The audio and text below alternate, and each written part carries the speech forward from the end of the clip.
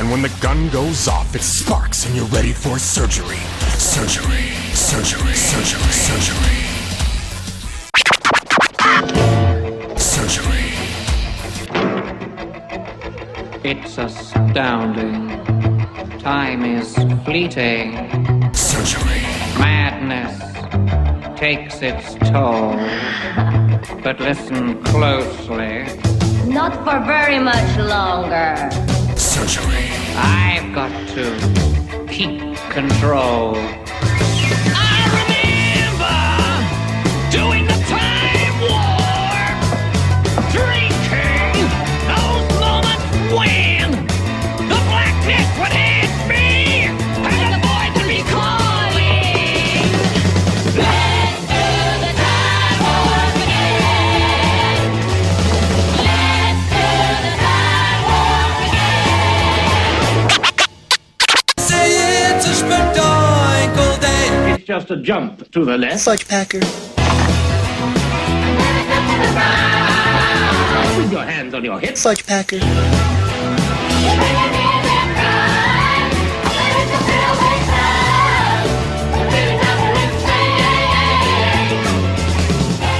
Yes, y'all, it's going down right now. Episode 188 of the 22 Shots and Moods and Horn podcast is coming at you live. I am your host, the Canadian Riff Raff, and still the toxic offender, aka Moods. Yeah. And by my side tonight, we have the boy that got his mod status back in the 22 Shots page and started banning people within 24 hours. This just proved he is the real Ellen DeGenerate, aka the Jew, Jeremy. Also in the house with us, the ex-fan favorite of the podcast, because he has pissed off almost everyone, is grumpy as fuck and hates more shit than Jeremy does, Mr. Parker, aka Dave. And back in the house, for the first time, we would like to welcome to the show the man we know nothing about, Gary, who the fuck are you? Aka Gary Hill. What's good, man? Oh, it's hot outside, so that's there's that. So there's the weather talk there, but it's all good, man. I for an introvert, this is the time of my life, just hanging out at home. So it's a beautiful thing, right? Yeah. So the quarantine is actually a good thing for you. Yeah. I mean, it has been good for, I think some people, and just, I think it's driving people nuts at this point, though. Some people, yes. Yeah, like to the point where they're losing their minds and shit. But yeah, I'm definitely not an introvert, but it's been kind of a nice break for me, just kind of sitting around and getting some shit done and stuff. But hey, what can I say? You get to watch movies, get to stay home, do whatever the hell you want. Even though I still have to work, but still, I still have less to do, and I'm kind of grateful for it. Yeah, I've been, honestly, I thought I was going to be doing a lot of sitting around. I was kind of worried because, I was in this regimen of working out a lot and stuff, but I continued to do that on my own schedule or on my own ways and stuff instead of going to the gym and stuff. But then I got back into making videos again more regularly and just got a lot of shit done. It was great, actually. It was kind of nice. But, now that my shop is back open and stuff, the wife's not here, so I've been teaching the kid at home and oh man, life is just, I just want to get out of here. Like I'm done with teaching them about school, man. Yes, because just school shit. What do you Canadians learn? More than you guys do. Trust me. Probably. I believe it. So it's been stressful because I'm not a good teacher because I'm always like, I'm that person is like, what the fuck do you mean you don't get it? Right? Like, I don't know how, like, there's good teachers and bad teachers. Like, I know what I'm talking about, but I just can't teach it to people. So, but it's I've been working with them. Family. It is. It's hard. It is really hard. So, well, can we all just make a celebration right now that JP isn't here for once? Can we all just I was actually going to make the joke, celebrate that JP isn't here? I mean, I'm ecstatic. I'm so happy we don't have to listen to JP saying No, we don't have to listen to JP saying all the time and being late and all this other bullshit. So what's that catchphrase he has? Is it really though? Or letting everybody in the world know that he's the one that got Joe Bob back on the air. Yeah. Yeah, fuck that. I'm actually quite surprised, Jeremy, you didn't spaz out when I said, you started banning people within 24 hours and you got your mod status back. I'm pretty sure you're going to say something about that. I've changed. I'm not going to call out Mr. Dusty, so let's just move on. I'm saying you're not going to call him out and saying his name. Didn't you kind of call him out? Hell yeah. He just kind of did, right? It's like the backhanded way to call somebody out. Like, I'm not going to say he's a piece of shit. I'm not going to say I don't like him. I'm just going to say those things. All right, let's move on. My mother always said not to say bad things about people, so you know. I wrote a bad thing.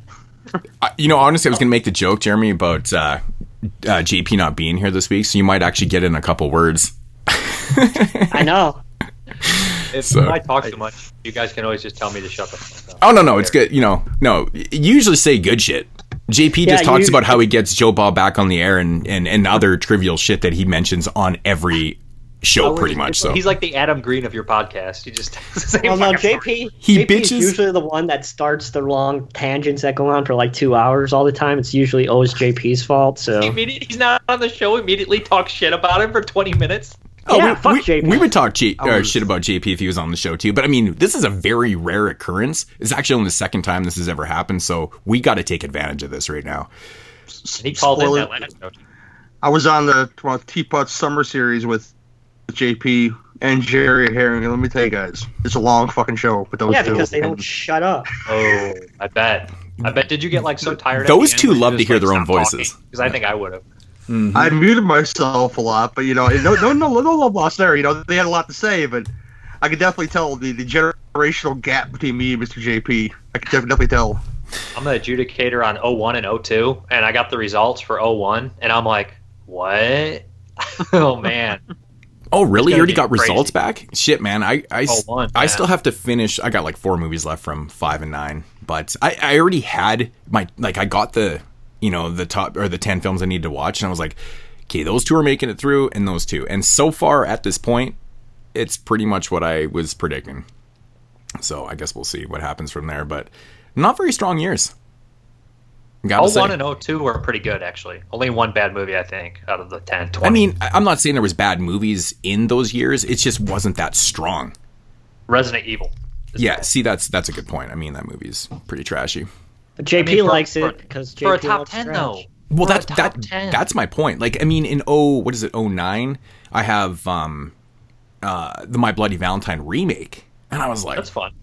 But still, that's top 10. A top 10er though? No, yeah. I don't know. I'd have to look at all the movies, Of 09, probably it would be in my top 10. Probably 09. Really? Wow. Possibly. I like it more than the original. I'm not gonna lie to you. Good Lord. This guy's coming out of the woodworks. It's unpopular. I don't like that. I don't like Black Christmas either. So there's that. But, hey, he does not like Canadian stuff. Now he's the new Canadian hater. It's not hating Canadian. I just don't think much happens in Black Christmas. You get the good stuff and you get the soap opera shit that I don't need. I've had this argument with other people before. Trust me. I haven't watched Black Christmas in like 15 years. The original. But I mean, this is the type of shit I was looking at. Like for 09, like The Hills Run Red. Drag Me to Hell, Jennifer's Body, House of the Devil, Occult, Thirst, Amir, Rec 2, Antichrist, and My Bloody Valentine remake. What's Occult? It's an Asian. Actually, that's the only film in this whole thing I've never seen or didn't own a copy of. Yeah, apparently it was Jerry's thing. So Jerry Herring. So I actually talked to Jerry yesterday. I'm like, dude, do you have a copy of this? Can you upload it, send it to me and shit? He's like, yep, hasn't done it yet. Or it was a couple. No, you can always ask me. I always do it. Yeah, I couldn't find it anywhere. I couldn't actually. I was trying to find it myself. I couldn't find it anywhere. It was very odd. But I mean, if you look at those top 10 films right there, I'm like, that's the top 10. That's a week decade year. I mean. That's what I'm saying. And then I went to 05, Wolf Creek, Land of the Dead, 2001 Maniacs, really, Exorcism of Emily Rose, The Descent, The Skeleton Key, Dead Birds, The Devil's Rejects, Nori the Curse, and House of Wax remake. So it's a mixed bag in there too. Like 2001 Maniacs is nowhere near. Like, I mean, that's an above par film. It's fun, but it's like, really? I'd be ripping hard for Dead Birds, man. I love Dead Birds. Dude, I love Dead Birds too, but there's 2 big time standout films in that top 10 right there. I mean, Descent and Devil's Reject. Right? Oh, yeah. Right? Yeah. Those movies are above everything on that list so far. It's ridiculous. I mean, Nori the Curse is a great movie, but I don't know, man. It's kind of putting the whole decade into perspective right now that, I've been seeing and hearing about these lists. I'm like, oh my God, it's like, there is definitely some stronger years, but the whole decade wasn't like strong as shit. You know, well, check out 01. 01's solid. I don't think there's a bad movie in here. I got to watch Frailty, mm-hmm. Brotherhood of the Wolf, Pulse, Suicide Club, The Others, From Hell, Devil's Backbone, Session 9, Ichi the Killer, and Mulholland Drive. Yeah, see, that's a really solid year for like a solid top 10. See, every movie in there I actually really like. Enjoy. Yeah, there's not a bad movie in there. I don't think. Yeah, objectives. Maybe somebody doesn't like one, but they couldn't tell you it's a real bad movie. No. You know? And then 02, Mothman Prophecies, Dog Soldiers, 28 Days Later, Bubba Hotep, The Ring, May, Irreversible, Dark Water, Resident Evil, 1 Hour Photo. Not really bad either. 1 Hour Photo, I worked with that director. He's the biggest douchebag I've ever met in my life. You know, we did a top 10 in 2002, and the prep for it was pretty weak. I mean, the films that you listed off there were the majority of the lists. Malunique? How the fuck do you say that one? Yeah, I know. I've seen that one. That's a weird yeah, Malunique. That one's hard to find. That's a great movie, and that one's not listed on there. That's crazy. That was a really good film that I didn't get a chance to see when we did our list, because when we did that list years ago, it was just hard to find, and Dave Z actually sent me a copy of it, and it showed up after the show. Copy. Oh, did you send me the copy? No. I think I did. Oh, maybe it was you. Anyways. It was on the year that I was on so far. Malefique. Yeah, okay, that's good. It was on 03? It turned out to be a really good film. Oh, it was an 03. They counted it as 03, so. Oh, okay, that's the thing with the way they do it, because a lot of these years are a lot different, you know, so. Which is fine. But yeah, I'm looking I don't even know when I have to have these watched by or anything. For the summer should probably series. Tell the people listening what we're talking about, because they have no clue. The summer series from the podcast Under the Stairs, the Teapots. That's right, yeah. Well, we brought up the summer series quite a few times on here, so. But I guess naming the summer series in the podcast it comes from, so probably a good idea, right? Just trailing off like 2002. They're like, people are like, what? Yeah, I mean, I'm not going to complain about the prep I've done for this. Like I said, I've watched 16 to 20 movies, and you know, I mean, it's been fun. You know, it's been fun revisiting films like Jennifer's Body. I haven't seen in years. Script's better. Drag Me to Hell is terrible. Like I'm serious, dude. That movie has the worst effects in it. Oh, the acting is horrible in that movie. Sam Raimi should be seriously just embarrassed about that one. My favorite Sam Raimi film is The Quick of the Dead. It's not even a horror film. It's my favorite Sam Raimi film. My favorite's Darkman. I love it. You guys are all fucking lying. It's totally The Evil Dead. Dude. Not lying. I love Darkman. Watch The Quick of the Dead. Look how deep that cast goes. Okay. Oh, that movie has a surprisingly massive cast. Stone, Russell Crowe, Tobin Bell, Keith David, fucking Lance Hendrickson, Robert Blossoms, Pat Hingle, Gary Sinise. Great cast. I own the movie. I like it, but I mean, yeah, it's crazy. I'm a really big Evil Dead fan. I'm not an Evil Dead 2 freak though. Me either. Yeah. So yeah, I can do without it. But what's up?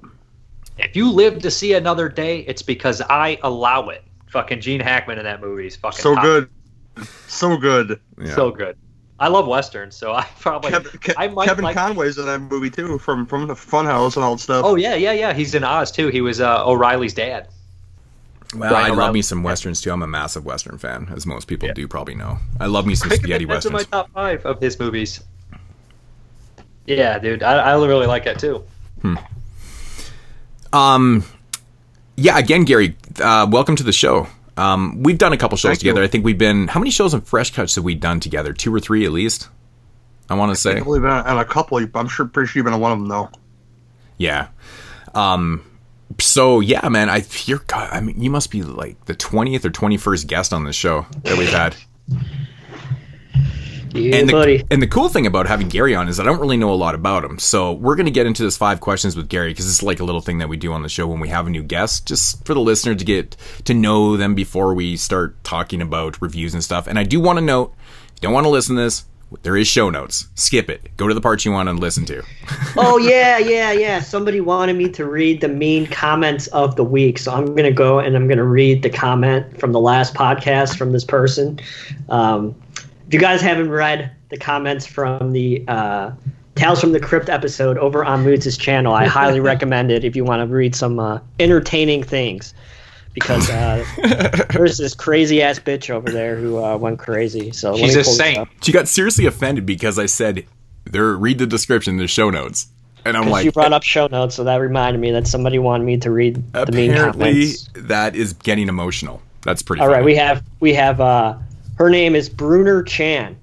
I have no idea who she is, but she says, but when do they start speaking on TFTC? Well, first off, bitch, at least spell it out. Don't be lazy. This episode should have never been named Randomness. Who cares? Like, what the fuck? I shut it off and came back to it because I hate misleading titles. But then again, I never watch these guys' channels, so I have no ideas how they operate. Bitch, you should learn some grammar, too. There's things called periods and commas. 5 hours is a long time for starters, but to be in all the random-ish makes me not care to watch it in the first place. 5 hours, sleepy emoji. But yeah, I thought this was TFTC Season 2. Whatchamacallit.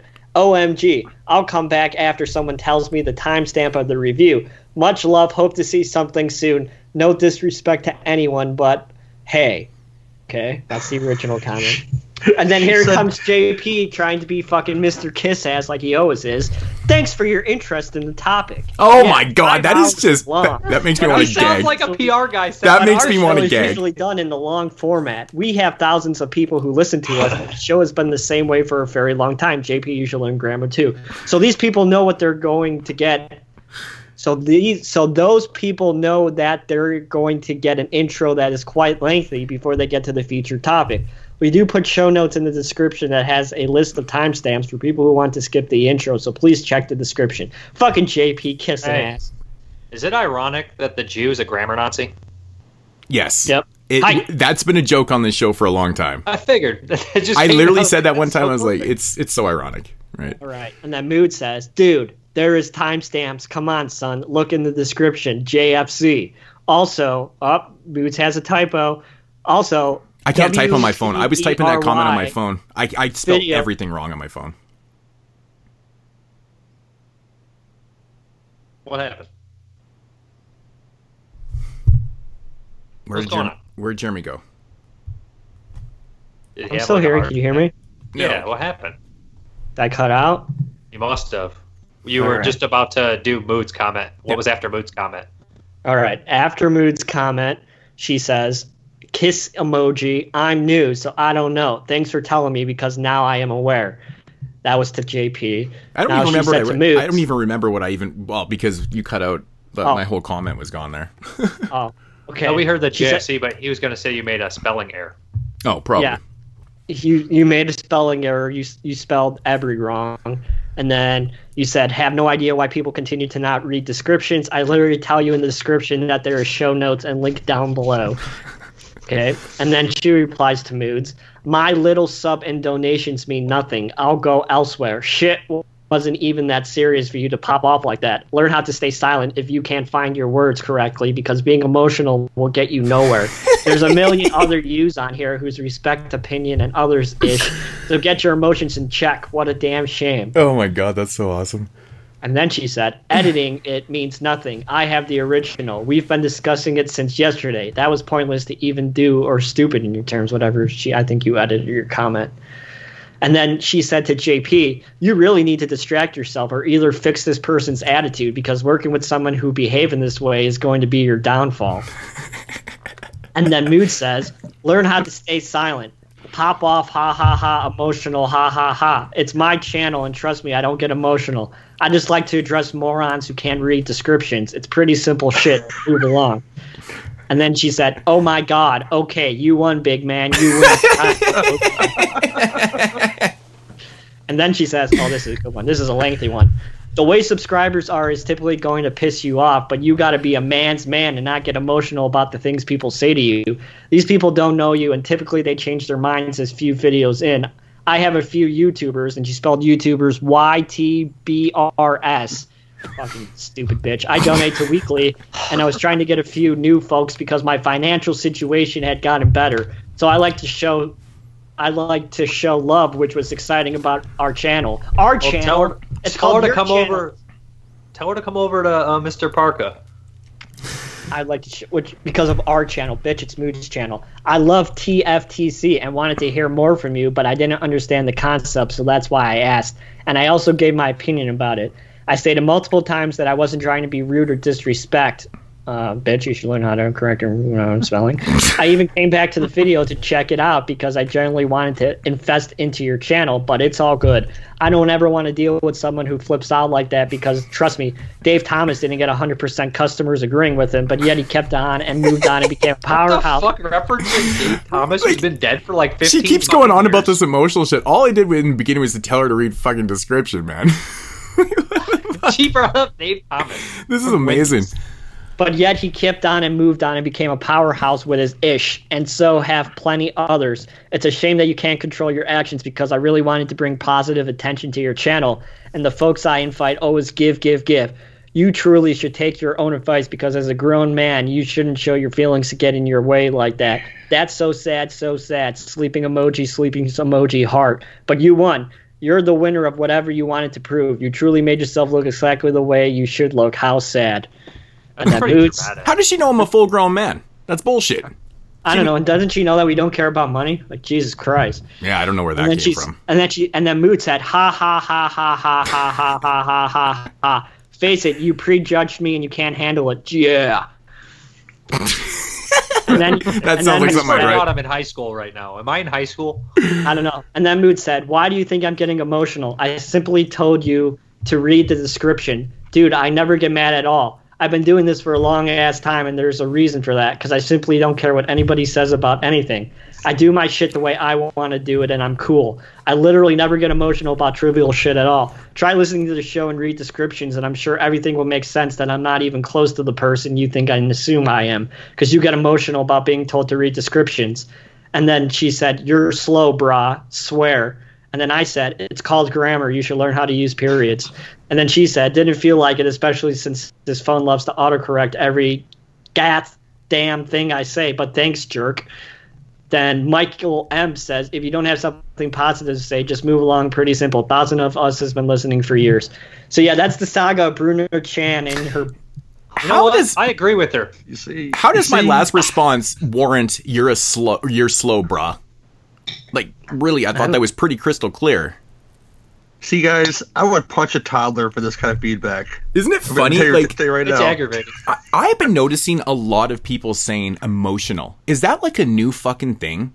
Like, everyone just has to drop the word emotional? Like, so you tell someone to read the description, and apparently their response, and their only response nowadays seems to be, why are you getting emotional? It's like, how is that being emotional? Everybody's I'm emotional. telling you how you can find the timestamps. It's 2020, bro. Like, it's unfucking believable, dude. It's just so funny how people react to shit nowadays. It's like, yeah, I'm laughing, like, literally me laughing with that ha. I think that was like 19 lines of ha ha ha, because that's totally my attitude. Because I don't give a shit. I just think it's so funny that I'm the big man and I gotta win. And I'm like, no, man. Oh, yeah, no. And these are the people, and this is coming from the girl that has video titles as My Last Day at Work, I'ma miss them. They don't look like hashtag Jordans, hashtag OMFG, what can I do to get rid of this dang acne? My homies and I worked with are hilarious. Okay, that just explained everything. Get rid of this acne? Okay, so now we're dealing with like a fucking 15-year-old.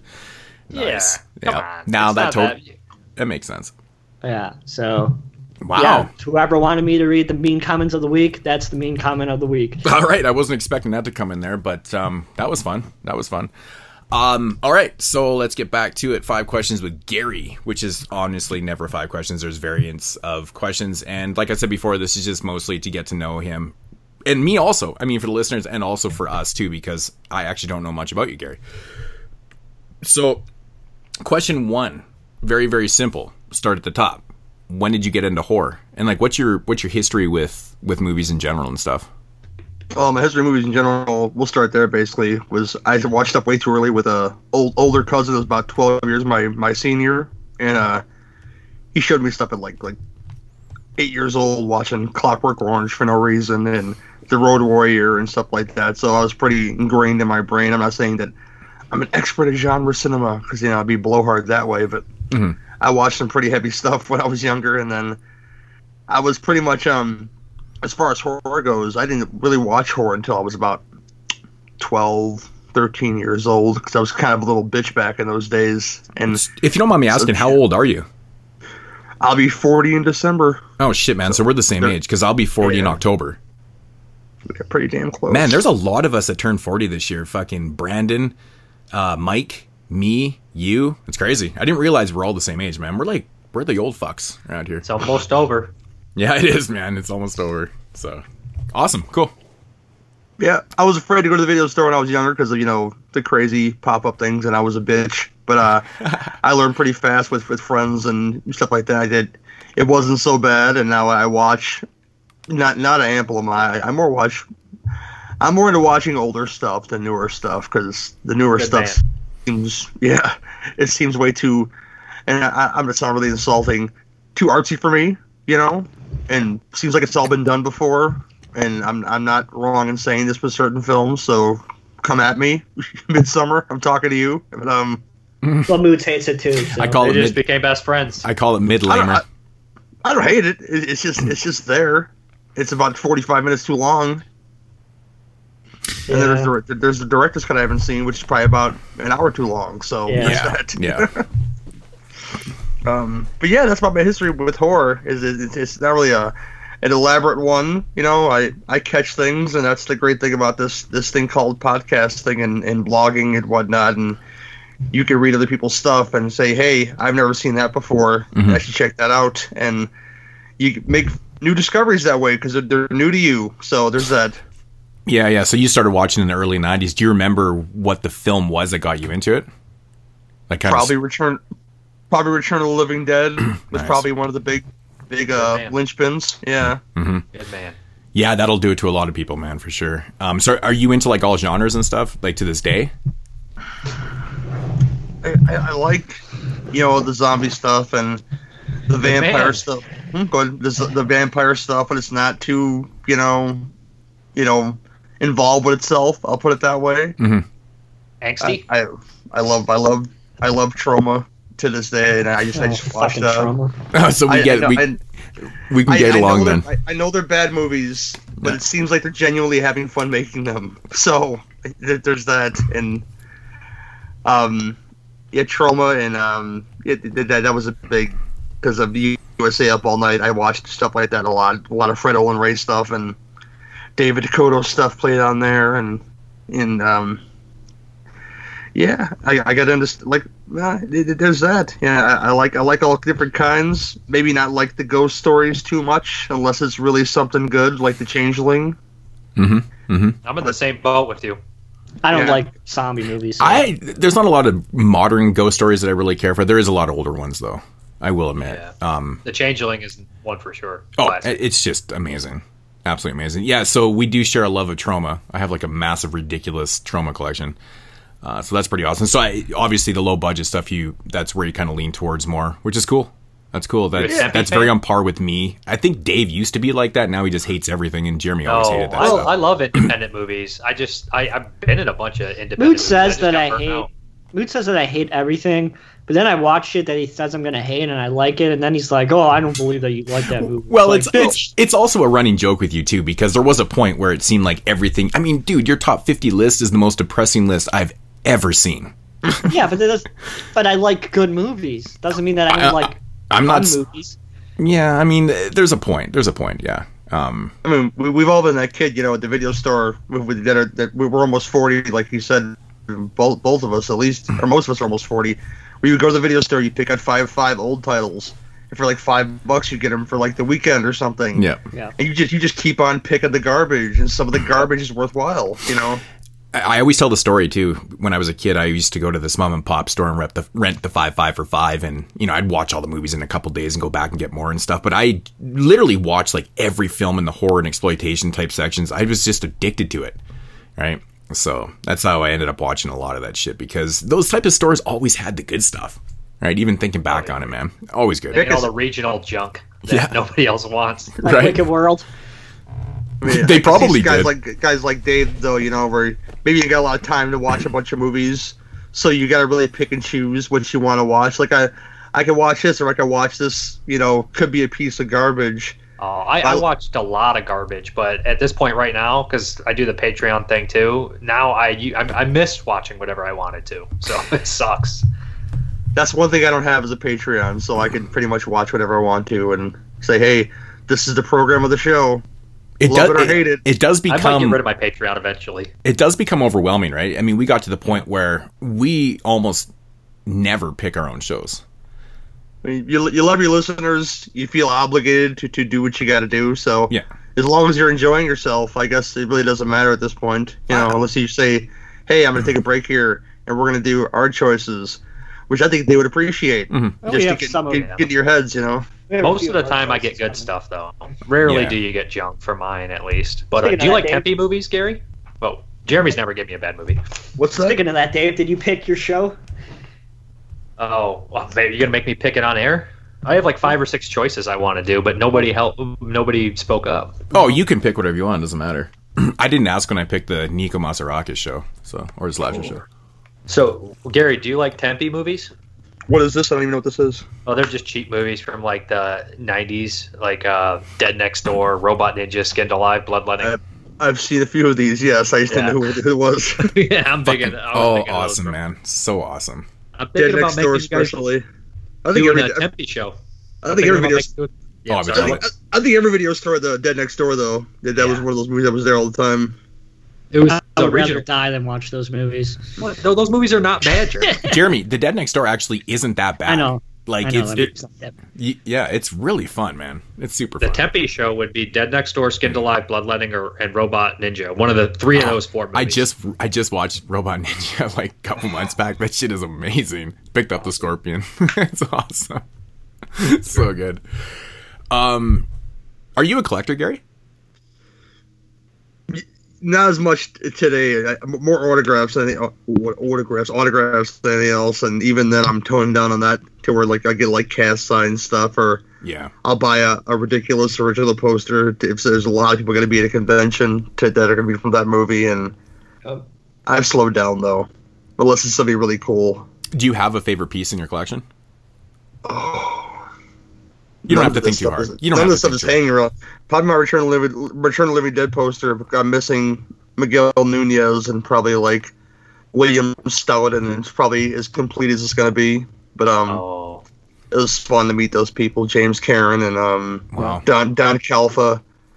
Clu Gulager drew. This is funny. He drew a stick figure on my poster with an erect penis with a bubble that said "I love trash" on it. Nice. Clue's funny, man. I love that guy. That's my second favorite movie of all time. Yeah, there's other stuff too that I'm pretty proud of, and other stuff I gotta add stuff to, and yeah, everything will have pictures. It's in my top 3. Pictures and frames eventually, but frames. Is that original?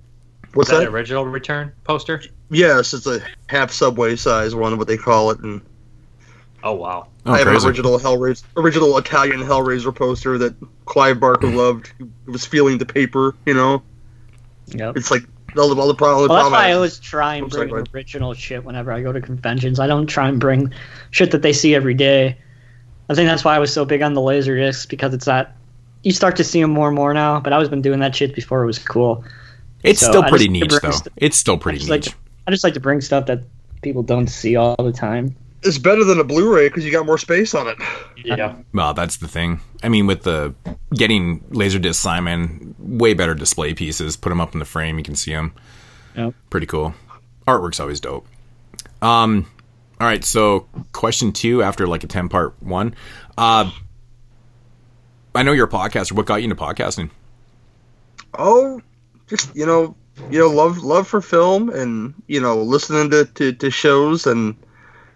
The different shows. I think Kruger Nation was one of the early ones I listened to, and Devour the Podcast. Oh yeah. And there's a couple other ones, but Mike Murphy from Blood, the Exploitation Film Cast, when that was a thing, and what was the original title of that show? I forget now.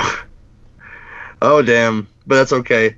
Yeah, he was a big mentor to me. He helped me out a lot in the beginning, and Mike White from the Projection Booth helped me quite a bit too. It's all Projection Booth is awesome. Yeah, all inspirational people that helped me out in the opening there and teach me how to edit shows and make them not sound like shit. That's the key to podcasting. I think people get worried. Oh, I'm gonna get into it and I'm gonna be terrible. Yeah, you're gonna suck your first 10 shows, then you get into it. Okay, that's get all right. confidence. I've done 150 shows and I suck still, so that's all right.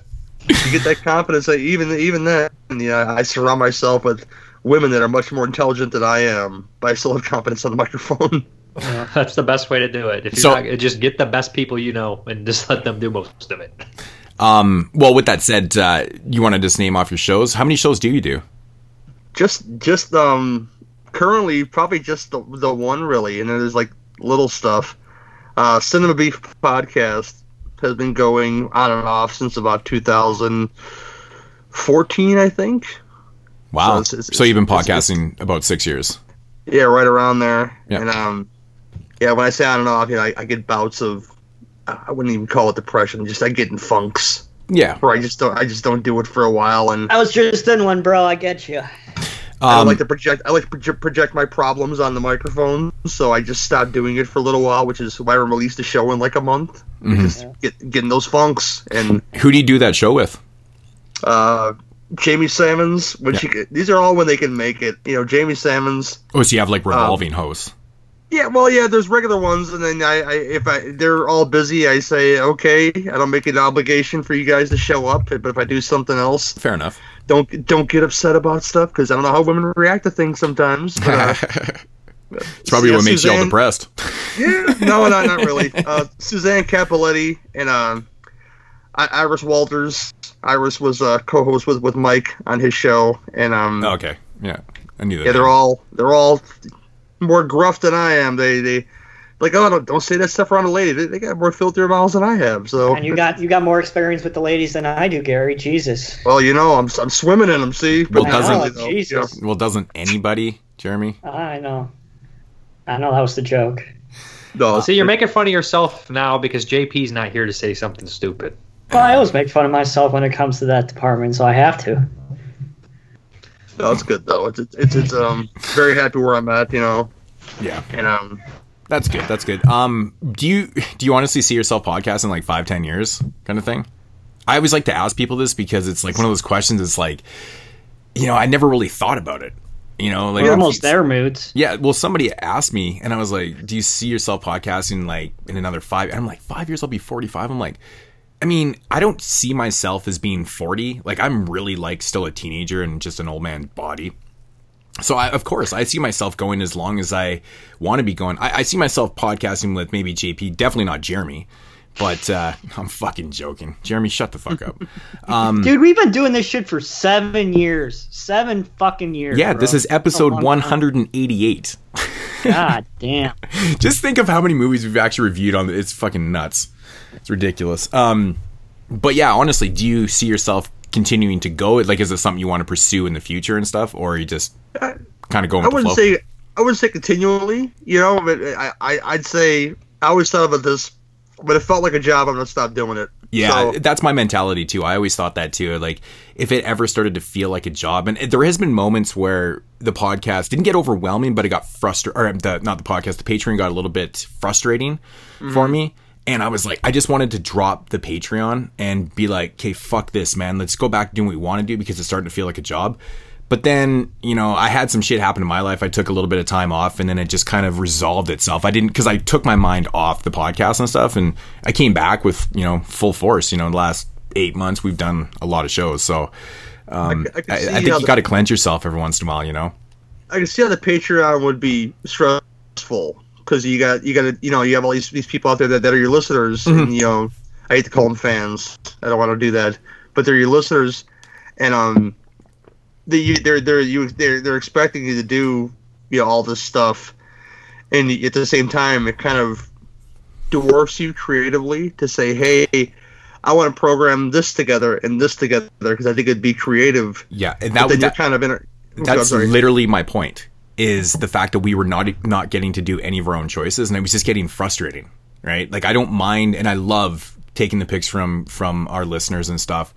And I mean, I will say fans to a point. If they're wearing our shirts, you're a fan, right? So, but that's where I was coming from. It's like, man, dude, like it's been like there was points where it'd been 6-7 months. We hadn't done a show that we picked once. It was just getting frustrating. So, but still like that. it is kind. I mean, which I did because I try to do like a summer thing because we usually take the whole summer off. This year we're just not doing it. We're just kind of rolling through, right? And every other week. Yeah, so we're every couple weeks we're doing a show and stuff, but we try, even in those years where we took those like 3 months off, we would always try to get in like a summer show or whatever. We did it for, I think maybe 1 year we didn't, but this year, so it actually allowed us to kind of pick something, which was kind of nice. So got some cool stuff coming up. I never want to get stuck like doing franchises on purpose. I mean, we do the Sloppy Seconds segment on the show, me and Court Psyops, and you kind of get stuck in a rut doing sequels. I mean, doing franchises where you're doing sequels. Mm-hmm. But the core show itself, I mean, I don't know if you looked at my list. I've said it to you before, Moods, but I add stuff to it all the time. And there's stuff on there that I'm foaming at the mouth to do. There's a show, A Face in the Crowd, which is an Andy Griffith film, that I pair with Female Trouble, that I'm foaming at the mouth to do. I'm waiting to make that happen. And you wouldn't be able to do that if you have like listeners like the John Waters film. I don't want to use the word John Waters film. I don't want to use the word dictate, which you guys do, but at the same time you feel obligated to do it. But guess what? At the end of the day, at least we're still free. Yes, still free. Yes. I think I'm going to take a month off. I think I'm going to take a month off. We just talked Dave into it. He's like, fuck, it's getting overwhelming. I mean, that much, Dave. I'm sorry. No, I mean, I just felt like I'm hitting July and I have a show that somebody already paid for, like 5 movies in one show, which I'll do. But I'm also seeing like the other Patreon picks that would add another like 10, and then I have like fucking all the movies I get to review, and then on top I got like the 22 Shots movie. It's just like, dude, literally I didn't get to watch one movie this whole month I wanted. They're like, watch these films, whore, do it. I enjoy it, but at the same time it's a lot of work. It's been so weird for me this year. Like, again, like I said, it's usually May long weekend until we come back after September long weekend. And we just been kind of rolling through this and stuff. And of course I took on another project with the summer series films too. So that was another 20 films I had to watch too. 20 and I'm like, movies for me too this month. Right. And I'm just like, and I'm usually at this point right now as we speak, just watching whatever the fuck I want to watch. I usually summertime, I watch summer slashers and I just revisit shit all summer. Right. And it's been weird. It's been kind of weird, but I don't know. I've been enjoying it. It's the cast has been quite fun. And plus the shows have been fun too. Nice. Yeah. The shows have been getting quite mixed up. I mean, besides the most draining show I think I've ever recorded in I Spit on Your Grave franchise, Dave was there for that too. You can't talk about that last movie. It's not. It doesn't exist. It's unmentionable. Yeah, that was not even a frustration. It was just draining. It literally drained me. It took me 3 days to recover from that show. Man, it was crazy. I did feel sick the next day. I feel like that every show though. I told my therapist that like by the end of the show, like by like Saturday morning, I'm like fucking tired because all we do is fucking talk for 6 hours. It takes a lot out of you. I got to record my weekly show on Saturday morning. I got to record my weekly show. Yeah, which is like an hour and a half. I'm just a whiny bitch, aren't I? Yep. Yeah, it's about Gary. I'm sorry, but Gary. It's the truth. It's the truth, though. Not about you being a whiny bitch. It's just the truth. God's an astronaut, right? All right. Well, we'll get into the question 3 parts. You did say, was Return of the Living Dead your favorite film? No, not my favorite. Well, like horror film of all time? Yeah, favorite horror film. No, I wouldn't say that's true. That's a hard question. You don't have to think about it too hard. Just name something.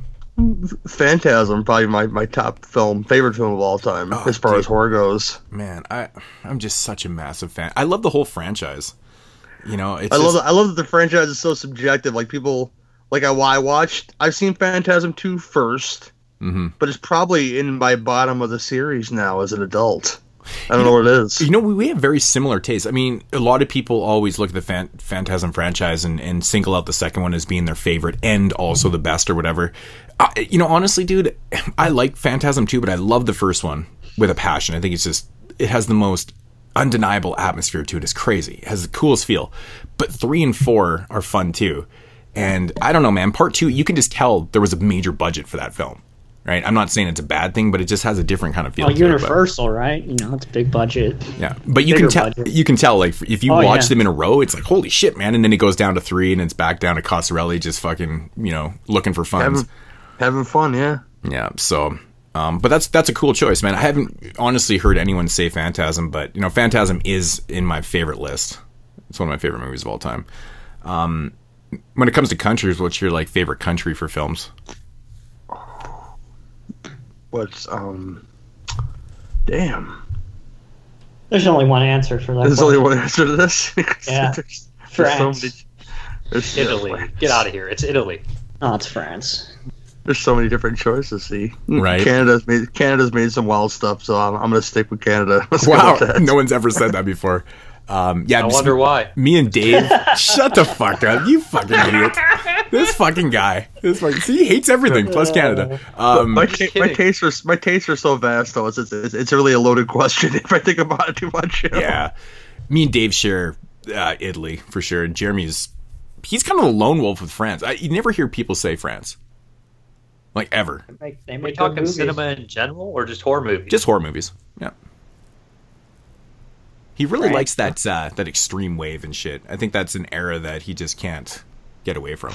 France doesn't have many like really awful movies though from the horror genre, really. So that's they make art films. Yeah, but like they don't have that many though. I mean, going back to like Eyes Without a Face and shit, like they've done a lot of great stuff over the years.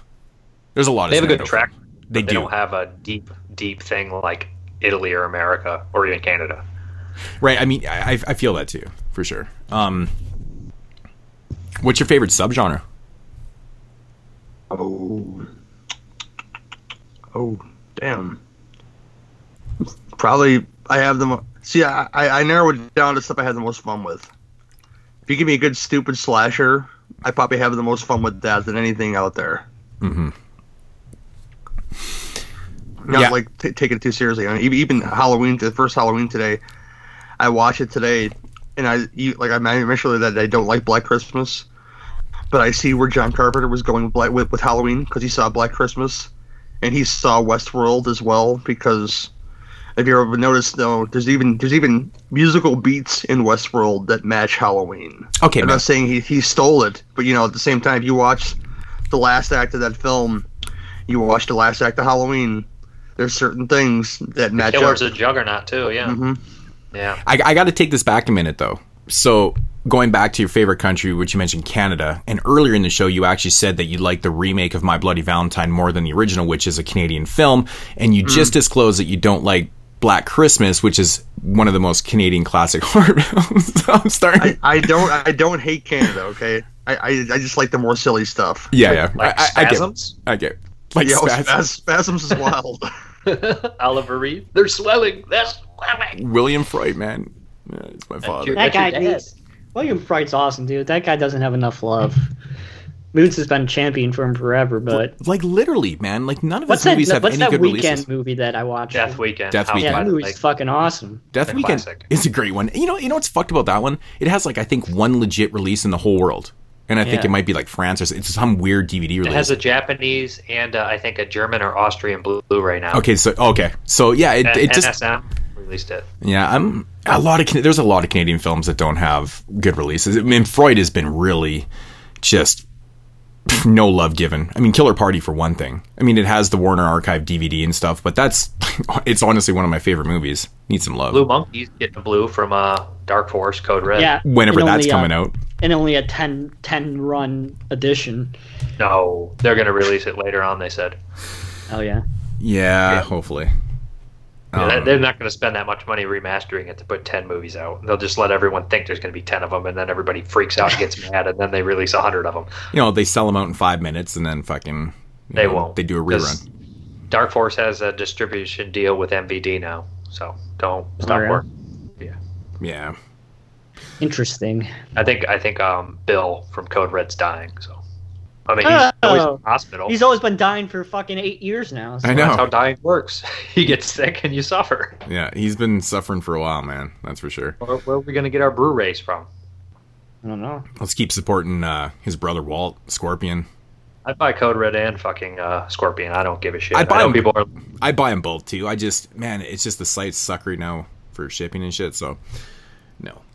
But Dark Force is actually, as much shit as they get, man. I've ordered a couple times from Dark Force, and their shipping is fucking fast, man. It's good shipping. It's out the next day. I get it super fast. I'm like, that's awesome. So can't complain about that.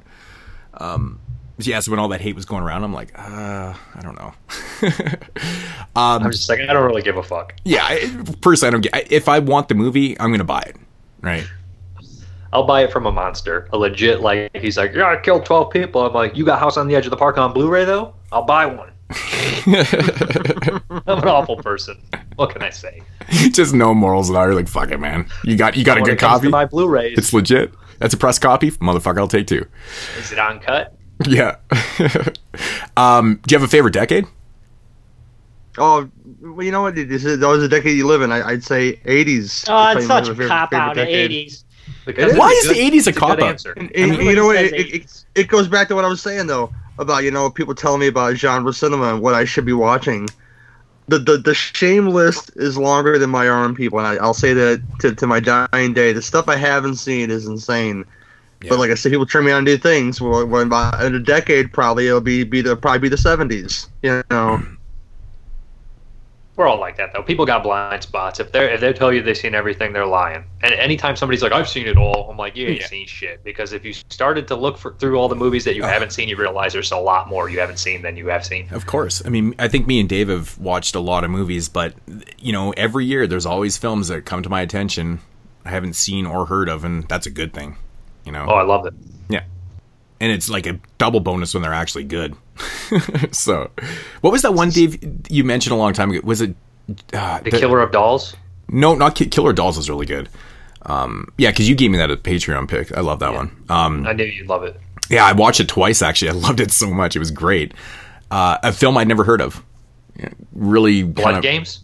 Not Blood. No, it was the Jennifer's with a gun. A Gun for Jennifer is fucking fantastic. I know. I still need to see that. I can't find it. I put it on Plex because it's never been really released anywhere. Okay.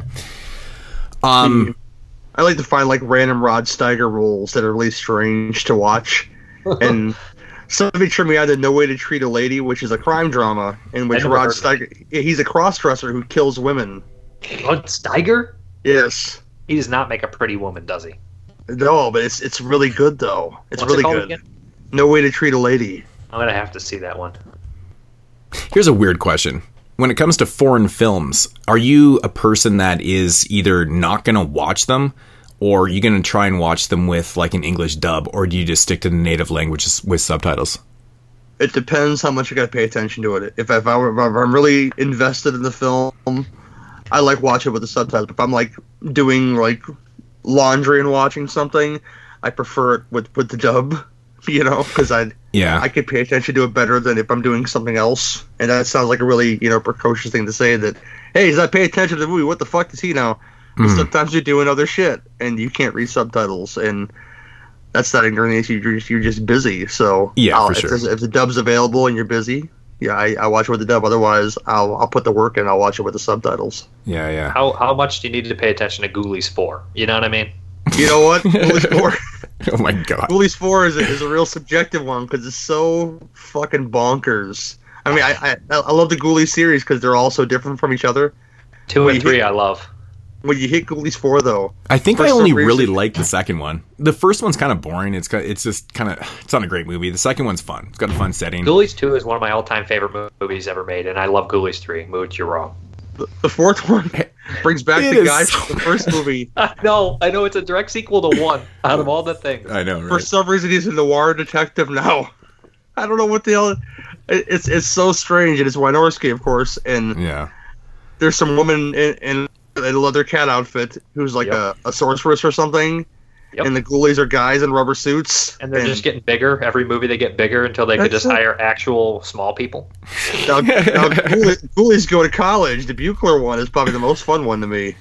It's a great one. Three Stooges, meet the Ghoulies, meet Revenge of the Nerds. You can't beat it. You know what, to be fair, I probably should rewatch it. It's been a few years, and I just remember watching it. Oh, man. I think I got the Region 2 DVD of it or something like that around the time remember the infamous 8 DVD pack? Yeah. Oh, yeah. So I'd grab the Region 2 DVD and I'd watch it, and I was like, oh, my God, this is horrible. But who knows? Hey, things change. Ghoulies have no dicks. Ragnar has no dick. Right. I love that. Kevin McCarthy. There's a couple fun moments in it. Happen ever. Yeah, there's a couple fun moments and stuff. Honestly, going back to the subtitles, the only I try to watch everything in the native language, so I'll read the subtitles and stuff. Except for when I'm watching Godzilla films, I have to watch the dubs for some reason. It just makes it so much. I love Godzilla films, but watching with the dubs is just the funniest shit to me, man. I don't know what it is. They always have these obvious, this brutal, American accent. It's funny, man. It just makes it so much more enjoyable to me. Actually, There's a couple movies. The Italians dubbed. I meant in the dubbed because everybody speaks their native language anyways. You might as well watch it in English because the actors are speaking their native language on set, and they're all dubbed post anyways. That's a good. Well, that's kind of a different thing because that's the way the Italians did their films. They didn't shoot them with the sound, and they would dub and everything anyways. But I always tell people too. I'm like, man, you know, when you're watching Italian films, they're all dubbed, and if they shot the film in English, just watch it in English. Yeah. Right. Because I mean, all the actors that are from America are speaking English. Yeah. And anyways, they're dubbed anyways. I mean, you can tell if you can see the lip movements and stuff. I mean, if you've ever done sound, whatever stuff like that, I've actually done ADR and shit, so it actually noticed it quite a bit. But it is funny though, man. Like some of the dubs, like the ones that are just have the Italian language to the films. Oh man, they always dub that shit poorly though, man. It's always off. It's pretty fun, but. It adds to just Italian cinema in general, I guess. But okay, so moving along. Going back, you mentioned horror conventions in the top of the show. Who's your favorite person you met at a horror convention? Ooh. Doesn't give me credit for asking this question. No, it's I literally probably, had it written down, Jeremy. It's literally written down in front of me. It's just, this is hard. You meet so many people over the years. I think Dean Cundey would be up there because he had so many stories about all the shit that he's done over the years. That's cool. He's up there, and I was, he's a cinematographer, and so he was like, "Oh, why don't you pick John Carpenter?" Because Dean Cundey had a much more interesting career, if you ask me. If you look at the long list of stuff that Dean Cundey has done over the years, Who Came from the Sea, Jurassic Park, yeah, Hook, Back to the Future, Roadhouse. All right, the Carpenter stuff. Did Roadhouse. Rock and Roll High School. He did so many things over the years, and it's much more interesting, his career, than Carpenter to me. Yeah. Cool. Least favorite person? Oh. There's got to be one. Linda Blair. Linda Blair's up there. Yeah, Linda's up there. I didn't have a bad experience with Linda Blair. She's such a C-U-N with a capital T. When she was at HorrorCon in Calgary a couple years back, I thought it was kind of noble. Like everything, like all the money that she was bringing in, she was donating 100% of it. Yeah, and she fucking yaks too much. But she seemed pretty fucking nice, man. Like I only had a minor interaction with it because the lineup was so fucking big. I just did not want to sit in it. But the wife actually went up and met her outside and stuff. They talked for a little bit and stuff. And I never approach celebrities like that, so I was like whatever. But she said she was really fucking nice. And I was like, okay. She was so rude to a friend of mine. I wanted to like bust up and say, at what point in time were you just so washed up you had to show your tits to everybody? I want to say it so bad. What you want to say? I said, at what point were you so washed up you just want to show your tits to everybody? I just want to say it so bad, but I restrained myself. Probably Savage Streets time. I was going to say Savage Streets was probably the first time she showed her tits because she didn't show them in. No, that was probably the first one, wasn't it? She didn't show them in The Exorcist, thank God. Then there was the 14th Jesus time. Christ, Dave. She was like 10. What's JP's favorite? What's the most awkward form of nudity ever? That scene in Wild Beasts where that 12-year-old girl showed her tits for no reason. It just, come on, man. That director cracks me up, Franco Prosperi, who did like the Mondo Cani movies. He's like, in the special features on that release, he was like, no rats were harmed. He's like, yeah, I'm going to trust the guy who fucking directed Mondo Cani. Dude, you fried them rats. I fucking watched the movie. Dude, that shit was all real footage. Those are brutal, man. Those are brutal. But that's Italian cinema for you, though, man. Like, young girl, like underage to us, showing their, like, it's awkward. There's a bunch of movies like that, man. Well, Sweet movie. Jesus fucking Christ. What's that Criterion one that we watched? Sweet movie, probably? No, it was, that one that that JP really hated because he thought it was so long and boring. Remember Moods? We did it about like the girl coming to her sexuality coming to terms with it. It's the what the fuck is it called? Bees, Valerie and her Weird Wonders. Yeah. That girl was, because I mentioned her age on it, where she was like 14 or something like that, and I'm like, man, that's really weird to see those titties like that. Well, didn't Jodie Foster show her tits in the Girl Who Lives Down the Lane or whatever? But I think that was her sister. It was a double. Yeah, it was a double. Yeah, I think we talked about that. Yeah, I think she was upset that they made it. The director wanted her to do that, so they got her sister to come in to do those scenes. Yeah, that's crazy. Like that's just wrong. Yeah, that's just wrong. You just say you loved it, Dave? I said you gotta love it, right? Billy Zane's up there, though. I didn't enjoy his company too much. I collect stuff for. Well, I solicit at the shows I'm allowed to for a charity auction. I do, and he was really shitty about it. He made some shitty ass comments. I wanted to give him the picture back that I bought and say, okay, I don't even want a refund. I don't even want it in my life anymore. Get the fuck out of my face, Dude, I've heard stories about Billy Zane being a dick, man. That sucks. It's interesting. I always thought he was a pretty entertaining actor. Yeah. Well, I like his movies. I could like his movies. I just don't like him as a person. And it's one of those first impression things. I had the same problem with Warrington Gillette, who was kind of a dickhead. He was looking at women more than he was talking to you. And what else? There's a couple more out there. I had an interaction with Danny Glover one time where they were packing up their stuff to leave for the day, and there's still plenty of stuff on the table. I was going to give him money for an autograph, and people said, no. Like, okay, I'm walking away then, It's just, oh my gosh. Wow. So, yeah. He was getting too old for that shit, I'd say it's getting too old for that shit, man. Right. Exactly. Right. That's the low-hanging fruit, right? Yeah. When it comes to conventions, I'd say it's about 5%. They're a little off the wall, but again, anything you ask for, all I got to say no. I mean, I got told no by Lori Petty, for charitable donation, and that's where it ended. She didn't give me a fucking speech or anything about fucking blah blah blah bullshit, and I said okay, and I walked away. Tank girl picture in hand. I was happy. So. Wow. Well, sometimes they don't trust you, They don't know who you are, so I imagine a lot of people are a little leery, but still. Yeah, be dicks about it, though. What's the worst that could happen, right? Just fucking, Fuck Lawrence Monison, too, let's put it that way. Who the fuck is that? Nobody even knows who that is. The guy from, Teddy from, Friday the 13th Part 4, and he was... Exactly. The guy that shared my name in The Last American Virgin, the titular Last American Virgin. Oh, fuck, dude, that's funny. That guy's a dick. He's nobody remembers that guy. I certainly didn't. No, I didn't. I know who he is now. He's the friend of Crispin Glover, right? The guy who gets the stab through the screen, the projection screen. Yeah, he was a dick. I met him too at Flashback. I wouldn't even bother meeting him. I'm not trying to be a dick, but I don't care. Yeah, I just want to meet everybody from Friday 4 because all I'm missing now is Corey Feldman and Crispin Glover, and then I have everybody pretty much. Good luck on those. You got the two biggest names. You got the weird ones left, see? Well, Crispin Glover did a signing here, I don't know, when he wrote his book a few years ago, but I didn't get to go to it. But he writes that long autograph on there. Yeah. Looks like a serial killer wrote it. Does Feldman do many conventions anymore? He might be a serial killer. I don't think he ever did conventions. I think he did for a while. I don't know. I think he was on. Corey Feldman's just weird, so. Well, yeah, I mean. You have to go to one of his concerts to fucking meet him, probably. If I ever had the opportunity, I might actually do that. So weird.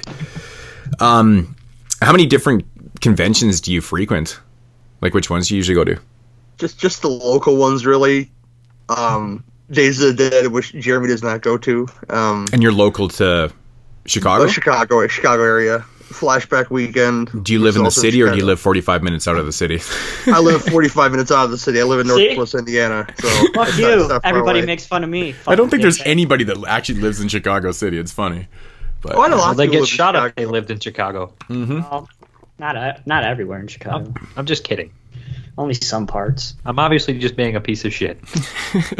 Sometimes I'll go far out if somebody feels like driving. Hey, you want to go to Cincinnati? I'll say, okay, and we'll go to Cincinnati or something for a Horror Hound or, Mm-hmm.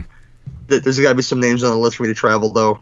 And I had a friend who unfortunately passed away from stage 4 cancer. We're right around the same age, so he died like 6 years ago, and he traveled everywhere. He got to meet Stan Winston and Guillermo del Toro. He got to meet a lot of people, and I was always jealous. Got to go to Cinema Wasteland, bro. The convention the Misfits go to. Jesus Christ, man! Yeah, it's crazy. The convention that nobody knows who's actually there besides us. I never go for autographs at Wasteland. I just go to hang out and have fun. I met a lot of cool people there, though. Yeah. Yeah. Wasteland's fun, man. I've been a couple times, and it's a long travel. It's the Misfits convention. I mean, it's like... It's a trash one. They call it Cinema Wasteland, you know? It's like the exploitation and trash and stuff. Yeah. Where you meet your porn stars. Yeah. I like how they mix that up. I think I like... The thing I like about Wasteland, though, is that they regulate the prices there, too, which is really cool. It's usually $20 an autograph. Yeah. Where, you know, I go to HorrorCon and everyone has their own price kind of thing, and which is in Calgary. And I mean, it makes sense. It's going to be a little bit more because they have to come up, you know, across the border and shit like that. But it gets ridiculous, dude. It used to be 20 and then fucking doubled for some reason. Well, I think like big time celebrities or bigger ones like Robert Englund and Tony Todd were probably like, well, that guy's charging 20 and he was in the background of my movie and I'm charging 20. You know what I mean? Tony Todd was 40 when I met him, but he's probably like 60 now. Who knows? Yeah. I miss the old days where everybody was 20. Yeah.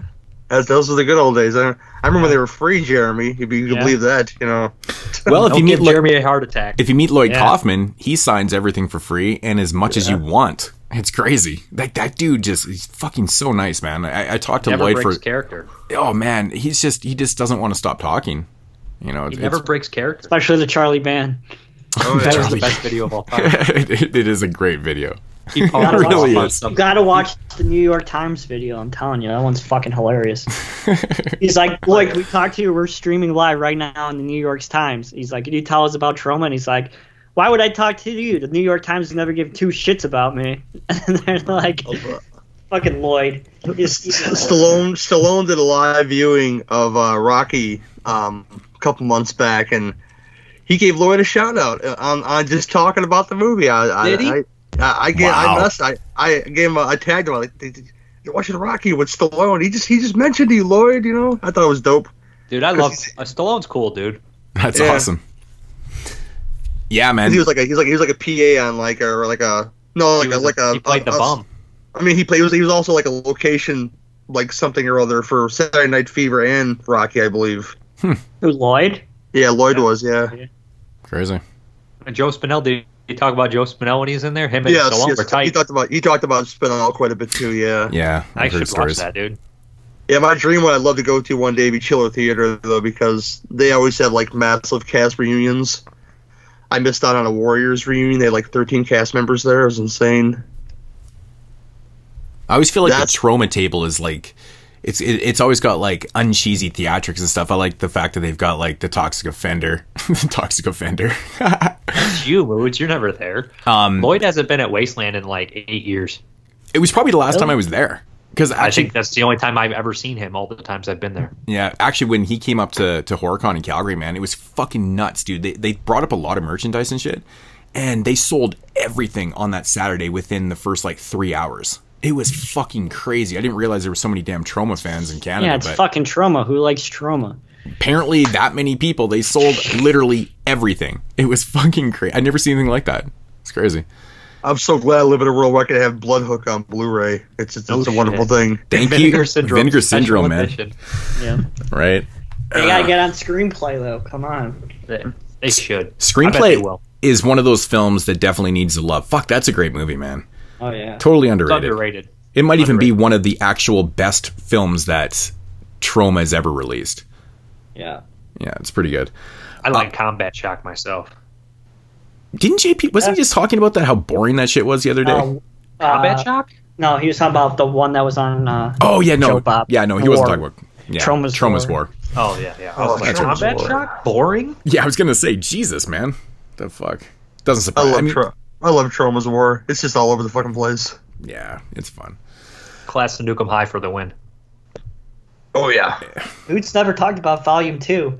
I was surprised. Volume 2 is a poop fest. Man, I actually saw a screening before it came out in at HorrorCon again. Oh my god. It's just it just feels like pure leftover diarrhea from the first one. Which I think one? Nuke 'Em High 2? Yeah. Like the second. Are you talking about Return to Nuke 'Em High? Yeah. Oh, no, I like that one. I'm just talking about the original Class of Nuke 'Em High 2. No, I think Jeremy brought it up because when he used to love the first one. Yeah, when Return to Nuke 'Em High came out, and I must have watched it 7 times in 1 week. It was ridiculous. It's fun. I just kept watching. I couldn't stop. I was like, this is so much fucking fun. And then of course the sequel never came out for 10 fucking years. It's fine. And then I caught a fucking screening at it, and it's just like fine. It's so bad, but I was highly entertained by it. But I was like, yes. But it's such a downgrade from the first part. It's like it just feels like leftovers, man. Bay money. It's pure leftovers. They rehash some scenes and. Oh man, it's just it doesn't have the same quality. But you're telling me he pulled a Charlie Band? A little bit. Your listeners might. At least it's full length. There's an homage to Carrie at the beginning of the return of Class of Nuke 'Em High, whatever it is, part 2, whatever it is. Yeah. The newest one, where what happens. She starts bleeding in the shower, and then she starts bleeding green in the shower. And she spews green and red goo all over the women who are all naked in the shower. All it is full bush and tits. It's a great scene. The amount of fully nude women in that movie is astounding. Oh, it's amazing. I like it, and I think it's great when Lloyd Kaufman has his wife in there, and she's arguing with him about him like, see, I'm trying to add the tits in here, and he's trying to act like it's artistic, but he's just being a pervert. It's fucking great. I'm not saying I didn't like it. I just said it was a complete step down from the first part. Yeah, it is, but I like both of them. Yeah. All right. Question 5. What are, in your opinion, some of the most overrated horror movies and underrated? I named a couple of them. Yeah, I'm always curious because people always have completely different views on this shit. It's awesome. Overrated horror films. And name a couple underrated ones, too, if you want. The Exorcist. The Exorcist 2 probably would be underrated in my opinion. I'm saying The Exorcist is overrated. This is about Gary. I'm just kidding. I'm kidding, Jeremy. It's nothing but drama, Rosemary's Baby. That's about drinking. Yeah, this is my friend Nudi's view of Rosemary's Baby. That Rosemary's Baby is about a woman drinking yogurt the whole movie, and getting whatever. I'm like, okay, Nudie, shut up, man. Fucking Neil. Fuck Neil. Cinematography's top notch in that movie, though. Yes, it is. That fucking short. Okay, just name a couple overrated. Oh, pick me a. See, I always say about giallos that pick me a winner. I think there's a lot more overrated giallos than anything else. I think Blood and Black Lace is a very pretty film, but I think it's a very overrated film. It's a little boring to me, but it's very, very it keeps your eyes on the screen with all the different colors, and it's very good, and I like it in that sense. But I don't like it as a film. I think that's overrated. What else?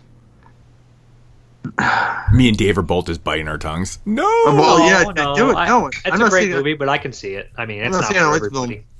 Oh, you didn't talk bad about Cameron Mitchell. We're okay. If you want to split hairs here, I don't love the Universal Monsters films. Wow. I grew up as because the Hammer ones are much more interesting. So if I had to recommend those type of films for somebody to watch, I'd say pick the Hammer ones over the Universal ones any day of the week, with the exception of The Creature from Black Lagoon, because I like those films, and they really didn't have a go over at the Hammer Studios to make those kind of films. I'm not saying they'd be better, but yeah, visually, I think those are the best Universal monster films. Is The Creature from Black Lagoon, because if you watch The Mummy, it's the first Mummy. It's kind of dull. I'm not going to argue with that. Then you watch the one from the 50s with Christopher Lee, and you're like, wow, what a difference. And I actually agree. I actually agree with that. Yeah. 2 of those Mummy movies from Hammer are atrocious too, though. There's 4, and 2 of them are big piles of shit. Yeah. Well, I'm not saying they're all good. But I agree with you. I mean, the Mummy is kind of dull, and the first Invisible Man is fucking awesome. And I think Frankenstein's fantastic too. I love Invisible Man. That movie's hilarious. And people kiss Dracula's ass so much in Lugosi's performance, but the Spanish language one is much better, than that one is. Yeah. I'm a big Hammer fan too, so I'm not going to argue with Hammer. I just got done watching like 60 Hammer movies last year, so. Yep. Stuff from the 90s that came after Scream that people put too much stock in. That's trash stuff. That's overrated. Like I know you did last summer. Like that stuff. I know that's the worst decade that's the worst part of horror ever. Like 97 to like 2000, those movies are just like, kill me. Yeah, all the Scream clones. I mean, I know what you did last summer and shit like that. And I mean, Valentine. The Curve. Yeah, remember that one, The Curve. Floating head movies are the worst. Yeah, it really is the worst. I like the came after Scream. I like Joyride quite a bit. And the sequels. I fucking love Joyride. I actually brought that up a couple shows ago. I was like, they need to make another one. I love road horror. Like that subgenre, if it even exists, is that. But we call it road horror. I just love that type of shit, man. I love shit on the road and fucking, I don't know. It's always great. Like Duel, and I love that shit, man. It's great. But yeah, Rusty Nail, I could fuck with another one of those. I'm surprised they didn't make another one. That sounds horrible. Rusty Nail, I could fuck with one of those. Yeah, one of those. That actually did sound up your pee hole? It did sound bad with with the sandpaper on the penis too, right? Ugh. Of course. Oh boy. I mean, what's the point without the sandpaper? White? I mean, you have to go there. Are you even trying anymore? No. Fuck. There's a lot of stuff I haven't seen. Like I hate to say stuff I refuse to watch. Like I know Solo is gonna make me upset, so I don't watch that movie. That movie sucks anyway. I never see the Human Centipede. I've never seen this Serbian film because I know these films are going to upset me, so I don't watch them. Huh. Yeah, honestly, we just covered the Human Centipede trilogy not too long ago. I'm not a big fan of the first one. I love the second one, which is just way more brutal. Like, it's just a brutal fucking movie, man. No, but it's so much better. One's disgusting. I love it. It is truly disgusting, but it's just a better movie. Like French Extreme stuff, like Inside, like. What's the plot of that movie again? Oh yeah, I'm not watching that because you know what? I don't care how good you say it is. Okay, same thing with Martyrs. Same thing with Martyrs. Okay, so you're not an Extreme fan. Okay. So if people say, "Hey, let's do it for a show," it's like, yeah, I'll feel obligated to watch it, but I'm not gonna watch and say, "Hey, it was a good time feeling on Saturday night." Some woman getting a baby cut out of her. Yeah, that sounds like a great time, I think Inside and Martyrs are a bit different. I think that they're good movies on top of it. They're not just like throwing up the devil horns and doing stupid shit. Like, and Human Centipede 1's way more tame than you would think, but the way you're talking, avoid the second one. Like, it's fucking repulsive. Shit in people's mouths. Serbian film is also really well made, but really repulsive. Avoid. You're right. If that sounds like, if you don't want to, it sounds right up to avoid. You know what I mean? Yeah, it's not a $10 indie film. I don't know. Martyrs is really good. Yeah, Martyrs is good. Martyrs is an exhausting film. It's depressing, though. It's depressing. It's very depressing. It's very exhausting because it's just a lot of just extreme shit in your face. It's crazy. And twists and turns, too. And it made me feel sick. I felt sick when I first saw it. It's really well done. I mean, if they're trying what they were trying to do to the viewer, they did well. They did well. So don't watch the remake. Inside is... Yeah, it's got its moments, but it's a really well done film. Yep. Really well shot. It's got a lot of great suspense in it and shit, and it's crazy. Without the gore, it's more of a thriller than a horror movie. Even. Really, but I mean, when the gore comes, Jesus, man, it's brutal. Awesome gore. It is brutal. Amazing head explosion. Gary, what's the most extreme movie you do like? I'm curious. I watched a lot of Japanese Slaughter Vomit Dolls. Yeah, there you go. I haven't watched it. Don't watch the Luther Valentine films. Jesus Christ, don't. I have 4 of them. I'm never watching those again, ever. If you guys do a show, I'm not fucking doing it. I don't care. Regurgitated Sacrifice, I had to watch twice last year. Fucking twice. I'm just going to tell the person no. If they pick it, I'm like, I ain't doing it. I'll refund them their money right away. I mean, there's a reason why the Soska sisters have completely just sidestepped from their association with that film. They were just too busy beating up someone else. Right. I'm just kidding. I'm just making a joke. That's what. Again, the Canadian hate. Again with the Canadian. They're getting canceled. Didn't you hear all that shit? I heard things about it. I didn't really. No one commented on my post. I was surprised. I just don't really. Yeah, I don't know. It never interested me in the first place, though. So what was Gary? What are some of the ones you actually do like? Because I'm curious. What's the drawing line? Yeah, I'm curious too. Actually, probably a lot of the Japanese and Thai horror films from the late 90s, early 2000s. There's some good zombie stuff in there and some good just some good blood and guts films in that mix, and I can't really recall a crazy amount of titles. Stacy, Biozombie, that kind of stuff. Yeah, Biozombie, and there's one called Junk that I remember enjoying very much. Yeah, those are good, man. Biozombie is actually a funny movie to watch with the fucking dub on. Wild Zero is a fucking delight. Biozombie's fun. It's a blast. You know what's an extreme movie nobody really talks about? Fucking Fetus. That movie's fucking That's brutal. Gnarly. Oh, that movie's fucking gnarly. Fetus, man, is amazing. Brian Pollin, man. His blood pigs made me sick too. It's like it made me feel really scared for a second. I honestly love all his movies. I've reviewed them all on my channel and stuff. Fucking Fetus, man. They're brutal. Yeah. I had to do Found with people that go to church, and they pretty much stop covering horror films after they watch Found. I love these people, but we're not gonna do horror films anymore. It's just that's fine. Found's pretty brutal, especially Found is pretty good, yeah. Yeah, I know that director pretty well, actually. Scott.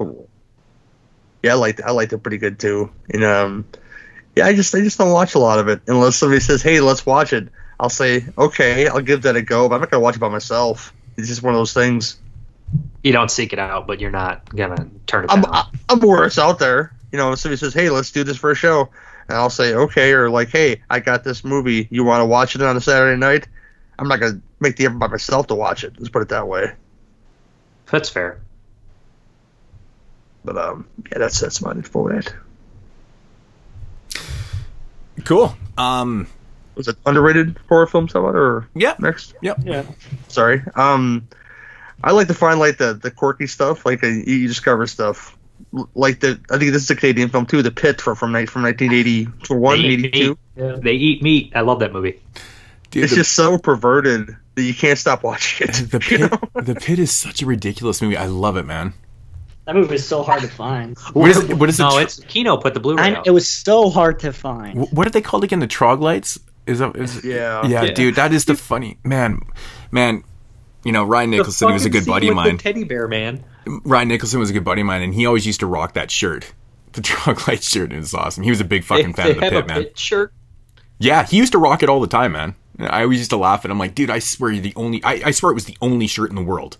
He had to make that at his house. Right, he probably fucking did, man. But it looked good. It looked good, but. Yeah, some of the bad anthology films from like the 70s and the 80s that people consider bad, but there's a lot of good silver linings in there. We did Dead Time Stories for like a mini episode, and there's so much fun that's hidden in that film if you haven't watched it in a long time. It's just all over the place. And the opening is the best part. Last time I watched it, we turned it back and watched the opening twice with the music. Yeah. Chillers, that's a trauma anthology, a trauma produced anthology. That's a fun horror anthology with lots of weird stuff in it. There's much more. The Uninvited, which is cat one? The cat one, yes. I love it. Graydon Clark. It's one of my favorite subgenres. No. This is no, it's called The Uncanny. I'm sorry, The Uncanny. Oh, which is the also one with about, Peter Cushing. Oh, the Peter Cushing cats. film. Yeah, That's The Uninvited. a great one too. The Uninvited, man, boat horror, cats on boats. Oh, yeah. Fucking Dave has seen every goddamn movie. Dude, I love The Uncanny. That's a great one too. The Uncanny is great, man. I still gotta upgrade the Blu-ray. I still have my VHS. Jesus. How is there two movies? One called The Uncanny, one called Uninvited, and they're both about killer fucking cats. Right. Strays is about killer cats. Yeah, but it's not called The Uninvited or On something. Yeah. That's super weird. It you is get weird. stuff like you pick an actor like George. I mentioned Rod Stark. You pick an actor like George Kennedy. And you look at some of the choices that he made. You want to watch these films. George Kennedy was shit-faced in that movie too. I swear he was. Demon Warp is a favorite. You woolly bastard. I discovered Wacko last year, the Graydon Clark movie. Oh, the spoof. I've not watched Wacko. Yeah, spoof. Yeah, it's funny. Wacko is funny. Yeah, Wacko is funny. Yeah, VS gave that a good release, man. When you're Syndrome. Just seeing the choices that some of these actors make later in their lives, and like, yeah, this is some of my favorite things. Just watching these films, and I'm sure they didn't think much of them when they were coming out. It was just a paycheck to some of these guys, but well, that it's like they're the best part about half those movies too. Well, it's like Oliver Reed in the Pit and the Pendulum remake. Right? He's so drunk. He's so shit-faced in that movie. It's like and he's barely in it, but his scene is amazing. So good. He never flubs a line though. No, he totally doesn't. Look, everybody knows what Mitchell is, but look at Joe Don Baker's filmography. Just this deep dive, and you'll be impressed. Let's put it that way. It's just something that came out of there. He's back to Graydon Clark. Joysticks. He was in that movie. Oh, good old Joysticks. I never actually saw Joysticks, but it's the video game movie. Yes. Graydon Clark's had a weird filmography in itself. Yes, for sure. Yeah. Is there anything worse than Satan's Cheerleaders? Man, that's a movie that Zach fucking loves. That movie, man. He always fucking champs John that shit. Ireland, man. What the fuck is he doing? I've only seen a shitty copy. I never grabbed the Blu-ray, but I've only ever seen it in like shitty quality, so I can't really judge it. I think Graydon Clark and Jeff Lieberman have had some of my favorite filmographies out there, as small as they are. Yeah. Oh man, Blue Sunshine is one of the best. It's coming to 4K, bro. Dude, that's insane. I thought that was crazy. Out of all movies to come to 4K, fucking Blue Sunshine gets one. It Crash? It seems so random. It's weird. It is weird to me, man. I love it. I have that like kind of indie fucking huge Blu-ray set of it. I'm sure Dave has it too. Yep. Crazy set. Okay, last part of this question. Name a film that everyone loves that you hate or dislike. Hate's a strong word. That you dislike. I've named a couple already, but what else? Name something modern that's been like kind of people have been talking about him. Midsommar. He didn't like Midsommar. Well, I liked it. Okay, it was just too long. I wasn't disappointed with my viewing, but I've seen that movie before, and that's probably my biggest beef with a lot of these films is that I've seen that movie before. But one of my biggest bitches is that I'm just tired of these, starting over stuff. And one of my biggest bitches was Halloween 2018. People were sucking that movie's dick so hard, and I just wasn't impressed. Man, we share a lot of the same views, man. Like Midlamer was terrible to me. I hated Halloween 18.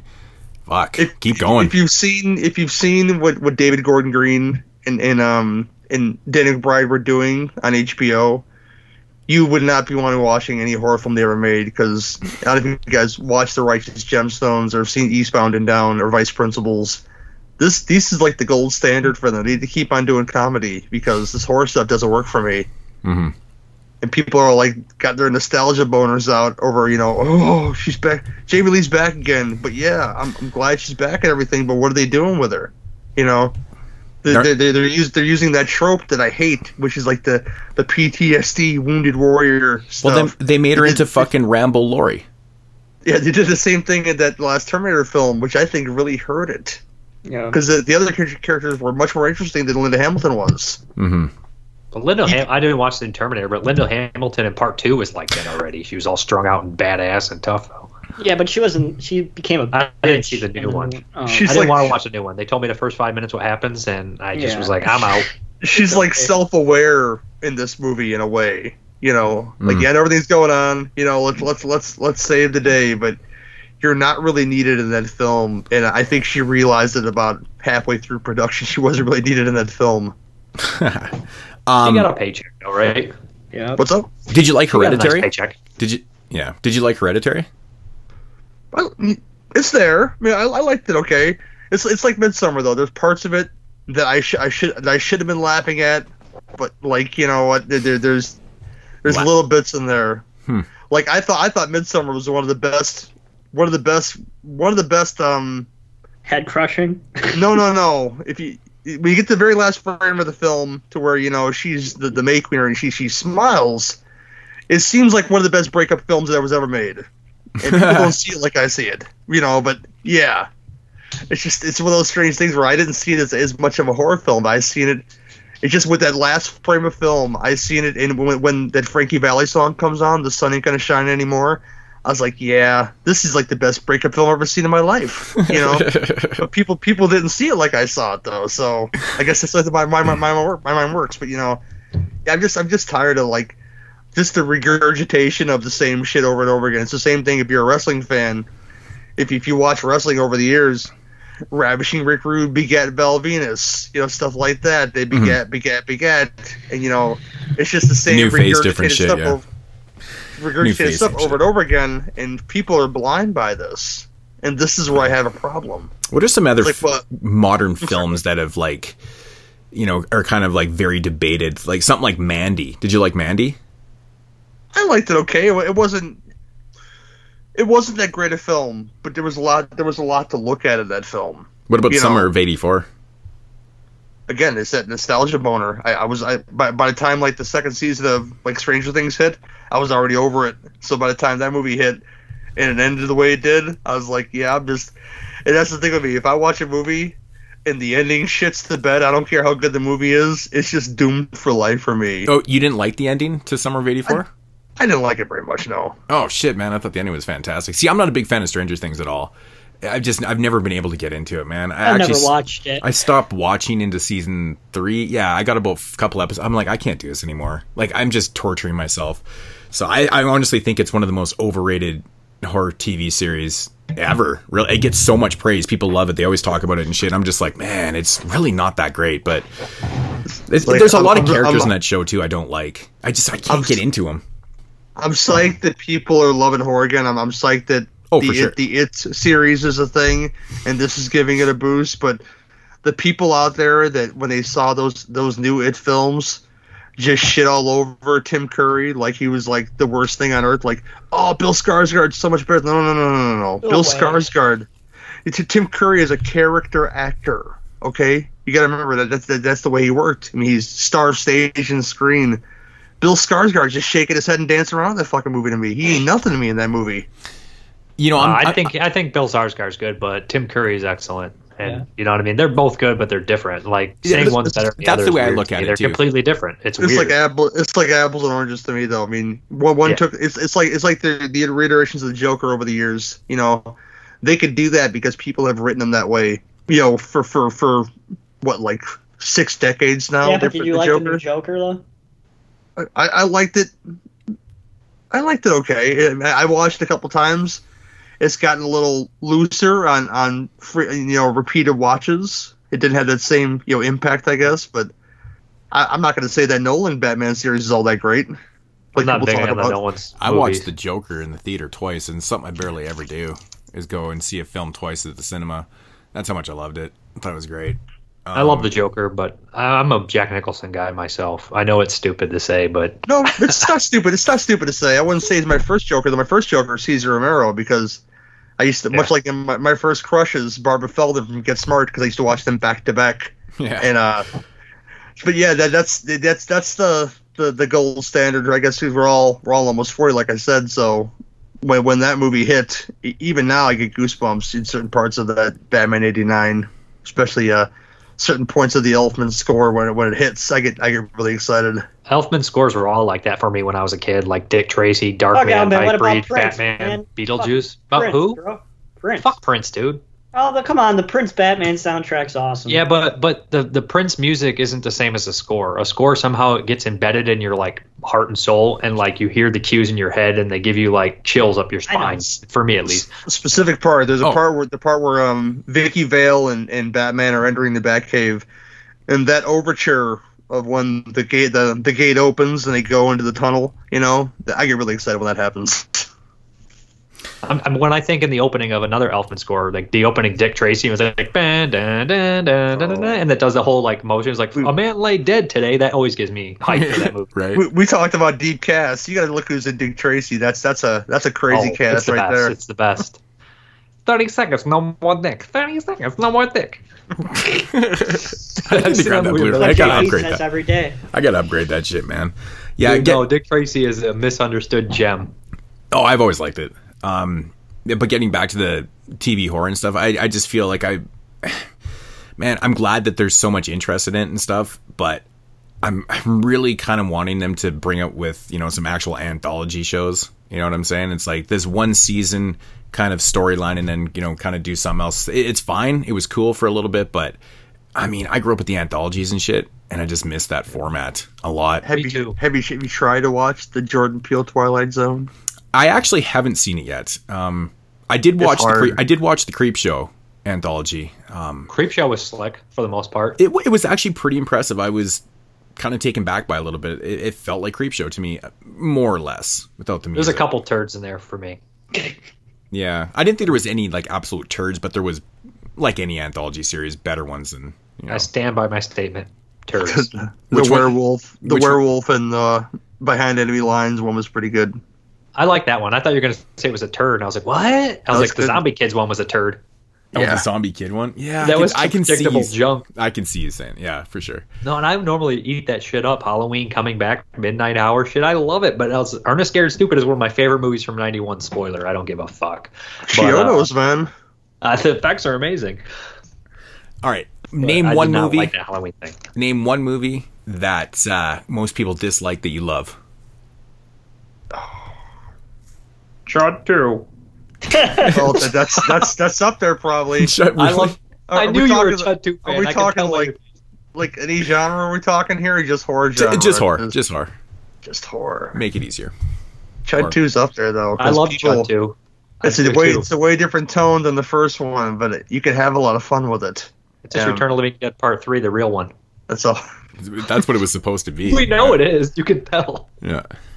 Return of the Living Dead Part 2. I'll pick that movie because I love it too. People shit on it so much, and I think it's almost as fun as the first one. I think it is. But there's a lot of little goopy gags, like the Michael Jackson zombie in the end, of course, which is stupid. But you know what?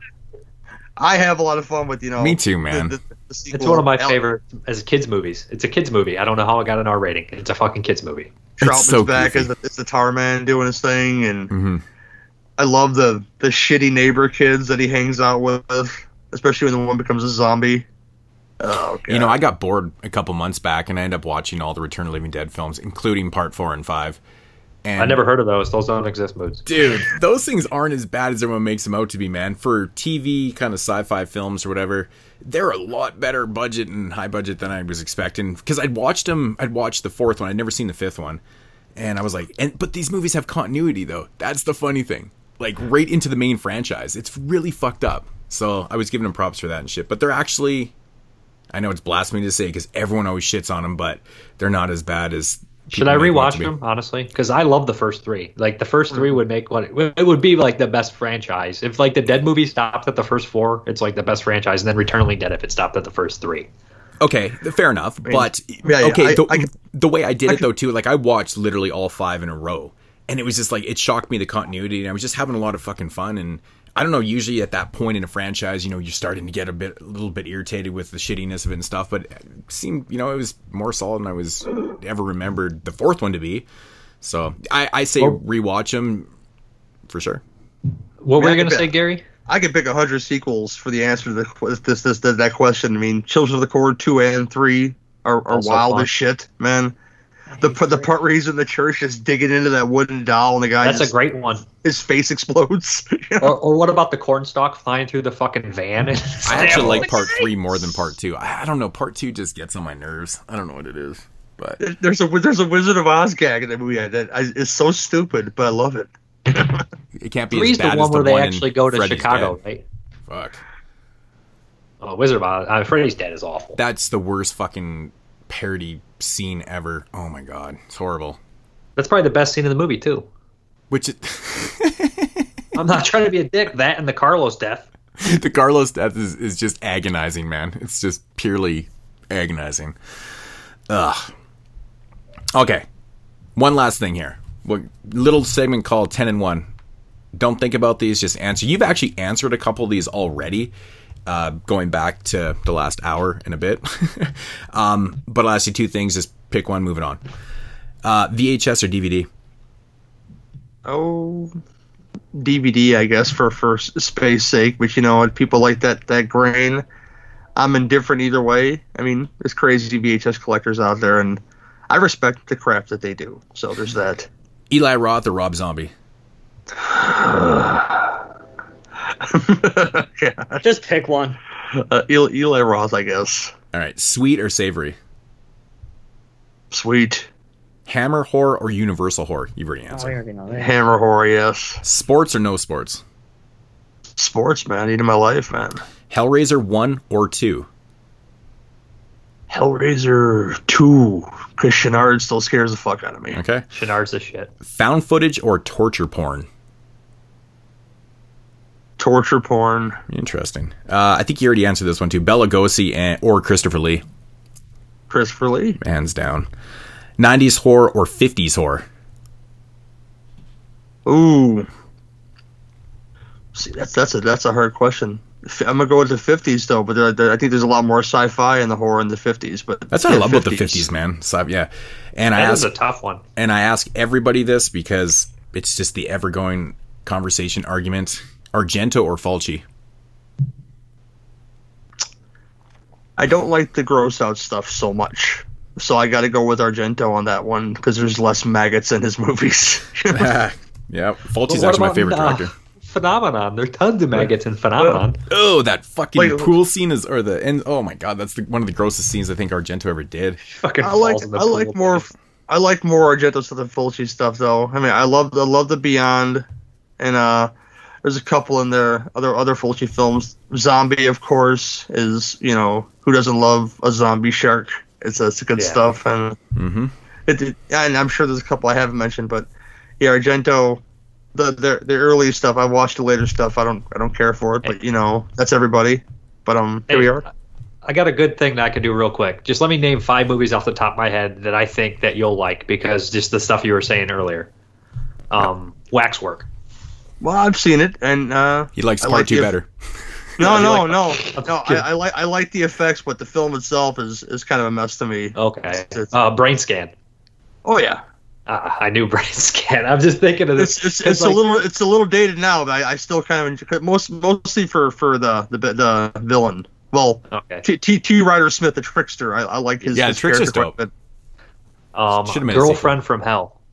I don't know this movie. Okay, it sounds like something you'd like. Like, I'm just trying to name really off the wall kind of goofy movies from the 90s. The Willies. I know the Willies. I've seen them before. Yeah, because I mean, like I was like so shocked. I was like, man, he likes Chud 2 and Return of the Living Dead Part 2. So I was like, man, he's got like a good taste for the fun stuff. And Ernest Scared Stupid, it sounded like you liked too. So. Well, yeah, because it's not like the film's like high class cinema or anything, but the Chiodo Brothers stuff is amazing with Trolls. Oh yeah, and those movies are just fun to watch anytime. Turn your brain off and enjoy yourself. Absolutely. I'm an advocate for Mr. Varney. I've been a fan for a long time, and he was a hell of a man too. I hear so. He's awesome. Cool. Well, I guess that's going to conclude 5 questions with Gary, and I guess we should probably move this along. Let's do it. 22 shots. All right, so moving along, Jeremy, you got some dead mail for us this week? Kick the shit about the mailman. You've got mail. Trust the mail, man. Now his ass is trash like a garbage can. Caught up in some shit with the mailman. Yeah, buddy. All right. So let's dig into some 91 issues of Fangoria. Since we're doing 1991 on our next top 10 episode, I figured the next few editions of Dead Mail we'll look into some 91 issues. And this one is issue number 104, and this is from July of 1991. And on the cover we have Terminator 2, Tales from the Crypt, All New Frights, House 4, Blood Feast, Gore's Early Days, Bride of Reanimator, and Alligator 2.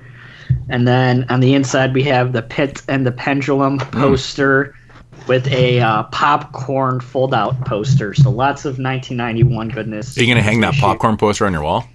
No. I'm not like Rob from Buffalo. All right. So this is a little short Dead Mail this week. So this one comes from Justin Greco, and he writes, 1990 wasn't very scary, but this year shows some promise. Popcorn and Sleeping with the Enemy were entertaining and worthwhile, but the real surprise this year was The Silence of the Lambs. What a movie.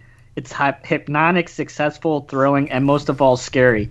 Anthony Hopkins and Jodie Foster are incredible actors. There are intense scenes, shivery scares, and to top it off, a knockout ending with more realistic gore than any movie released last year. Jonathan Demme had brought out a horror thriller that's truly faithful to Thomas Harris' novel. Fellow Fangorians should rush out and see it. This guy might be the only dude ever to bring up a fucking Julia Roberts movie. Sleeping with the Enemy. In a Fangoria. Yep. That's pretty funny. What a pussy. Wow.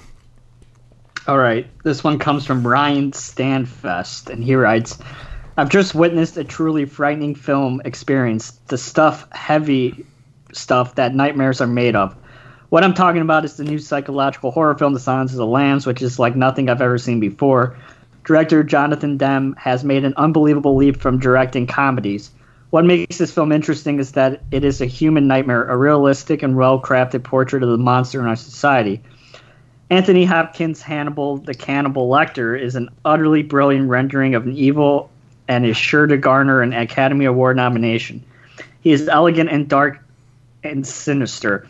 Buffalo Bill, the maniac who likes to flay women's skin, is so sick he makes your head pound in disgust. The scene in his basements are like a harrowing personal tour of hell. The final confrontation scene is definitely frightening. You feel as if your heart has been plucked out as you hold it in your hand, and it begins to beat harder and harder as you break out in a cold sweat. I felt a tad more uneasy about the dark once when it was all over. I give Silence top marks. It contains some of the most disturbing images ever put on film. Thanks also to some terrific makeup FX, and it even has a cameo by John or Roger Corman. I don't even know Roger Corman. Over dramatic. I want to say this guy George Romero's in it. I want to say this guy has not seen Manhunter before. Yeah. I don't know. It seems like everybody loves Silence of the Lambs, which is As true. they should. I mean, of course, it's a great film. Yeah, what are you going to say? Yeah. Do we like Manhunter in here? I do. I've only seen it once. I've definitely seen Silence of the Lambs first, though. Much like most everybody that I know, probably. Yeah, it's kind of strange. Yeah, I saw Silence of the Lambs before Manhunter also. Yeah. All right. This one comes from E.J. Wells from Toledo, Ohio. Oh, he's not from where I'm at. And he writes... Does he have his address in there? Maybe he still lives there. 3712 Grantley, Toledo, Ohio, 43613. Is that close to you, Dave? No, I don't know where Grantley is. Mine's 43623. Oh. All right. And he writes, Fangoria is a good magazine, and I found the video reviews to be a decent guideline. So what's the deal with the Fangoria-endorsed hype on the boxes of 2 recent cassettes? First, there's Redneck Zombies, an utterly worthless piece of shit mess shot on video. I disagree. Fuck. This is me breathing. This is me mad. Okay, so mad. This is a movie that we can all agree on that we like and everyone hates. Love it. Me too. I actually have a Redneck Zombie shirt I rock quite often. I love it. I know the soundtrack probably off the top of my head. Some idiots got a camcorder to make a movie. Troma, no surprise, puts their name on it, and Fangoria endorses it. How much did you get paid for that? Second, Nightlife. What a dog. The most original zombie movie to come down the pike in years. How about we've got money to praise this movie? Not only will I never rent a movie that you guys endorse, but I'm not going to buy your magazine anymore. I'm going to steal it. Oh my god, talk about overdramatic. What a fucking piece of shit pussy bitch. Redneck Zombies is fun trash, and Nightlife is a perfectly solid horror movie. It is. With Scott Grimes and Aston. I agree. John Aston, yeah. It's fine. It's a fine movie. It is, yeah. All right. This one comes from somebody in Ontario. All right. Wow. Do you guys really watch the movies you plug? I just saw Nightlife on video, and it was awful. The only reason I rented it was because of Tony Tone's good review on the box. Come on, Nightlife ripped off every zombie flick going forward. Redneck Zombies, which also had a great Fangoria review, was terrible. I think Troma shot that one on a Sony Handycam. I also recently saw Chillers, which had yet another Fangoria quote. What an original premise. Total strangers tell each other lame horror stories while waiting for a bus. I agree with the saying, each his own, but this is a little much. This misleading information may eventually damage the integrity of your otherwise fine magazine. All right, fuck Canadians. They're stupid too. So is this guy from Toledo, Ohio. This guy gave the film stock a little bit more credit. What do you say, Sony Hamcam? I doubt they even used that an expensive one. That's no, Redneck Zombies wasn't even a Troma movie. Full Moon just produced that at first. My original copy of that in the VHS said Full Moon Entertainment, and then Troma bought it. Yeah. Later, and then distributed it later. With Troma. That's right. I bet you they use like a fucking Zenith Unpro for that shit. I don't know what the fuck they use, but the special effects in Redneck Zombies are actually really good for a SOV. Oh, for sure. Yeah, I agree. All right. This one comes from James Fields, and I was interested because I want to know if he's lying or not. He said, I just returned from a lecture given by makeup legend and director Tom Savini at a film festival in my hometown. Tom spoke of his experiences in the industry and demonstrated a couple of FX for various projects. Afterwards, he answered questions from the audience and signed autographs. I was very lucky enough to get him to sign my now cherished 100th issue of Fangoria. He's a truly warm and wonderful gentleman. It was a once-in-a-lifetime experience, and I congratulate you on presenting him in an accurate, down-to-earth manner. Well, that's not what I've heard about Savini. He was fine when I met him. He was fucking excellent with me. Huh. Maybe he just has a bad Gary, rap. Did you meet him? It's hot, hot and cold, man. I met him one time, and I don't even recall the meeting, but the second time I met him, I think it was at a Horror Hound in Indianapolis, and he was kind of like just doing his thing and kind of being, take your money and sign your stuff, but not doing much else. So I could see the bitching about that guy. All right. Interesting. This one comes from Grant DeMars, and he writes, "Where have all the werewolf films gone? There's still an audience for good films of this type. Every time I go to rent a horror film at the video store, either The Howling or American Werewolf in London is out. Horror fans are getting sick and tired of these cheap Howling sequels, which has nothing to do with the original. We want the good old Joe Dante or John Landon style films, the kind with the special effects of a Rick Baker or Rob Bottin. Fangorians everywhere needs to hear the howl of the beast again." I guess 91 didn't really have too many werewolf movies, huh? And also Silence of the Lambs director is Jonathan Demme. You know what? I mean, even to this day, I always say you said Dem. I understand you just read fast. I always even say, man, with werewolf films, they don't really make a lot of them even today. You know, one comes out here and there that's decent. I don't think they're easy to make. That's exactly what I said before. I said, if you want to go the practical route with it, I think, there's kind of standards I think that a lot of people look at. Even though, you got to look at your budget, though, too. Not everyone's going to have that Baker, those special effect artists to do that type of shit, right? Those guys don't even exist anymore. Exactly. That's the problem with it. But I mean, not like they did. I mean, I don't mind a dude running around in a fucking suit. I just don't. I hate when you watch a werewolf film and it's pure CG'd. That's just garbage, man. This is garbage. I don't mind filming. A mixture. Exactly.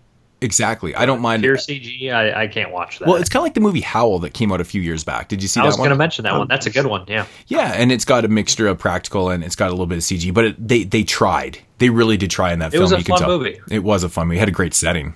It's a siege movie, on a train. Yeah, the location's awesome. Yeah, so. But like I said, though, like you really don't see a lot of them. It never... Werewolf films never got to that level of like zombie films or found footage films or, how these genres just kind of wash themselves out. They just oversaturate the market with these type of films and stuff. Werewolf films never did that. You got Late Phases too. That was recent. Late Phases was another great one. Yeah, that's a good one. All right. Last up, we have from James from Detroit, Michigan. And he writes, "I have extremely mixed feelings with regard to Rob Reiner's adaptation of Stephen King's Misery. I am partial to the film for being one of the most stylish and atmospheric movies I have seen in a long while, thanks to the cinematography of Barry Sonnenfeld. But I'm also disappointed that it was such an altered, toned-down translation of the novel. Not to be mistaken, I didn't expect or nearly demand a gore fest, especially from Rob Reiner.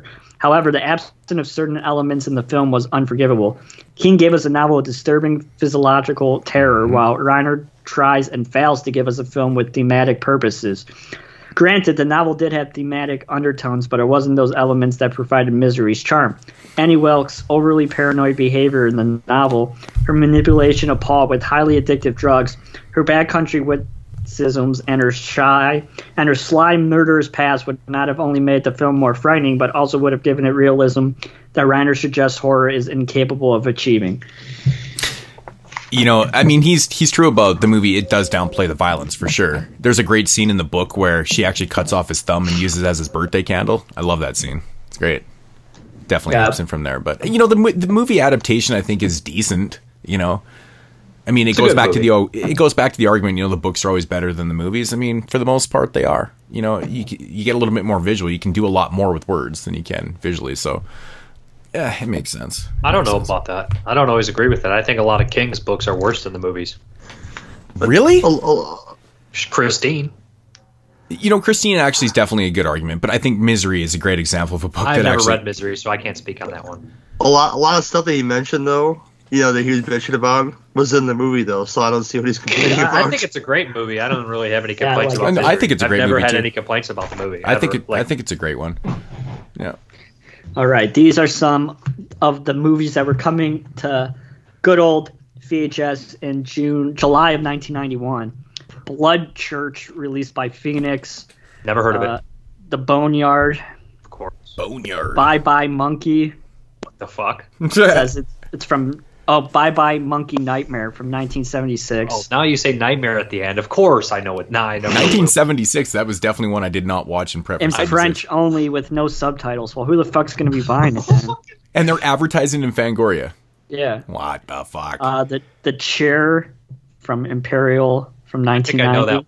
Yeah, that's the one with James Cosmo in it. James Coco, is it? Is it Coco the big guy? Sorry. Dark Heritage, Cornerstone. Dark Heritage. Wow. The Howling 6. Maniac Cop 2, Meet the Applegates, Mirror Mirror, Mom, Night Shadow, The Pit and the Pendulum, Popcorn, Sonny Boy, Tainted Image, Cornerstone, and Vampire Cop. So those are. That's a Donald Farmer. Oh, good old Vampire Cop, man. You own it, Dave. I had to look this up. The plot to Bye Bye Monkey Nightmare, starring Gerard Depardieu. Depardieu. A man walking out of the beach near New York City finds the corpse of King Kong. He also finds Kong's orphan son and takes it to a friend who lives in the city, and they decide to raise it. So this isn't real. This isn't real. How could I have never heard of this? I have to see this movie. I don't even need the dialogue right now. I just need to watch the visuals. Does it have an AKA name? I don't think so. I think it's just... This isn't real. This isn't real. The corpse of King Kong. They're talking about they've seen every movie. No one's ever heard of fucking Bye Bye Monkey Man. If you said you've heard of it, you're a liar. Oh my god, that is so funny. That's why Fangoria is awesome. No, it's Bye Bye Monkey Nightmare. Okay, sorry. God, Bye Bye Dave. Monkey Nightmare. I'm sorry. Bye Bye Monkey Boy. Which Monkey Boy is a movie too? Well, there's one I missed. I have the VHS before of that. Maniac Cop. Monkey Boy. I have the DVD, which is like a miniseries version of it from UK. I've uploaded it on Plex.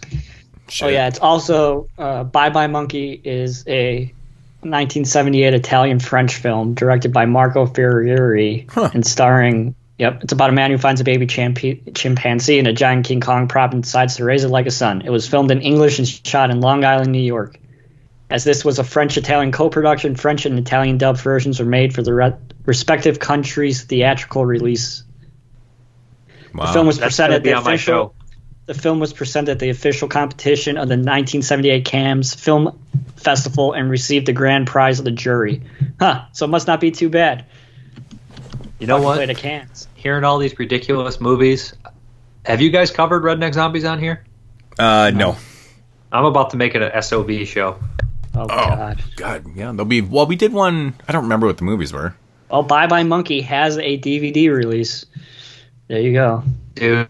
What if I did Redneck Zombies, Shatter Dead, and Bloodletting? Shatter Dead and Bloodletting. Okay. I'm thinking about it. Maybe I'll put an Eric Stanze movie in there. I don't know. Let me look through it.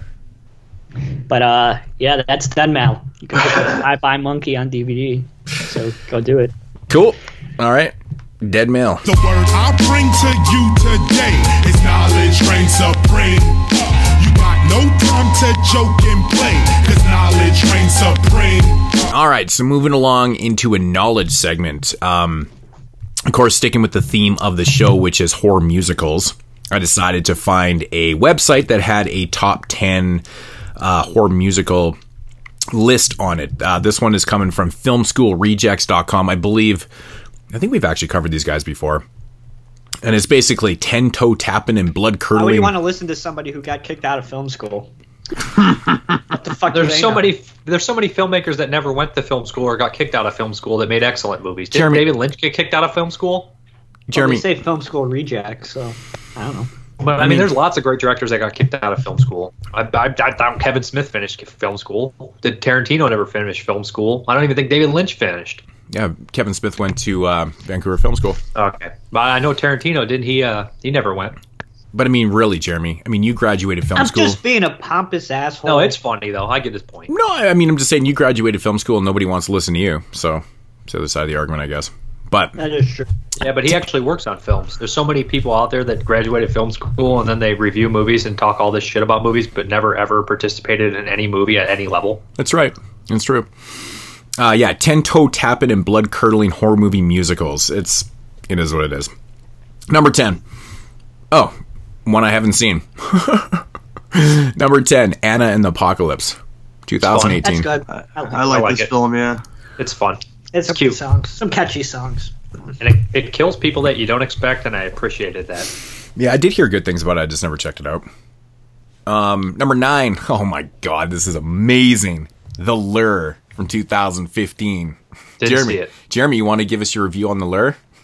I don't remember it. Fuck that. It's still the funniest shit ever. That episode, you guys bashed him. You're like, why you like it? And then you guys fucking kept bashing him. It literally went crickets. He didn't want to say nothing. It went straight crickets, man. We're like, so Jeremy, what do you like about it? And he's like, I choked. He like couldn't say one word. It was fucked. So yeah, The Lure. It was okay. Jeremy liked it a lot more than I think we did. Number 8, Repo, the Genetic Opera.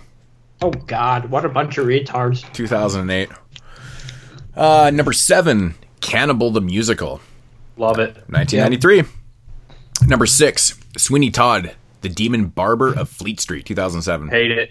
Yeah, I only seen it once in theaters. I heard the play. I like the play. Like I've heard the musical from the actual music, like the musical play, and it's fucking fantastic. I just don't like the movie. I didn't mind it. Have you heard Dee Snider doing the Demon Barber of Fleet Street song? He does Broadway. Well, that sounds amazing. Sounds cool. I really do like the story of Sweeney Todd and the musical. I just don't like the movie. What didn't you just the fact that like? I just don't think. I think every time they need a weird character, they're just like, man, we need somebody weird. Just put Johnny Depp in there, and usually 50% of the time it just doesn't. It falls flat. I just don't buy Johnny Depp. It was great visually. It's just kind of dull in execution. Yeah, it's boring, isn't it? Like it doesn't make any sense. And Borat, he's fun. Sacha Baron Cohen, he might be the most interesting part of the whole movie. Yeah. Okay, number 5, The Rocky Horror Picture Show, 1975. Ooh, that's pretty low, ain't it? Yeah, it's interesting. Number 4, The Nightmare Before Christmas, 1993. Ooh, classic. Love that movie. Number 3, oh, this is interesting. Phantom of the Paradise, 1974. Brian De Palma. Yeah. Carburetors, man. That's what life's all about. So good. Phantom of the Paradise. Yeah, it is really, really fucking good. Number 2. Friend, sorry, go ahead. Oh, go ahead. That's my friend actually danced his first dance with his husband and wife to Old Souls at their wedding. So, right from Phantom of the Paradise. Continue. I'm sorry. I stand still. No. Okay. Number 2, The Happiness of the Katakuri's, 2001. What the fuck is that? I've never seen it. It's the Miike film. Takashi Miike film. It's fucking amazing. Yeah. It's so much fun, man. It's just it's Takashi Miike doing musicals with his weirdness. It's fucking awesome. I have to see it. I have it. It's totally cool, man. It's totally. I think you guys would really like it. It's fun. And number 1, Little Shop of Horrors, that's a classic. 1986. Well, you hate that movie? I think Rocky Horror is better. Oh, I was going to say, who hates Little Shop of Horrors? But it's Frank Oz. Dude, fucking John Candy in that movie. I haven't seen Little Shop of Horrors in a long time, man. Dude, they missed Shock Treatment. They didn't name Stage Fright's pretty fun. But Shock Treatment should have been on that list. I was actually just thinking that, too. I was like, where the hell not Shock Treatment, Stage Fright. Stage Fright, that was fun as fuck. The songs were hilarious, man. They were just... Shock Treatment is 100 times better than Repo. Yeah. What do you think, Gary? Missing anything? I don't know. I can't say. Like, what about Poultrygeist? Yeah, I would have put that on there. Poultrygeist, yeah, could replace something on that list for sure. Yeah, Poultrygeist is actually one of my favorites. Definitely. I'm putting Shock Treatment and Poultrygeist both on that list, but I never saw the Katakuri's, so. It's good, man. It's really fucking fun. You guys ever see Don't Go in the Woods? Yeah. I don't hate it. I didn't hate it either. It's kind of fun. It has some ridiculous songs and shit. It's kind of cool. It's like a slasher fucking, yeah. Not the one from the 80s, right? No. If that was a musical, it'd even be better. Oh, they didn't even put Nudist Colony of the Dead on there. What the fuck? Nudist Colony of the Dead. That's a musical? It's horrible, but it's hilarious. You got to see it. It's like dude, you got to throw up a link for didn't have much talent. That's what it is. Like. Oh my god, that's funny. Kind of like it's the second time I watched it. Have you seen that, Gary? No, I haven't seen it. No. Nudist Colony of the Dead. I gotta check this out. I guess I saw it on your list, and I was like, "What the fuck?" I actually had it on a list to see it. I couldn't find a link though. So why you always ask me?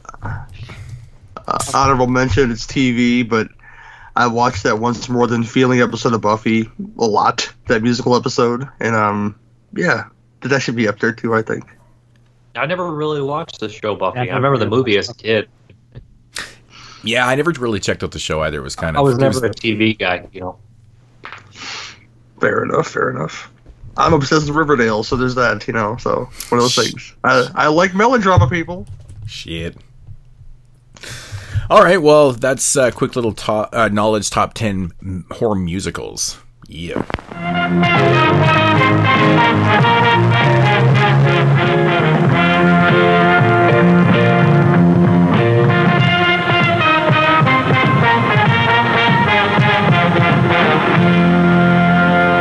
And now, our feature presentation.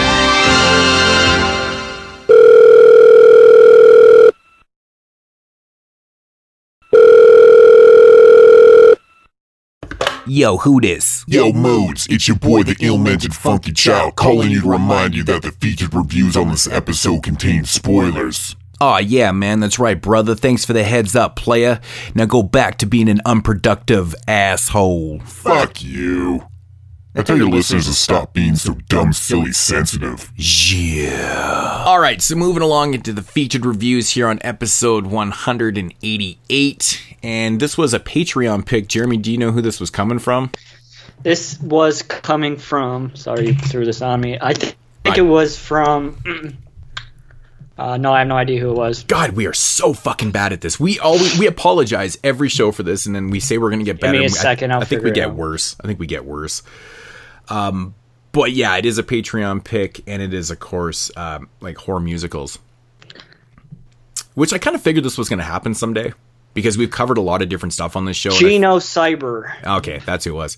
Thank you for picking this. Definitely an interesting choice. Not a lot of people cover horror musicals on podcasts, so this was definitely a different one. And, I'll honestly say, like, my history with musicals, like, I'm a big music person, and I'm a big movie lover, but when you put them together, I'm not a huge fan. I really just cannot get into them as much as a lot of other people. I think it stems from my childhood too.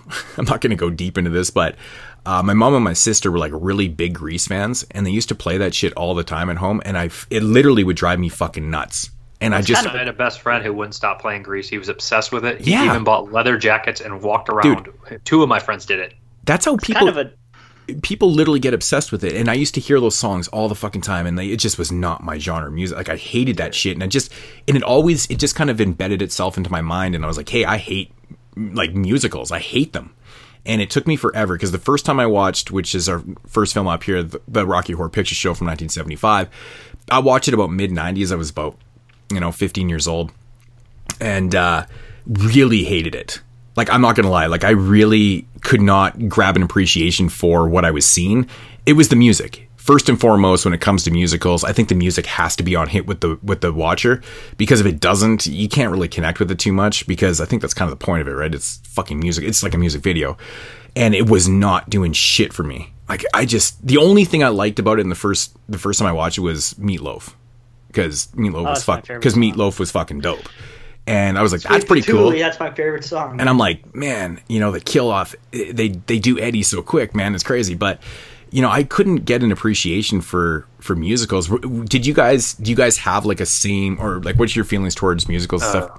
Did you like him or dislike him? It took me a while to start liking musicals. This movie I actually saw when I was like 19. Somebody I was dating made me watch it, and I was iffy on it. I just didn't get it. But over the time, people would play the songs, and the songs started getting stuck in my head. Yeah. And then the same with Shock Treatment, and I heard the soundtracks from both those movies so many times that when I would go watch them again, I started to really like them, especially Shock Treatment. And this time around, I actually found myself really enjoying Rocky Horror, and I appreciated a lot more stuff about it than I ever did. It's such a liberal film when you think about it. Like 1975, the fact that 20th Century Fox would release this movie, a major studio would release a movie like this in fucking 1975, like, that's just fucking mind-blowing to me. There's a scene with 2 dudes in a bed fucking. It's like, that's just crazy from 1975. Well, one's an alien. Well, from a major studio, from the studio. It's interspecies from a major studio. Yeah, I mean, I can see it on the indie. I mean, there was a lot of movies being made around this time. I mean, you got to remember that coming in the 60s and everything was, free-willed and shit. I mean, it made a lot of sense in the indie circuit, but you're right, though, distributing is a bigger... It was a gamble. This was the stage play beforehand, I believe, so it had some obvious popularity. So Fox was probably like, we can get some money from this, so why not? It's a really good point. And it's kind of interesting too. Like Tim Curry, I think this was like his first film too. You know, they didn't even go out and get like this big recognizable face and shit for the lead role and stuff. I thought that was kind of a gamble in itself. I think they were actually from the stage play. A lot of them. He did. He played Rocky for sure in the stage play. Patricia Quinn for sure was in it. Nell was in it. Riff Raff, and of course. Yeah, for sure. Brian, of course. Yeah. And all the extras, I think, were probably from stage plays and renditions of it, too. But again, you know, I mean, the average person wouldn't know. It's not like today, right? Every face is, even from plays. I have no idea how popular it was. That's the thing. You know what I mean? I wasn't alive back then. I don't think it was very popular until later on. I'm just saying, when people saw it on the big screen, they're like, who the fuck is Tim Curry? Right? Yeah. I think it was more of an underground thing. You know, people went to go see it, and it gained popularity. What is the history? I know this became one of the most popular like midnight movies and things like that, but it is the most popular midnight movie. It did have a normal theatrical release, and then it is considered the longest theatrical release movie ever made. It's considered still in release even to this day. Oh, for sure. Yeah. Because of the way that how many times they show it at midnight and stuff, it's still considered in release, which is crazy. That's been fucking 45 years. Like its initial box office, like how did it do before hitting the midnight circuit? Because I know it did like amazing on the. Obviously, that's what gave it its its kind of push and its oomph for popularity and stuff was that circuit itself. But I never really actually. Well, I think it's kind of hard to find the numbers because it's still in release, so. The box office are still just like the opening numbers, like it would have had its release after like a month of being in the major if it even lasted that long in the mainstream theaters and stuff, because I know the midnight, I mean, that's a different run, right? So I don't know, all I know is budget was 1.4 million. It makes sense, which is low budget. I mean, I know what that is till today. And they pull off a lot of unique 1.4 good shit in here for 1.4. That's $10 million. I was just going to say it must be about 9 or 10 million. So, well, I just think that's the most interesting thing about this movie is the fucking set design and the costumes are absolutely amazing. The camera work is fantastic too. All right, for the people that don't know, we'll give it a little bit of a breakdown here. Quick little synopsis. A newly engaged couple have a breakdown in an isolated area and must seek shelter at the bizarre residence of Dr. Frankenfurter. Yeah, buddy. Which is it's obviously one of those narratives that we've seen a million times. A couple traveling, they break down, they go seek refuge. In the rain. It's got to be in the rain. In the rain. They go and seek refuge, of course, at this monstrous castle that's just like completely atmospheric and shit. Like somewhere you'd probably just never knock on the door. Well, Hammer and Universal to the fucking T. And then the opening song, of course, is definitely a shout out to nostalgia, to all those kind of things in sci-fi movies.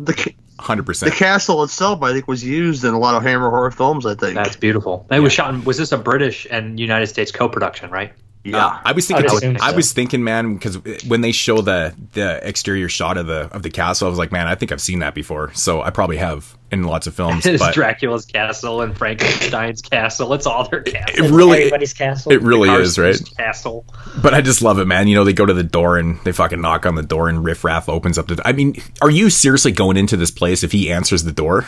No. Yeah, but they're like from 50s. But that's part of the joke, like No, I know, but like in reality, it's just so funny, right? It's like you would never ever step in that fucking place with a dude that looked like that. Well, the way guys from the 50s and stuff. Oh, sorry, Gary. The way he looks at them, he just says, "Yo, what?" Like, right? Yes, it's raining. Yes, yeah. His voice is priceless, man. It's great. Well, I love that it's like, it's making all those statements like the 50s stuff here, because even that song is like a big 50s like nostalgia piece, and then Janet and Brad are definitely like characters from the 50s, all uptight and everything, and they're getting manipulated and stuff. And the sequel would go further with Denton being like manipulated and having that false like good-natured 50s kind of look Americana thing. But I like how they do that here. I think it's really wonderful. And the opening's my favorite song, the RKO one. Yeah, I think that's one of my favorites. You know what I always thought? Like I never really thought of this because I've only ever seen the Rocky Horror Picture Show. Like, I think this may be my 4th time seeing it, and I never really thought of this before. But there's a scene where the couple is in the graveyard, Janet and Brad, and it just instantly reminded me of the opening scene from Night of the Living Dead. Well, because Brad kind of looks like Johnny. He looks like Johnny, and then it's just that whole kind of like the whole setting and just the way it kind of goes. And he completely looks like Johnny, doesn't he? It doesn't really go into that neighborhood, but I'm like wondering if they just kind of, you know, took that opening scene a little bit and just kind of incorporate. I don't know. It was just something I'd noticed, but I thought that was very interesting because he completely does look like Johnny. Well aware of its past horror movies for sure. I mean, it lives on those tropes and it plays right into them. I think it's a shout out. I think it's honestly a shout out to Night of the Living Dead. I think so, possibly. Yeah. So I thought that was really cool. I was like, damn, I never noticed it before. And, you know, going back to what I was saying about the Rocky Horror Picture Show, like when I first seen it, I didn't like it because I didn't really get it and stuff. And it took me a couple watches. But this watch, I think the last time I seen it was probably about 10 years ago, maybe a little bit more, maybe a dozen years ago. And I remember really liking it. And now this shit blew me away. It's really so fucking good. I'm so happy to hear you say that. It's really, really good, man. Like I was enjoying, like all the characters in this movie are so much fun. And like, I love the guy in the fucking wheelchair where he pulls his leg up and he's fucking wearing the can't help himself. Oh my god, it's hilarious. They all getting taken over by like the sexual thing he put on. Like even Charles Gray, the narrator, starts dancing at points. Yeah, man, Charles.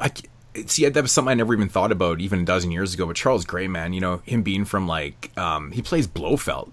He's also in a Hammer movie, The Devil Rides Out. Yeah, and Diamonds Are Forever is like one of my favorite Bond movies, and I'm like, that's fucking Blofeld. Nice. Right, he's actually in You Only Live Twice also, but yeah, he's a great actor. But that's cool that they got him to do that shit. He's awesome in that. Really, really good. He's one of my favorite parts too. Gary, just so great. You never really got the answer on like how you feel about musicals. Sorry. No, man, I dig them. I grew up with them. You know, not you know, there's not many horror films, musicals obviously, but you know, old school song and dance men I've always enjoyed because my grandmother. I always mention to people, like we mentioned Westworld earlier, you know, the thing I recognize Yul Brynner the most from is from The King and I, because I've watched it so many times with my grandmother. But, you know, Gene Kelly, you know, Danny Kaye, you know, stuff like that. I've always loved good song and dance men and musicals, and this mashup when it hits right, when they do it right, you know, they're really enjoyable. And yeah, this does it right. And although I do enjoy the sequel a little bit more. We'll get into that, I'm sure. I'm the same way. Man, I wish I'd seen it before so I could comment on it. But they grow on you, though. Like, the sequel grew on me. Like, at first I was like, it's okay. And then I just kept seeing it and hearing the songs. And, like, this one, too, it's just like they just become embedded in your head and you love it. Yeah. It's a film that came out 25 years too early because the satire of what they're doing in that film, it's just, it's way ahead of its time. So I recommend watching it. Very soon. Yeah, it's a catchy ass song. Have any of you guys seen this in the theaters? Is the real question. No. Oh man, that's a shame. I used to go every once in a while. I mean, like Jeremy mentioned, there's lots of spots in the Chicago area that you can go see it at. But there's those Rocky Horror snobs that I grew tired of. That knows like every line. Yeah, you had the newbie in the crowd that would get the cues wrong, and they fucking berate him for it. Like, shut the fuck up. You know? They can fuck off. I'll beat those nerds up. No, it's just like the fun when you used to be able to throw rice and shit, but now everybody's worried about fucking rats and shit, so you can't throw the rice anymore and all that other bullshit. But rats gotta eat too. It's just fun. It's just a fun time if you've never seen it before with the audience. Dude, the set design and the camera work, how it worked with this movie, there's so much clever shit. Like when Brad and Janet walk up to the castle and it has a musical number and it goes through them, zooms in through them, zooms up at the fucking castle window, and you see Riff Raff singing in there and it pulls out. I was like, holy fucking shit. Dude, they keep doing stuff like that too. Man, the camera work is incredible in this movie. I 100% agree. The swimming pool is fucking incredible too. The bird eye view over the swimming pool and the bird eye view over the stage when they're dancing. Well, it's not really bird eye view, but it's. I think it's the camera work during Time Warp when they're playing Time Warp, and it's kind of going everywhere around the room and shit. I'm like, man, dude, like that was really fucking fluent work. Like some of those shots, I was like, I'm not even 100% sure how they even got those shots without, you know, being as stable as it was and shit. It was really good. So much framing. These actors had to have so much framing. It's outrageous. Like even, like I said, again, another shot right in the very beginning, they prove how well they're going to do the framing and everything here and time everything. Like when the lightning strikes and they look over and they see all the bikes, like that was fucking amazing too. Like it's so well done. Like it's amazing.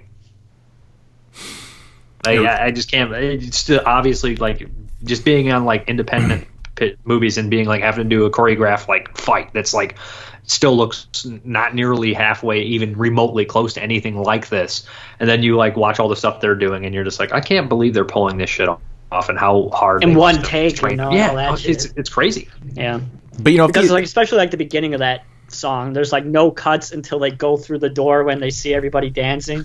That's just fucking like a minute without a cut. It's crazy. But I think if they were from the play and stuff, they were so used to doing this, man. Oh, yeah. And when you're doing live stage work, obviously, I mean, you can't. There's no room for fuck ups and shit, so they're pretty used to it. So that kind of help definitely filming the shit. So, but you can tell though, it's just so fucking fluent, man. It's so fluent, but everything makes sense now. What were you gonna say, Gary? Oh, I don't even recall now, but just interrupt me if I'm talking and you have something. No. I won't care.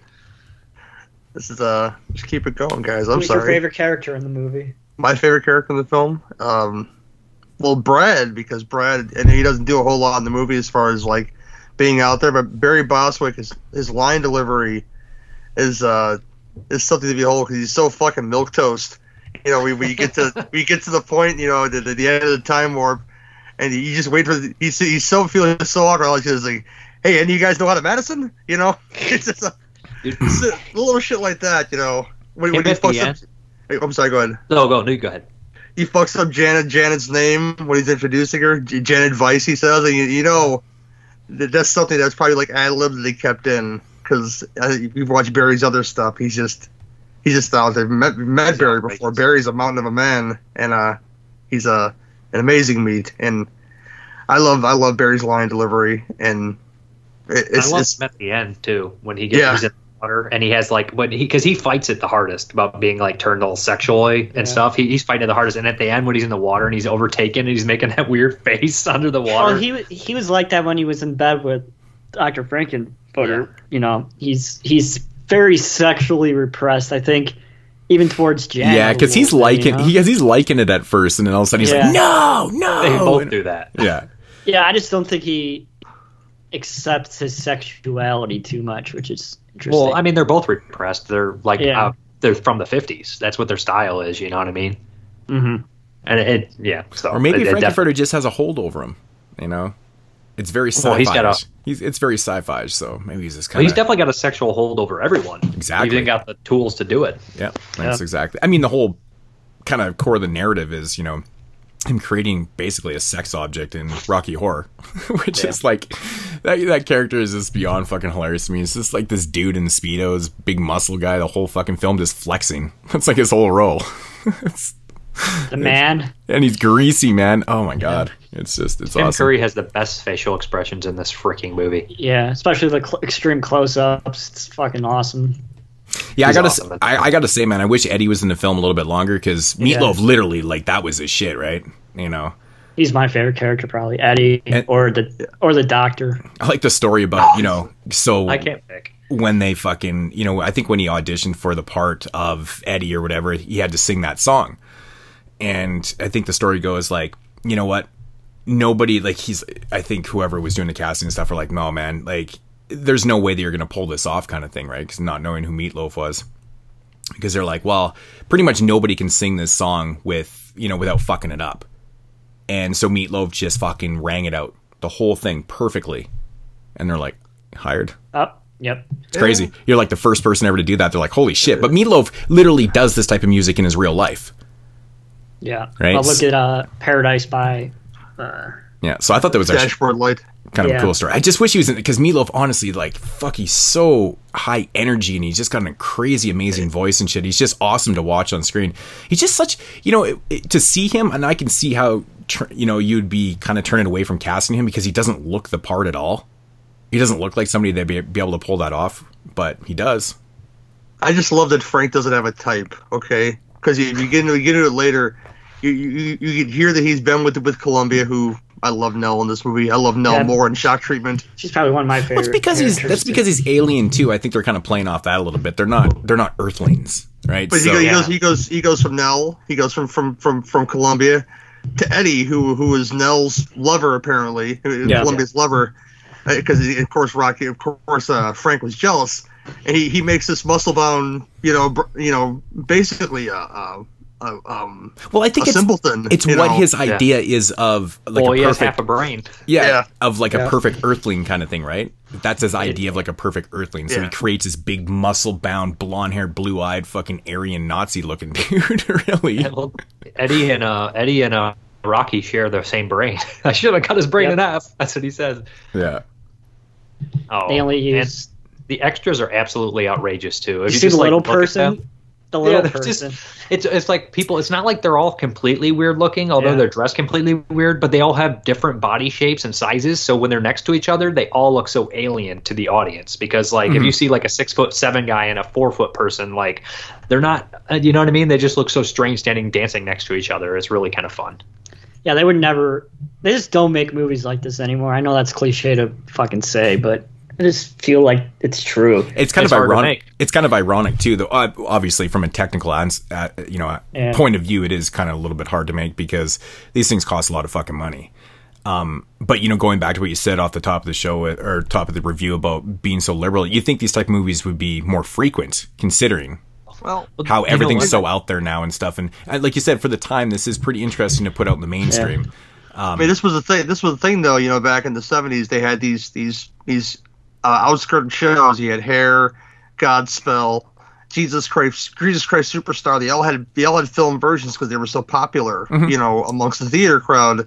This is no exception. They all came out around the same time. So, I'm talking about the actual content, though. Like I can see Jesus Christ Superstar coming out, but this one deals with a lot of homosexual activity, things like that, things that people just weren't very liberal with back in those days, and it is a gamble. It's a big gamble, but I'm just saying nowadays where people are a little bit more open to these ideas and kind of just accept it. Like people just it's a little bit different times, right? That they don't get made more. Progressive as this movie is, I think that nowadays a lot of people would consider this offensive. Because it was like, they consider the trans person's evil. They're also an alien, and but that's people. I honestly think people would be like, "This is #problematic," and then you'd be like, "Shut up." You can't please anybody anymore. It doesn't matter what you do; they'll find a problem with whatever you put out there. If you're trying to do a message, like legitimately trying to put a message out there, somebody will find some way to rip it apart. You're right. You're absolutely right. I don't think they would make this kind of movie anymore. Well, they could find a lot of bad shit in this. Well, they remade this for Fox a couple years ago. Oh, yeah. Absolute disaster, from what I've heard. They fucking neutered it, man, is what happened. They made it for network TV, so... Had no balls. I've seen so many movies without balls. Like that movie Becky. I don't want to use an example. It was a fine movie. It was, but it had no balls. Oh, with that fucking idiot Kevin James. He's not even that bad. I would like to see him do more. He's so not funny. I want him to go full nuts. Like I wanted Kevin James to go nuts. They didn't let him do shit. They held him back. They just need to make a movie like Red State. That's all they have to do. They gave it to that girl. She went from like 0 to sadist in like 5 seconds. You you like Red State, Dave? Yeah, I liked it a lot. Yeah, directors need to make movies like that, different kind of movies. Yeah, but I just mean like Rocky Horror as like fun. It's so fun, but it has guts. Like they do shit that no one else would do, and it's not like just doing it just to do it. Like I don't know, it's a great movie. Like almost pun intended. Like it is balls to the wall though. It's just it's crazy. This movie too. Like when you watch it, and there's literally every scene is so good. There's like absolutely no bad scenes in this film. I find that just. With musicals, almost every musical I've ever seen, there's always like kind of lows in it and shit like that. This one just changes sets so frequently, costume, like all that type of shit. It's just so entertaining from top to bottom, man. But I think what sells it for me is that I really enjoyed the music. The characters are fun as hell. I love all the characters. They're really actually fun. But, characters like Riff Raff to Frankenfurter, they're just so different, right? And then you got like Susan and or fucking Janet and Brad, and they're like, kind of... they're kind of dorky, straight edge, kind of like you said, 50s characters and shit, but they're still fun too. They reuse people too. All the extras pop up earlier, and then they pop up later and stuff. Like you see, like at the church when they get married, you see. Even Little Nell's cool, man. Man, she's got a nice ass. Whew. Yeah. But I think the first half of the soundtrack is stronger than the second half of the soundtrack. I agree. But I still like all the songs. So after Eddie. Yeah, Sweet Patootie, everything starts to... It's not bad. Time Warp is my shit, though. I love Time Warp. It's so catchy. Yeah. And it's at a good time, like a good point in the film. It really sucks you in, like, literally, right? Yeah. So... Well, unfortunately, when you watch the theatrical version, they're missing a song, that I think is one of the best songs that's not in the movie, that's in like extended versions of the movie, the Superhero song. You get the tail end of like the piano. I think that's in the UK version. I think it's in the UK version, but it's a great song. Yeah. And yeah. I don't know if I've ever seen the UK version. I think I've watched the American version every time. I was reading this little interesting blip, you know, the scene where, you know, the dinner scene? Yeah. With fucking Eddie's body underneath the table. Amazing. I thought that scene was really cool, and I was kind of reading this thing on it, and they were saying that they only let a couple people know that the body was underneath there, so when he rips the tablecloth off and exposes the dead body all mangled up in there, the reaction you got from, like, Janet and Brad, like, all those characters and shit was genuine. They didn't know it was there, right? I thought that was a fucking cool little blip on there. Yeah, so... If you look at Brad and Janet as a couple, though, you got mentioned, you know, Brad, who I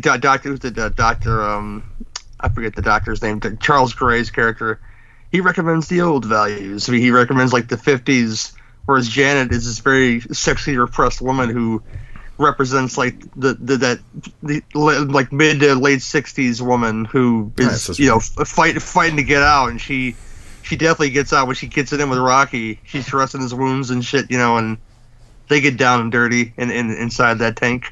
God, I'm so glad JP isn't here. He would just be a fucking bomb kill with these kind of movies. I was already expecting it. He'd be like, why though? Why though? Yeah. The face that Janet makes when she says the line, and if anything grows, she just gives the little giggle out, and you're like, yeah. I'm down for that, you know. I love when she says she doesn't like muscles, but then like she changes her mind in like a split second. I don't remember where it is, but I remember thinking it was pretty funny. She's like, oh, and then she immediately gets interested in Rocky.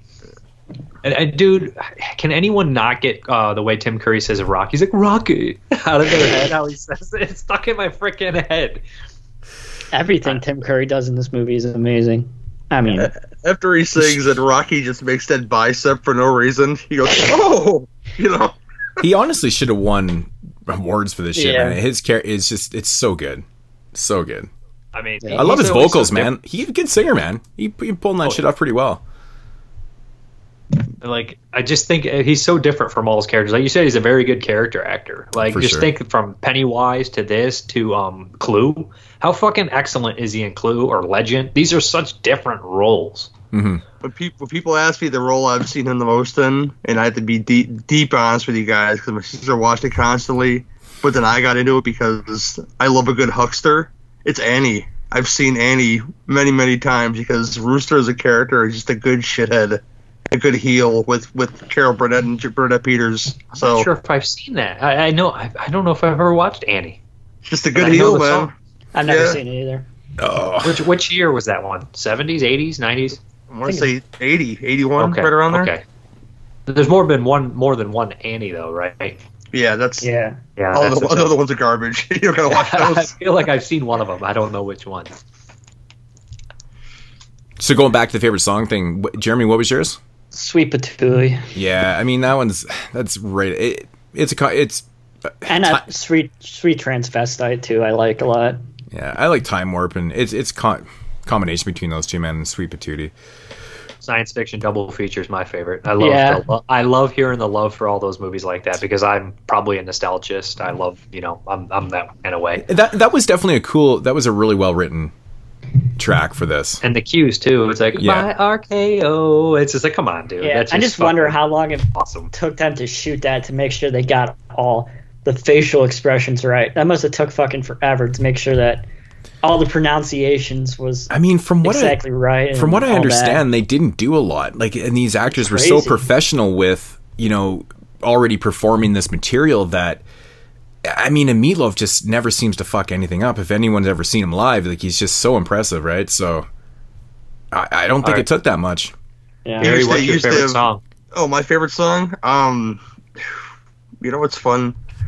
I'm gonna say Hot Patootie, but my real favorite one is probably Eddie related because it's when Dr. Scott sings the Eddie's Teddy song. I think it's a great song. He was bad from the day he was born.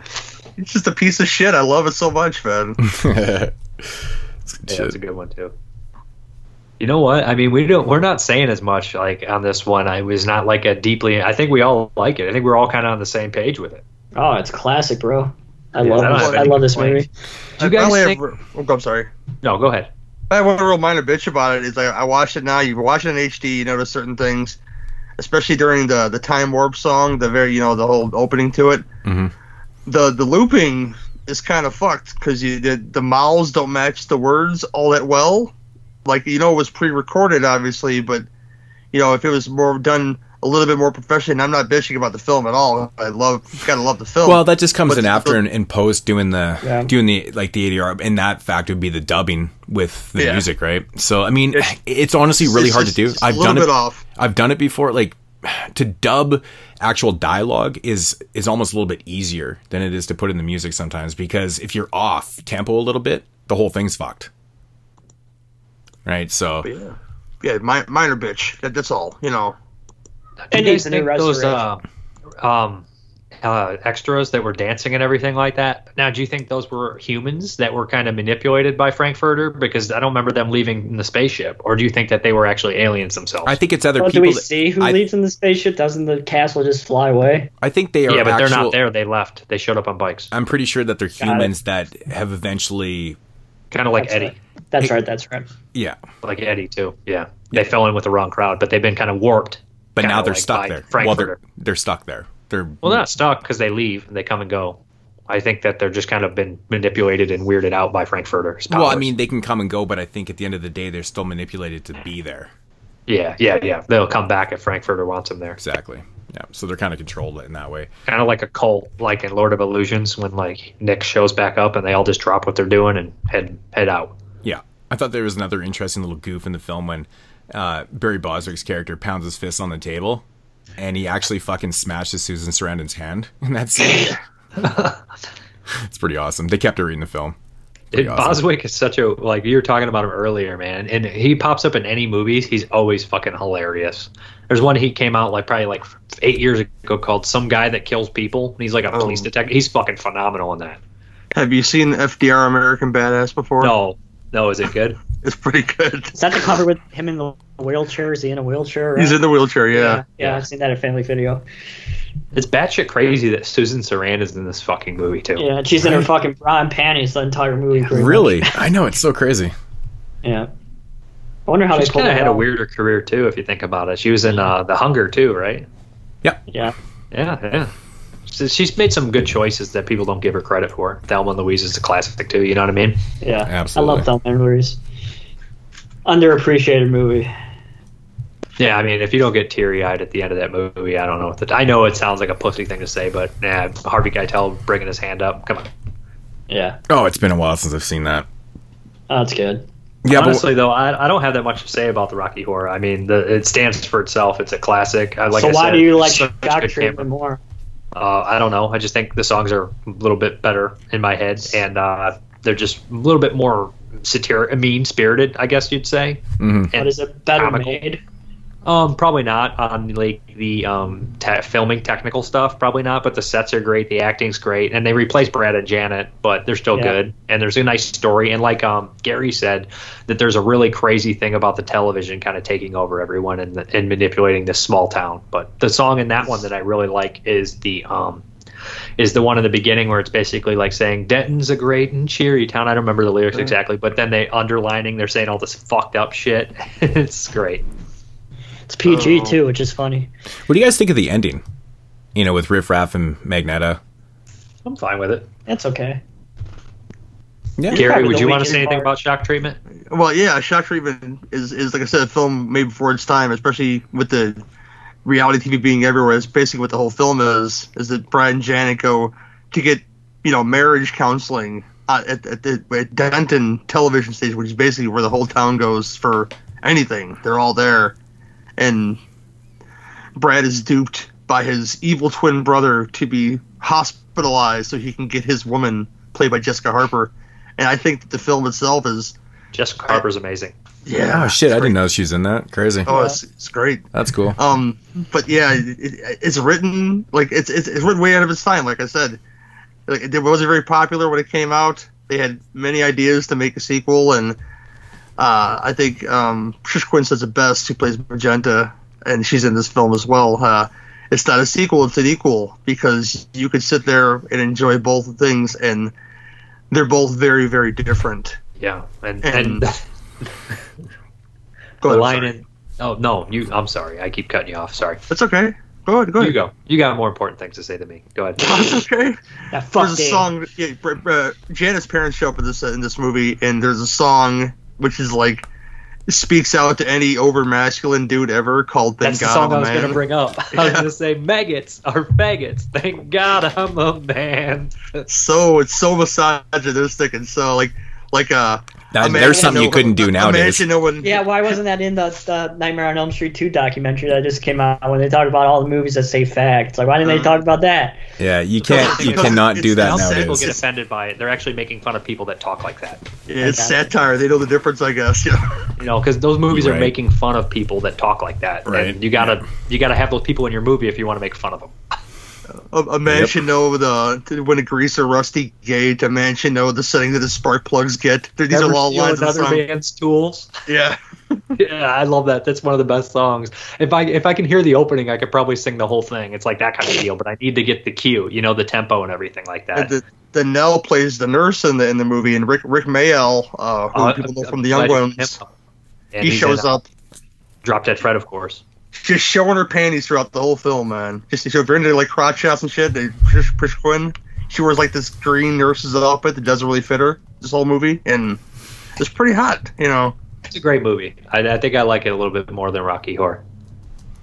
And the opening sets up this whole town. It's like and then they say all this messed up stuff like we got tolerance for the ethnic races. But just so you know, we have tolerance for the ethnic races. Yeah, yes. It's like, hey, look at us. But they're actually it's full of shit. It's kind of like that David Lynch Blue Velvet. Like you see that peaceful town, and then it goes under the ground just for a split second, and right under the surface is a fucking finger or ear or something with ants on it. It's got a great fictional band. It's an actual band, I think. Oscar Drill and the Bits. They're amazing in the movie. I'm done though. Go ahead. All right. Get into ratings? Yeah, I was gonna say Jeremy. Actually, you know what? Let's start with Gary. Rating. Oh, Rocky. How do you guys rating your show? Out of 10. Out of 10s. Rocky's a good 8 out of 10. It's almost perfect to me, but I love Shock Treatment a little bit more, so I got Shock Treatment's 8.5 out of 10. There you go. Jeremy. Yeah, love Rocky Horror Picture Show. My favorite musical ever, as I've said on the podcast page. I give this one 9 out of 10. Dave. You know what? I do like Shock Treatment more, but there's this thing where I'm sitting at, this movie is such a classic, and objectively, it's kind of a perfect movie. You know what I mean? Subjectively, I'm not a 10, but objectively, I probably would give it a 10. So I'm gonna come a little high. I don't know if I'd rate Shock Treatment higher than this, but I like it more. I'm gonna give Rocky Horror 9.5 because it's pretty much the cream of the crop of its genre, right? What's better than it? Mm-hmm. Yeah, your mentality there is exactly like mine too. Saturday Night Fever. No, I'm just kidding. Grease. Objectively, yeah, I think this movie is bona fide classic. Subjectively, I think it's fun as hell. I can't compare it to Shock Treatment. So. My rating is coming from the planet transsexual from the galaxy Transylvania. Fuck, that shit cracks me up, man. I love the whole sci-fi angle to this film, man. It's so weird that they're transvestites from a planet, and then Transylvania is it's fucking planet weird. Transsexual from the galaxy Transylvania. That is the funniest shit ever. I mean, that right there just kind of sums up the whole narrative as being amazing in itself, considering it's not really, anything that we haven't seen the setup to the film, but they throw that curve in there, and that's pretty cool. It's such an amazing film, man. Like you said, right from the camera work to acting, the song, set design, costume, everything is so good in this. I'm gonna say also I'm in at a 9.5 out of 10 on this. It made it. It made Hall it. of Fame. I really felt like it deserved the Hall of Fame spot because of what it is and just how it. I didn't even think of that when I rated either. That's kind of fun. 9, 9.5, and 9.5. That is a 28. Wow. JP's gonna be pissed. Yeah, but JP's probably only seen it once, right? Yep. Probably. He's actually seen this before. Oh, maybe not. The first time you watch this movie, I don't think you like it. I'm going to be honest. Yeah, I mean, I didn't care for it. Considering where I came from back in 95, 96, whatever it was, I didn't care. I would have been at like way fucking low. Yeah, I would have been like 6. I don't even think I would have been that high. Even when I watched this a dozen years, I probably would have been at like 7.5, 8. You know, that's why you rewatch movies, man. I tell you, rewatches are good. Also play the soundtrack a couple times if you're cleaning the house, like that or Shock Treatment, and you'll be hooked on this movie. I do it when I walk sometimes. And this is the person I live with likes this movie, so they play the soundtrack, and I'd be like, this sucks. Turn on Shock Treatment. And then after a while, I'm like, no, this is fucking great. Awesome. All right, so that is the Rocky Horror Picture Show from 1975. In the cold winter of 1874, 6 men set out on a journey through the Colorado Rockies. They were looking for gold, but what they found was that they were completely lost. I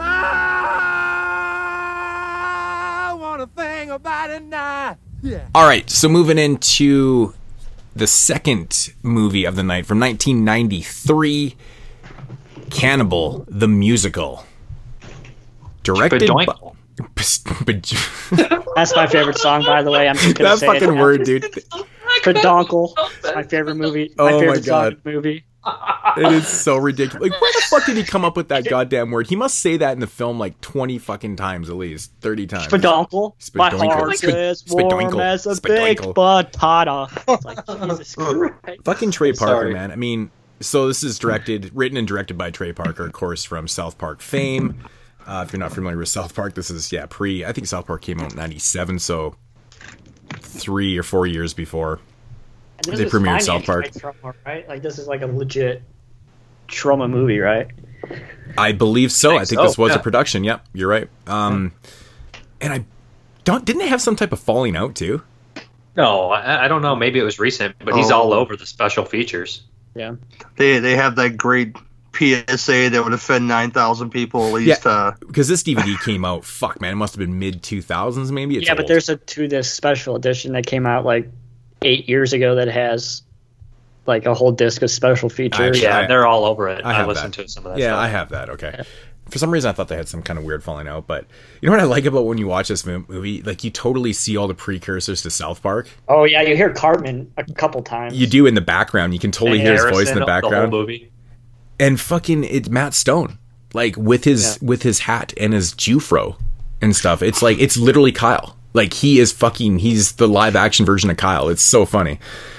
See, this is the first time I watched this movie. When I watched it, you've never seen it before? No. When it was over, I was like, oh, that was pretty okay. But then as the day went on, I just kept on going on Letterboxd and changing my rating to make it higher and higher and higher because I was kept saying Spadoinkle and shit and laughing. Oh, it was fucking hilarious, dude. That's what happened to me too. The first time I saw it, I was like, that was really fucking dumb. And then like the second time I watched it, I was like, that was great. And then I kept thinking about it. Like, I can't stop thinking about it. It's fucking so stupid. I love it. Okay, so Cannibal the Musical from 1993. Synopsis. The sole survivor of an ill-fated mining expedition tells how his taste for gold was replaced by that of human flesh. That's actually not really true. He's not saying that. No.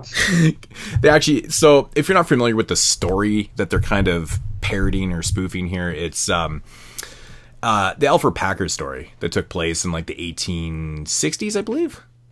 Or was it early 1870s? I think it was early 1870s. It had to be after the Civil War because you got the Southern guy. Yeah, so 1873, I believe, is when the story takes place or something. And of course, the story goes that Alfred Packer was leading a group of men to Colorado and stuff. They get trapped up in the mountains, and the way the story is told is that Alfred Packer actually killed everybody and ate them to survive, and he actually did survive, and eventually got arrested and stuff, and blah blah blah. But so this is kind of take on the story, which of course they changed the story around a little bit, and it's more forgiving to the Alfred Packer character actually in this. It's kind of funny. See, when the fucking Indians show up and they're fucking Chinese. Dude, they're just clearly Japanese. They're Japanese. They're Japanese. He's a Japanese major. He literally has a sword. He Japanese in college. He's got his fucking samurai sword. I was pissed my pants. I was laughing so fucking hard. I was like, that's just pure South Park humor right there. It is. So fucking funny. Shitty whack. Oh my god, it's so funny. Oh my god, it's so funny. Did you seen this one before, Gary? Oh yeah, I've probably seen it when Troma had its initial DVD release. Mm-hmm. One of those Hollywood video rentals, probably. I didn't see this film for the first time until I want to say the early 2000s. I think I rented it.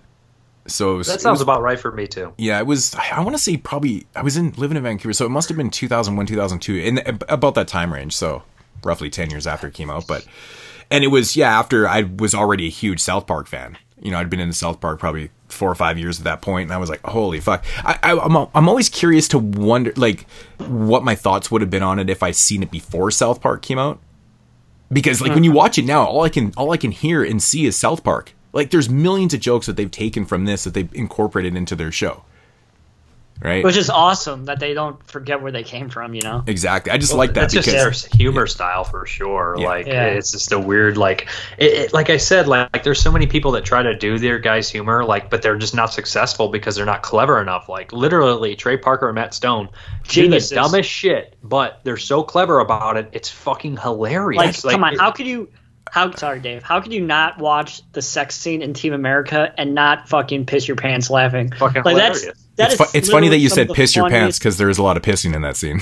That is probably one of the funniest scenes ever. It's just absolutely ridiculous. No, but like if you take like Trey, I think Trey Parker is so overlooked as like a genius comedian because like if you look at South Park, man, and if you just kind of take it for face value, you're like, oh fuck, this show is just full of dick and fart jokes. But the core of it, man, smart as fuck. I mean, to make episodes that like, you know, dig into the most political driven shit and stuff and just make them what they are. I mean, you have to be smart. You have to be knowledgeable. You have to be in the now. Like you have to be. Yeah. It's just to write music too. The Writing knowledge, not easy. That's what I'm saying. Like all that shit. Yeah, Trey Parker actually composed this shit and wrote it and sang it and shit like that. Like, I mean, he has his own band and stuff, but I'm talking like the comedic part of, you know, South Park and shit is crazy, and this is where it comes from. You know, and I just have so much respect for them, man. And I hate when people are like, "Oh, fucking South Park's so fucking stupid." I'm like, you're seeing it for face value, right? I mean, on the outside looking in, you're just like, "Oh, okay, whatever." But if you kind of, I mean, they're so fucking genius that. Have you ever seen how South Park does their episodes? Like they'll start on a Monday and it's a great documentary. Yeah, it's literally insane how fast these guys work and how the end product is always like they did it in like 4 days, you know, and they take current events. Like I remember the episode, I can't remember what it's called right now, when Michael Jackson died and Farrah Fawcett died. They died like on a Monday or Tuesday. They had them in the episode by that Friday. I was like, this is fucking incredible, man. Like, no, they aired on Wednesdays. Yeah, so it was like a couple days later, literally a couple days later, and it was fucked. I'm just like, these guys are geniuses, but how they incorporate that type of shit is so.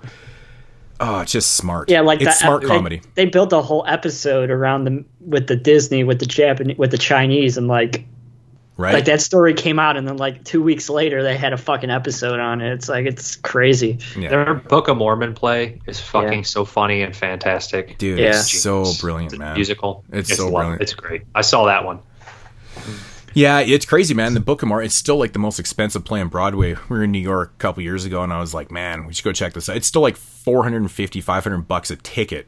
And this is like a few years after it'd been running. I'm like, this is fucking crazy, man. Like, this is the most expensive Broadway play of all time, I swear. So you know what I love about... Sorry. I can't remember. So we went and seen like some 80s rock when it was pretty fun. But, yeah. Dude. This movie is so clever in how it's actually told, because it's told like an old-timey movie, like the way it unfolds and the credits and the credits. Oh, you see the credits in the beginning. But then it's also like it's actually like making fun that it's a student film at the same time, because you have that guy walk onto the set on accident and look over. So it's self-aware and weird, but it's like, and he's making fun of the old movies too, that I think the Alfred Packer movies. I think I even seen a boom mic. He makes fun in the commentaries and stuff. He was talking about how they like there's that dumb line when he wakes up from the nightmare and screams like Ike. He's like, it was in one of the old Alfred Packer like shitty movies that we watched, because he was from that area where Alfred Packer actually happened, so he knew the history and stuff. So they probably watched all those shitty movies in high school, so he incorporated that, him saying Ike when he woke up. So like there's so much, they do put a lot of detail into the movie. Who is a character in South Park, the Canadian adopted child brother. Kyle's brother. Ike from Canada. It's hilarious. But one of my other favorite parts in this movie, because this movie's all just about moments. I mean, it's hard to like critique this movie. It's just all about funny moments. It's the fucking eye, dude. When the fucking eye is fucking. Are you looking at my eye? Are you looking at my eye? Just fucking just oozing goo on into everybody's face, and they're like, "No, he was the Cyclops." He was the Cyclops because remember the Japanese dude, the Japanese chief's like, "Yeah, watch out for Cyclops," and you're like, "What the fuck is Cyclops?" Right? And he tries to get him to sing the Southern song, "Look away, Dixieland." They don't know it. Not really, right? Boys. I like when little what's his name, man? Squeak or Little Bitch. He's the guy in Basketball, isn't he? He's Squeak Little Bitch from Basketball. It's so fucking funny, man. Chota Boy from Orgasmo. Chota Boy. Oh my god, so good. My favorite line is you want some fudge packer? I was gonna say no. He just says fudge packer. It's so quick. Fudge packer. I have that written down. I have 3 notes. That's one of them. Dude, they're all sleeping in the dude. All of a sudden, hey, fudge packer. I love the fact. I love the fact that they play off it because they're all sleeping naked to each other. You want some fudge packer? That makes it even funnier. It's so stupid. But they set that joke up. They set that joke up from the first 5 minutes of the movie. Because he buys fudge. Because he's like, oh, guys, they got fudge. And everyone kind of looks at him like, nobody even says a thing about it. They're like, who cares? He's got fudge. It's so fucking funny. But then it sets up the funniest joke in the movie. It's quiet, too. It's like a quiet moment. Nobody's talking. And it's just like, why is this scene still going on? And then he's just like, fudge packer. It's so immature, but it's so funny because it's a double beat. But dude, that is so fucking South Park, man. That's their shit, man. Oh my god, dude. The best characters.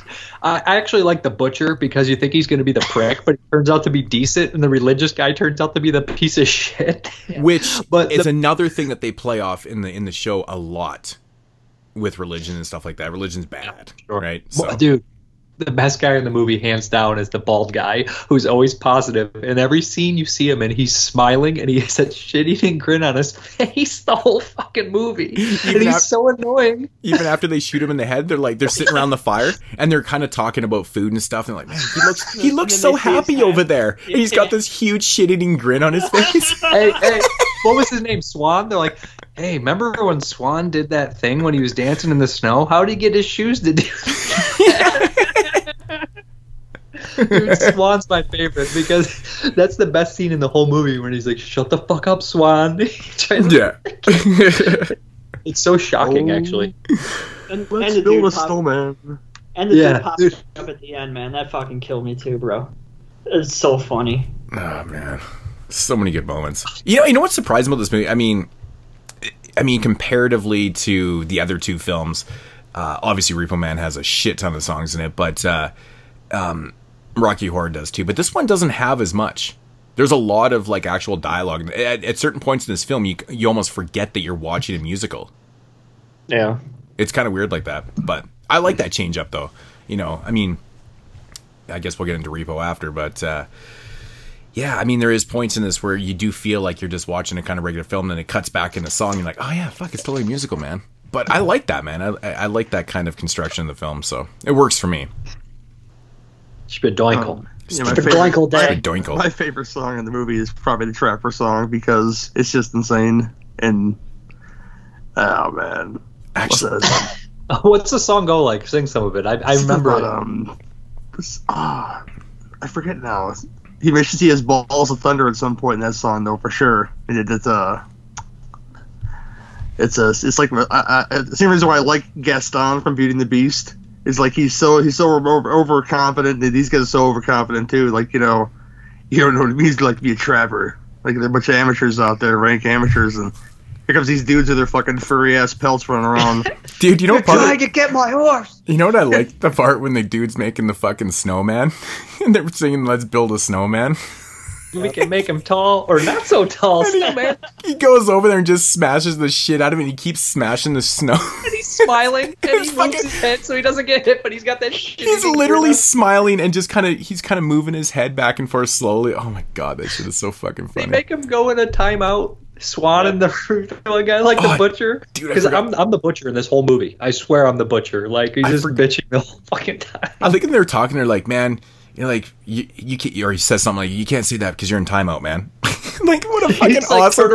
Turn around. You're in timeout, man. What a funny thing to put in the movie. Amazing. Dude, in the beginning, when the one guy's like, don't go, son. And then the other guy's like, you should go. Dude, you know what part gets me every time, man? Is when the fucking Japanese dude saves Packard from getting hung. And they start talking about, all of a sudden the horse is there. And then he realizes he doesn't need the horse anymore. He's like, you want the horse? He's like, okay. He pulls out the fucking, and it's off screen, but all you hear is this horse getting fucking hacked up by the samurai sword. I'm like, and they never acknowledge it. They never acknowledge it. I love that. I love that comedy.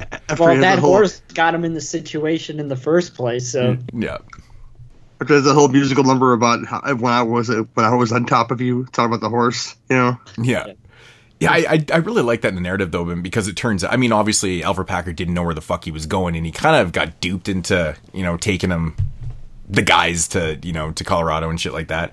But really, it's all about finding his horse once his horse goes. This is such a stupid thing, man. That's all about the movies. Yeah. I love the bickering, like I said. And that one dude's like, you gotta stay positive. Like, I can't get over that his whole, like, demise and his whole setup to get killed. The snowman guy, like, it just cracks me the fuck up. And I also like the butcher too, because he's always constantly complaining, and like he'd be like any other normal person in that situation. You'd be like, why am I with these idiots right now? I like how the butcher doesn't want to hack up the body at first either. He goes straight for the ass. He's like, I don't want butt. He wouldn't eat his shoes. Listen to how clever this is. That he points it out. He wouldn't eat his shoes because the feet were in it. Yeah. But then you cut back later, and Matt Stone is just eating a foot. Yeah, and it's not even cooked. He wouldn't even eat the fucking shoes because the foot's in it, but he'll eat the foot. Didn't even cook it. I don't want butt. He's just eating his fucking foot. Oh my god! I know, that's such a clever joke. I don't want butt. One of the great trailer, not butt. One of the great trailer moments is when they're eating the body for the first time on the campfire, and fucking Packard just blows chunks. He's like, I think he's chewing on the foot, isn't he? I think he's eating, and then the other guy's chewing on the foot. It's like, oh, gross, Packer, just because he threw up, but therefore he you're right. Oh man, that movie, it's fucking so stupid. It's so funny though. Like, what's the song they sing when they want everything? Like, they're all excited to like get everything they want, and then like they try to sing it later. That's all I'm asking for. Yeah, it's all I'm asking for, and then they like sing it later, and they're all fucking half dead. Hey man, what do you want? I want a store. Yeah. I want to open my own church. Dude, I think one of the funniest conversations in the movie is the fucking, when they're talking about the musical notes, like A minors and shit. That shit was funny as fuck to me, man. Just ridiculous. Feels like an add-in scene, like you really don't need that shit, but it's just funny. What about the stupid scene where they're chasing Packer through the bar and they just keep running through the bar and looping it and just running through again? Right. Oh boy. Man. I honestly love when Matt Stone, takes his hat off and his Jufro comes flying out, and it's just like Kyle, and everyone kind of looks at him, but no one says anything because they don't know what to fucking say. They're like, "Where did that come from?" Yep. Like, it looked like you had no hair. That dumb popping sound. That's so stupid. So funny. Yeah. My favorite song, Snowman. I love it. Spadoinkle Day. And then when after they're singing Spadoinkle, they all fall on the ground laughing like little girls, and they're like, Spadoinkle, Spadoinkle. It's just like such a weird word they made up for the movie. Yep. I know, right? Spadoinks. Do they ever drop that in the show? I don't think so. Yeah. They did the early seasons. They did like at the end of the show where they show like their logo, their production logo. Yeah. You would hear like an instrumental version of it over that. And this is before I knew what the fuck this movie was. When you're watching South Park and like, not there it is. See. Yeah, that's funny. I just remember like the early DVD releases of South Park where they would have the intros with them in front of the fireplace, and they were just absolutely fucking ridiculous, but they're so funny. It's funny guys. Yeah, those are good ones. And what do they still do the mini commentaries on some of them? I can't remember. I'm not sure. Yeah, I don't know. That actually reminds me, season 23 is coming out this month. Tuesday. Oh, yeah, it is Tuesday. Holy shit, yeah, that's right. It's already fucking like the 20th today, or 19th. Holy shit. You know, I do wish that, they do show the opening where they, like, show the prosecutor saying how they were killed. But I wish that because they show Swan die, but they don't really show how the other ones get killed. And I wish they would have kind of showed that. I know, that's my biggest complaint with this movie, the scene where, you know, he takes off and he comes back and fucking everyone's, like, hacked up and done and shit. That's supposedly what Packer said happened, though, so. I get that. They could have still showed it. Exactly. Exactly my point. Because, I mean, this movie, at the core of it, doesn't feel like a horror film at all. Right? There's really nothing horror about it at all. So, I mean, that could... that one scene. Yeah, exactly. I mean, you could have shown that, though. That was kind of my biggest complaint with it, too. I just don't think they had the money. Probably not. I like the way it started, where they gave, like, the court's version of what happened, but in video form, of Packer just murdering everybody. Yeah. And he's there, and he's like, that's not what happened. His dad was, Trey Parker's dad was the judge. Oh, really? Yeah. I didn't even know that. Yeah, I think I like When I Was on Top of You. The song about the horse is pretty funny. Yeah. It's just got that double meaning. It's kind of funny. They also reuse it with the girl at the end, right? The journalist. Yeah. Yep. Yes, they do. It's like he did use musicals like how they would use them. I think like he understood the structure of them perfectly, so it helped him. Well, yeah, I mean, having the musical background and stuff, right? Yeah. So. And Japanese study too, so he incorporated that. I mean, when you really think about it, like all the movies that they've written and directed, at least not like basketball they just started in, but they're all musicals pretty much. I mean, Team America's a musical, South Park, Bigger, Longer, Uncut's a musical. This is a musical, so yeah. You know, they've always had music in their films, which is interesting. I mean, that's the backbone of his career, right? So yeah, it makes a lot of sense. I'm surprised they don't actually do more musical episodes of South Park. They do, but they don't. Yeah, I'm kind of not a fan of like the continuous story of the last couple seasons of South Park. It's not really my thing. They only did it for a couple. I think it was season 19 or 20. I thought was really good. Yeah. I really thought that was cool. But they stopped doing it. They didn't do it in season 21 or 22, did they? I can't remember. Well, wasn't the pot farm last season? Wasn't that? I haven't seen season 22 or 23 yet. I gotcha. I'm just kind of behind on it, but yeah, man. I mean, honestly, I think that, you know, even Trey Parker, I'm assuming this is probably like the first kind of acting shit that he did. I mean, he's pretty good in it. You know, he's kind of natural. Yeah, it's really hard, like I said, like because it's hard to walk that line, because if you look at a movie like She Kills, they're overacting on purpose and it's not funny and it doesn't work for me. But this movie, they're technically doing some weird kind of acting, but I feel like they're kind of staying in their characters. I want to say they're overacting, but they're not really overacting. Like I feel like they act perfectly how the film's supposed to be. If that makes any sense. It's really hard to explain, but it works. No, it is. You know, there is moments where Trey Parker is completely, you know, it's still kind of over the top, but at the same time it's not. I think it's stemming right from the credits, man. I mean, Trey Parker credits himself in this movie as Juan Schwartz. Yeah, none of the names are right in the beginning, are they? No. Yeah, so yeah, Alfred Packer, he's playing Alfred Packer, and it's credited as Juan Schwartz. I love that. It's so fucking funny. Yeah, but how do you explain why I don't like something like She Kills at all? Because it's overacted on purpose. Yeah. But this, I feel like it somehow is it's encased and it just works for me. I don't get it. Well, no, it's you know, it's still spoofing, but at the same time, they're still trying to make a good film. I understand. They stay in character, right? I understand where you're coming from. They don't break their own rules. Yeah, I understand where you're coming from. There's a lot of movies where they're doing this, you know, they're just, the acting, everything about the film is done bad on purpose. I hate that shit. Yeah. So this is different though. I mean, I mean, they're still trying to make a good movie and you can see the heart in it, right? But it's clever. It's clever. Yeah. I mean, that separates a lot of movies, you know, the ones that just don't have any cleverness to them at all. And then you got shit like this, but it's kind of funny. Like, I mean, you look at Matt Stone in the film, man. I mean, I feel like he's just literally playing himself. Like he's just a goofy fucking dude, you know? He's just lying constantly, and they're always yelling at him. His face, he's always got that fucking face going on. He's always got like his scrunched up lips, and it's funny, man. It's ridiculous. He looks like Eddie Deason in this movie. Yeah. Nice. No, but he's always fucking telling the lies. Like, everybody had that friend or that guy they knew that just constantly fucking lied all the time. It's like, why are you doing this? I think that at one point they even call him like a diabolic or a pathological liar or something like that. Oh, he is. He tries to speak Japanese or Native American. Remember that? And he's just fucking...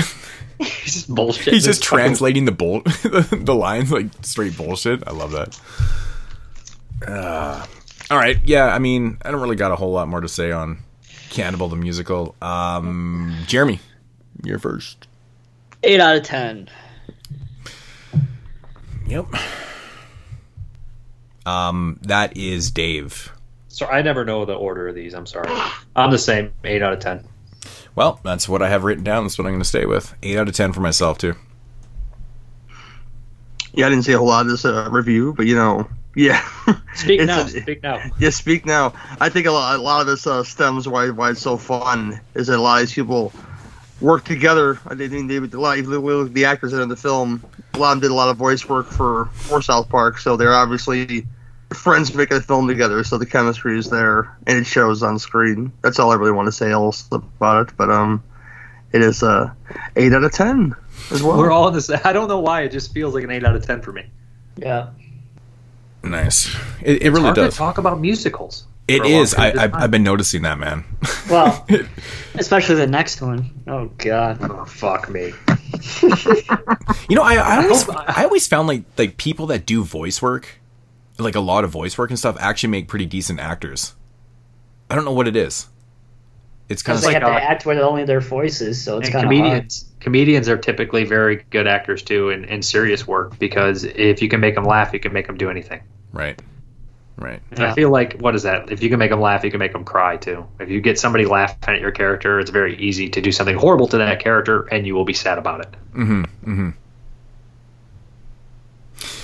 Yeah, absolutely. All right. Comedy and tragedy, both sides, the same mask. Mm-hmm.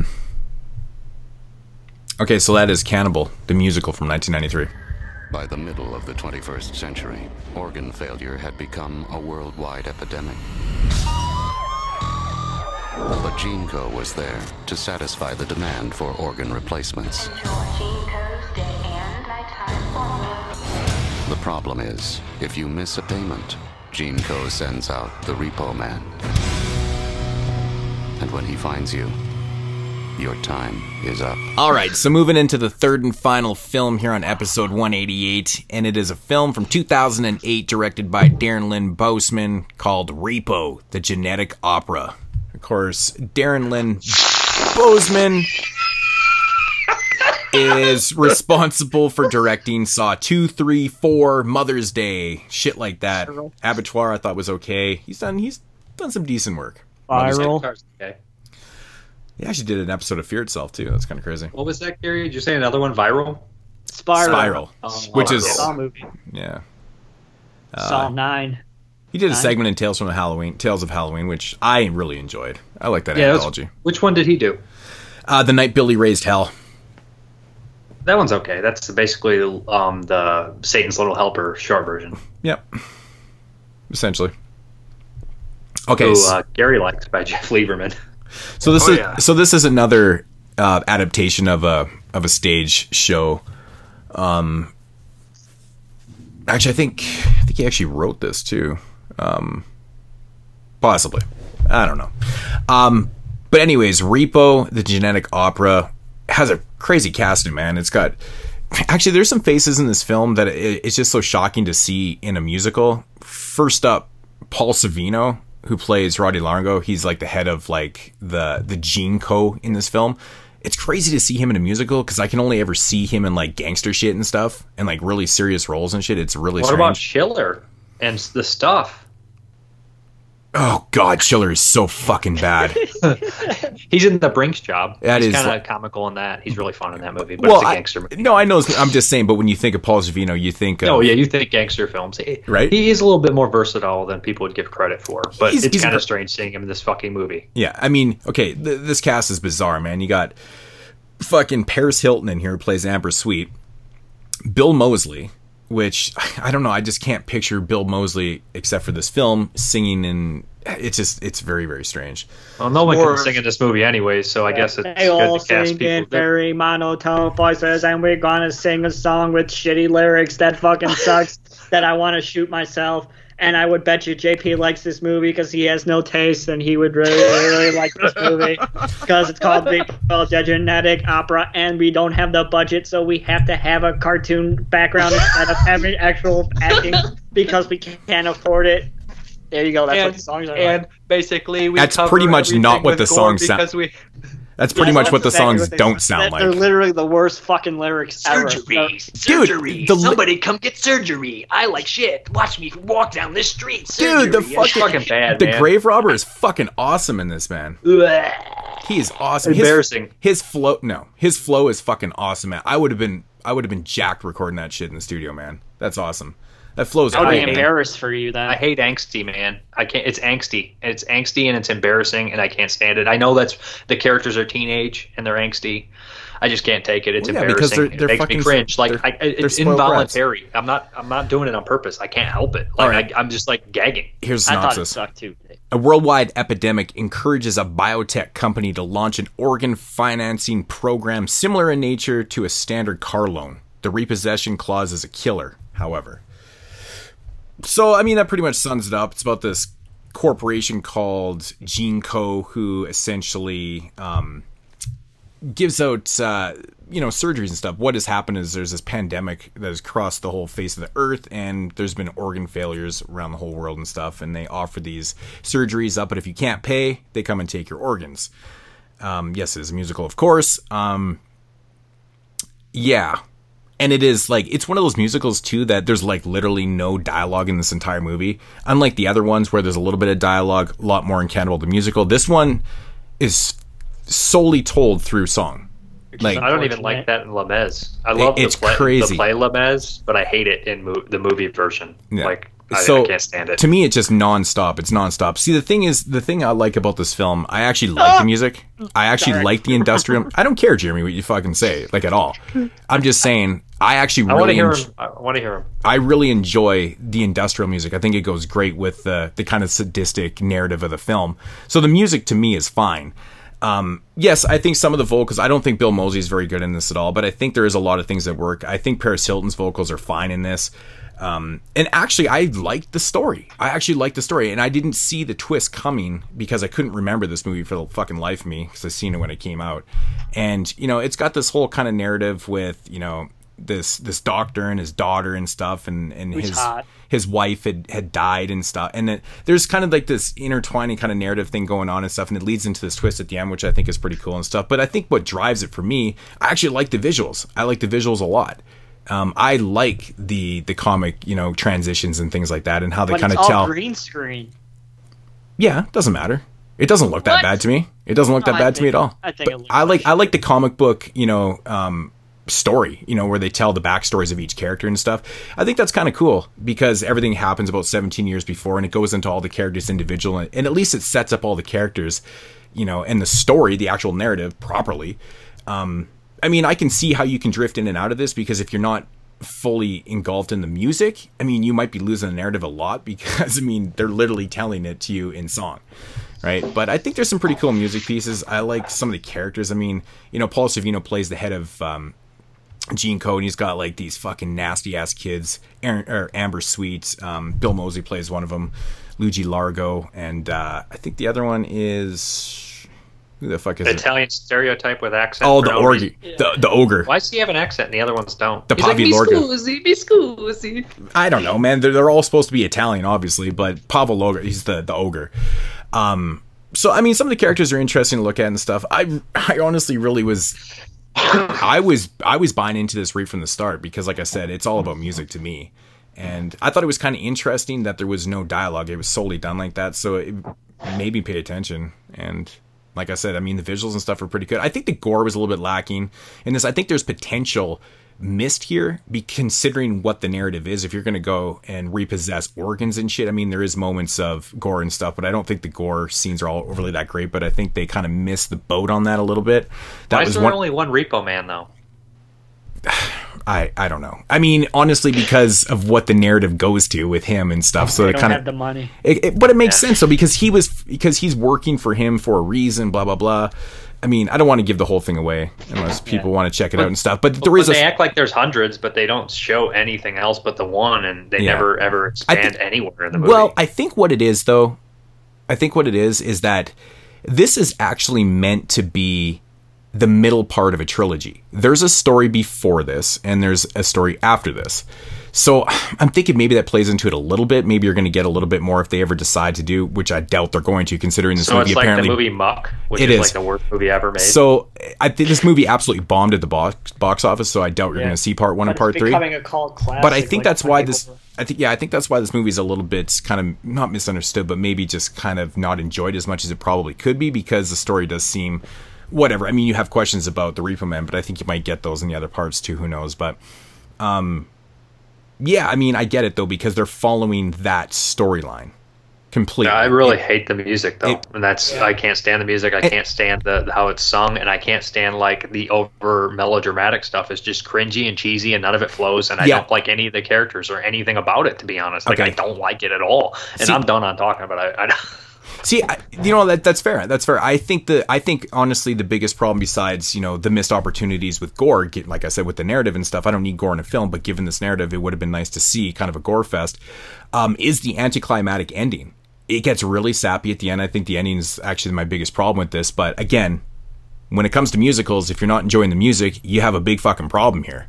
Right? You're probably not going to enjoy anything. And again, I get it why people wouldn't like the visuals. I actually really enjoy that because it takes place in this dystopian kind of world that, it's in the future. It's like 2050s or something like that. So it's taking place in the future, dystopian, where everyone is like stuck on drugs, and it kind of has that kind of real downbeat, dark kind of, visual to it. And I get it. Yeah, but they bring up that stuff. They bring up the illegal drug stuff that they take out of dead people's noses, but it never really goes anywhere. I mean, you see the grave robber like once or twice. Addicted to it. Yeah, but it doesn't really. Well, it's not supposed to though either, Jeremy. It's not really supposed to go. Introduce it to the story. Well, because you're giving some more elements to what they're living in.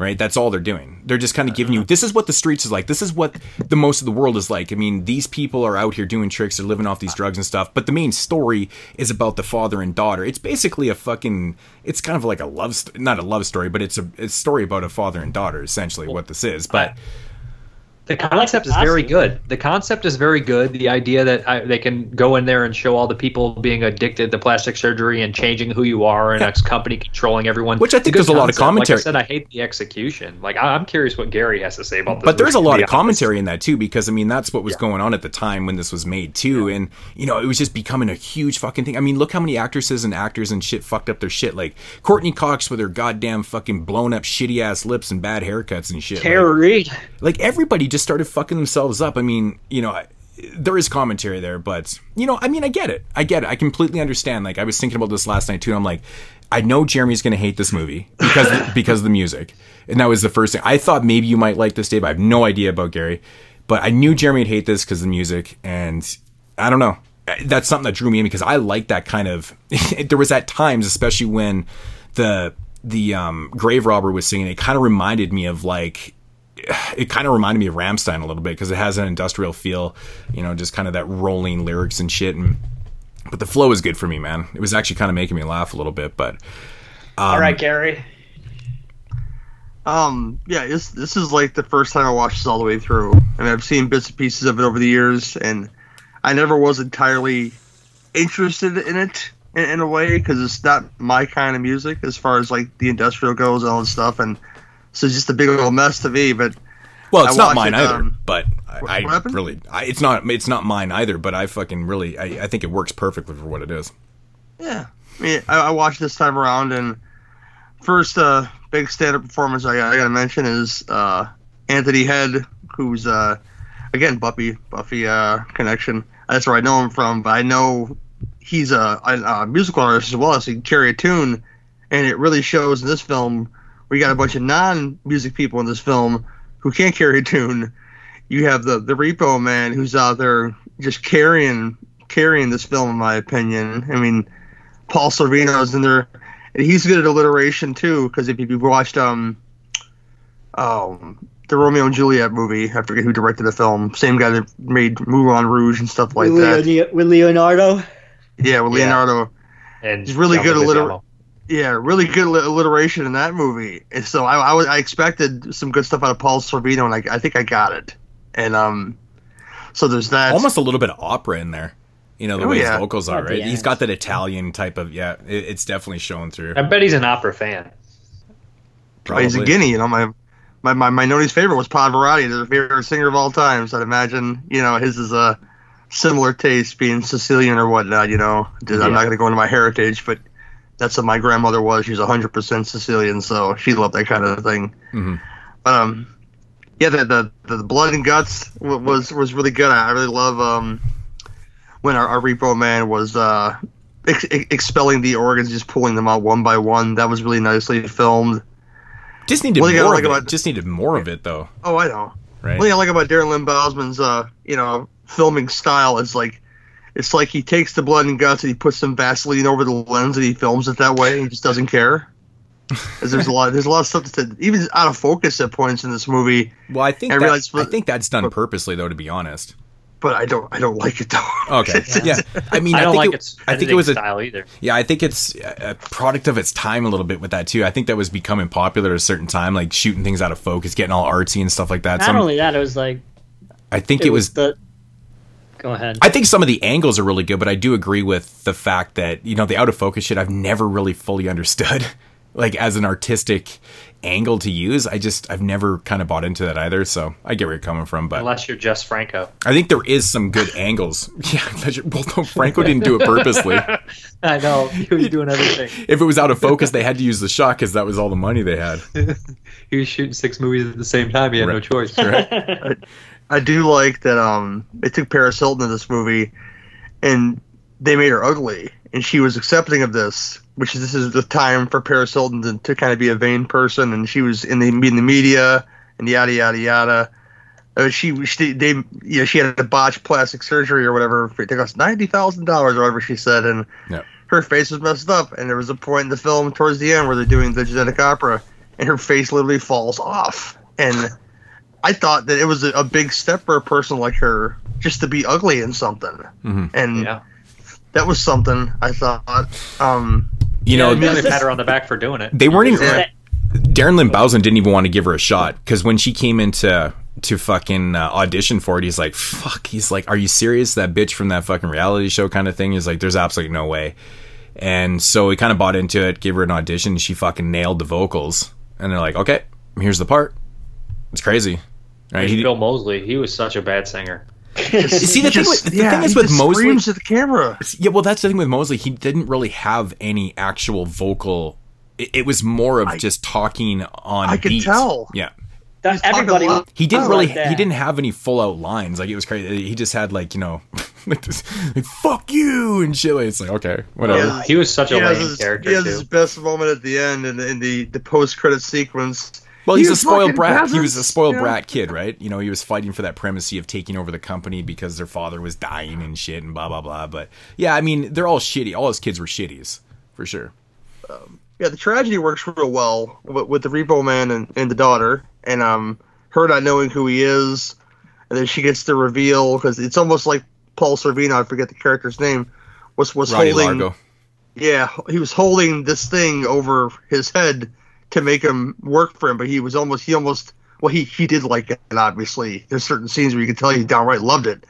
But to be this collector of organs because he had this thing hanging over his head that he was the cause of his wife's death. Mm-hmm. Spoiler, but still, I'm sure folks have seen this movie already. How dare you, Gary? I'm sorry. And the reveal to the daughter and yada, yada, yada. Yeah, it's a big thing.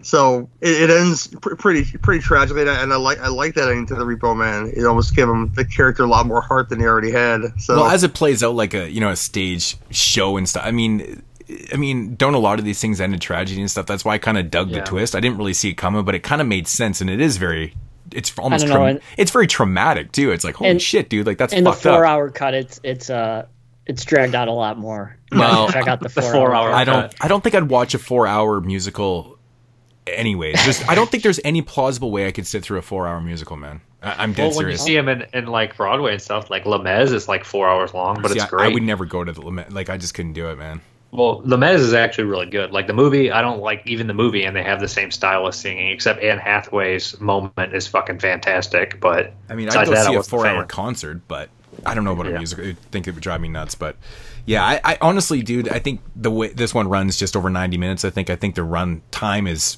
a little bit long, actually. I think it even could have been cut down a little bit. I think there's a couple parts it does drag a little bit. But with that said, I mean, at least it's not the 4-hour, 150-minute cut or whatever the fuck. Has anyone seen the short version? No. What, the rating version? Ratings? No, there's a short version. It's a short version of this, isn't there? With Michael Rooker? Yeah, 10 minutes longer. So Darren Lynn Bousman. Yeah, he did a short of this a couple years before he did the full length. And it's not a musical? I'm not sure. Never seen it. I know that he did it, though. That was kind of the precursor to this. I'd rather watch that.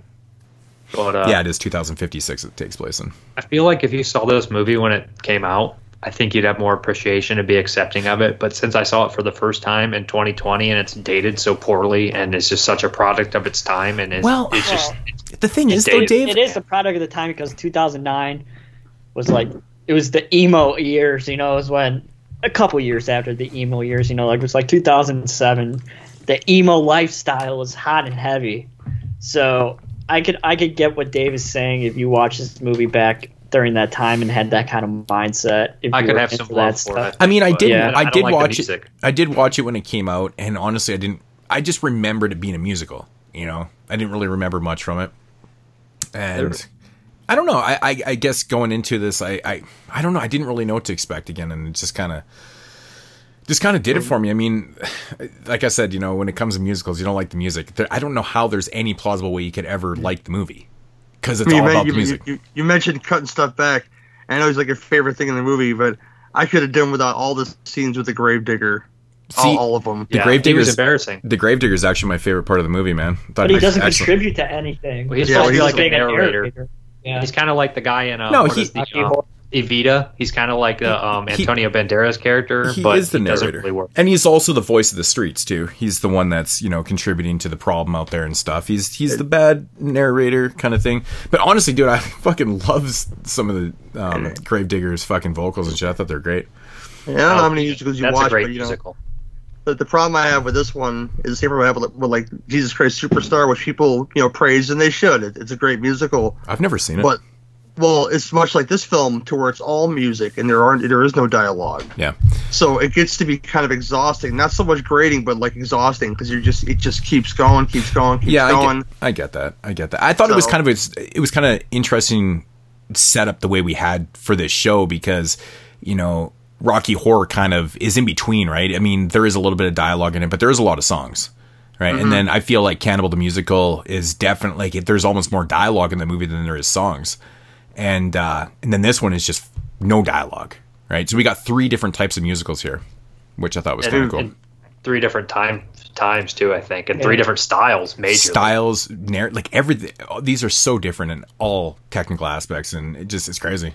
Yeah. Like actively, like I have a physical repulsion to the music in Repo, like the way it's sung, and it's so embarrassing. Like I'm like, oh god, it's like watching a cringe video. Like, do you ever watch those like little emo kids, like I'm the darkness, like while watching with their tongue rings? I don't know. I guess I just get it. Like I get repulsed. I have trouble watching. I guess like, I just get it because like I really have that musical background. I mean, I get what they're trying to do with it and stuff. I mean. If you had to change, it's not. It's very Eastern industrial influence and stuff. Yeah. It's very heavily. It's not like emo music. No, it's not emo. I feel like the movie thinks it's deep, but it's just stupid. Like, I can't stand teenage angst, man, unless it's being parodied like Heathers or Beetlejuice, and I think it's genius. This one, I don't get it. I don't buy into the teenage angst and stuff. I mean, I think there's it's a tragedy. You know, I mean, like I said, I mean, the third act is a little bit sloppy. I mean, it's a little bit long-winded and kind of cheesy and shit, but I get it, but I think the narrative twist works for it, though. But that's just me. She's hot. She's like 17 in this. No, she's not, is she? Yeah, she's a kid. She can't leave the house. She's still good looking. Well, she'd be better. I find women are their hottest between their 30s and in their 30s. Have you seen her Machete Kills, Dave? Holy mackerel! Yeah, she's not wearing much. Sucks. She's not wearing much in that movie. No, holy mackerel! So I could say with that one. I gave Machete Kills 5 minutes. Why? Why do you hate Machete Kills? Because if they don't care, why should I? Did you like Machete? Yeah, it's fine. Yeah. Machete Kills. Machete Kills is definitely like 9 steps down from Machete. Yeah. For sure. The opening of Machete Kills has like all the good guys standing up on like above them with like big guns, and all the bad guys on the ground with like pistols, and they somehow manage to kill all the guys standing above with the high ground. And I'm just like, come on, guys! I know it's a B exploitation movie, but you guys got to be a little bit more smart. So what you're saying is you don't want to see Machete in space? No. Nobody wants to see anything in fucking space since fucking years, unless it's an actual space movie. Fuck. Well, you could look forward that it only made about $5 at the box office. So yeah, that's cool. That shit was fucking tanked for show. Oh yeah.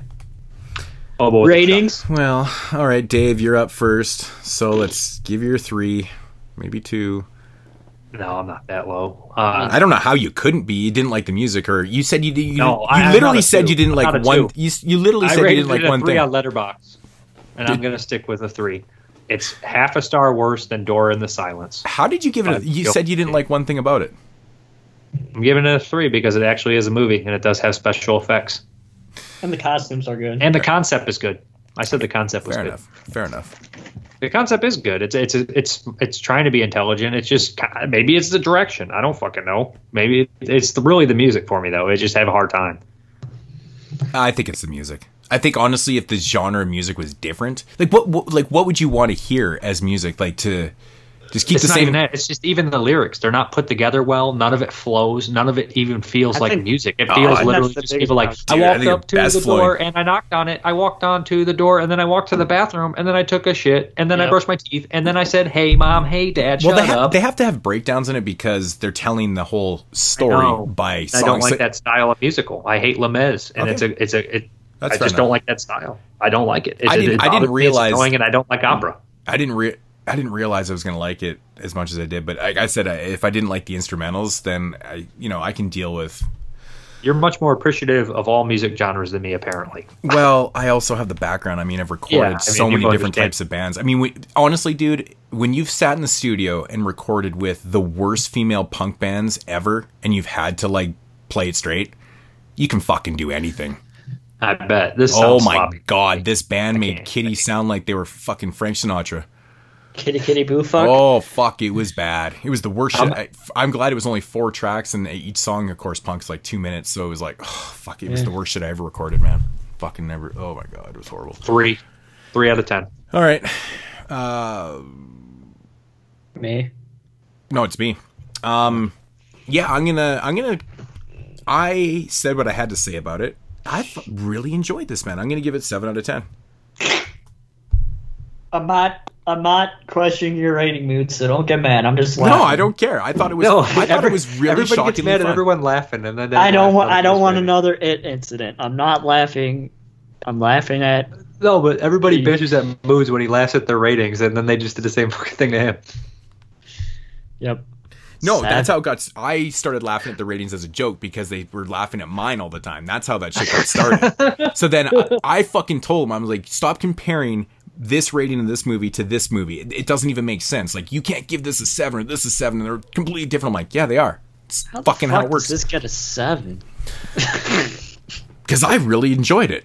If you like the music, it would be like a 7. I just hate the music. I think objectively, I think there's a lot of things to offer in this, man. Like I said, man, even from the costumes to I personally thought the characters were perfect for what it is because they're shits. They're mostly supposed to be shitties and stuff, and I like that. Yeah, I mean, there is a little bit issues with some of the vocals in it and stuff, but the instrumentals really kind of sold it to me, and visuals were great. I like the way the narrative was told too. So, concept is good, but there is problems. There definitely is problems. The ending is really not good, but which is odd. It ends on a stage like fucking Rocky Horror Picture Show. Yep. So, kind of a connection. What'd you give it, Jeremy? Kind of a connection. My next? Nope, Gary is. I thought Jeremy was next. Did you say Jeremy? Oh, you're next. Sorry. Jesus Christ. I already did 7. Gary's up, and then Jeremy's the last somehow. I don't know. Yeah, it was visually fun, but I thought, like everybody else, nobody can carry a tune, and the tunes weren't all that great to me either. But Anthony had stood out as the MVP of this movie, and if he wasn't as good as he was, this would be like a 4 to me. But because he was so good, it gets to be a 6 to me. Yeah. All right, am I next? You're the last one. All right. Yeah, this movie fucking sucks. Donkey dicks. Like, literally, I think that's the biggest... That's not even the style of the music. It's the fact that the lyrics are just like, they don't even breathe. They're just singing like they're monotone, and they keep going and going and going and going. Dude, and going and going. I don't know what the hell you were listening to this on, but it's not monotoned at all. Do you even know what monotoned is? It's not monotoned. I just think it's just uninteresting, and I don't know. The costumes are good. I give it that. Like, the costumes are all right. I just think that this movie fucking sucks dick. So I give it a 3 out of 10. It's a fair enough reason. This movie fucking sucks dick. Yep. So are you saying Jerry would like it probably? So you don't like it, Jeremy? No. I thought it was horrendously bad. Oh, I can't watch it. I wanted to die. I actually want. Yeah. Since you guys just bashed the shit of this so bad, I want to watch it again now. I think I might actually upgrade my DVD and get the Blu-ray so I can see that green screen in high def. It's gonna be fucking amazing. I thought I'd give it a fair amount of love, but better than I thought I was gonna do. So at least there's no blurriness. Well, I disagree with the monotone though. I mean, I get it if you don't like the lyrics and music and stuff, but I mean, it's honestly not monotone. I mean, that's a very specific word when it comes to vocals. So it's like, dude, I can't agree with that.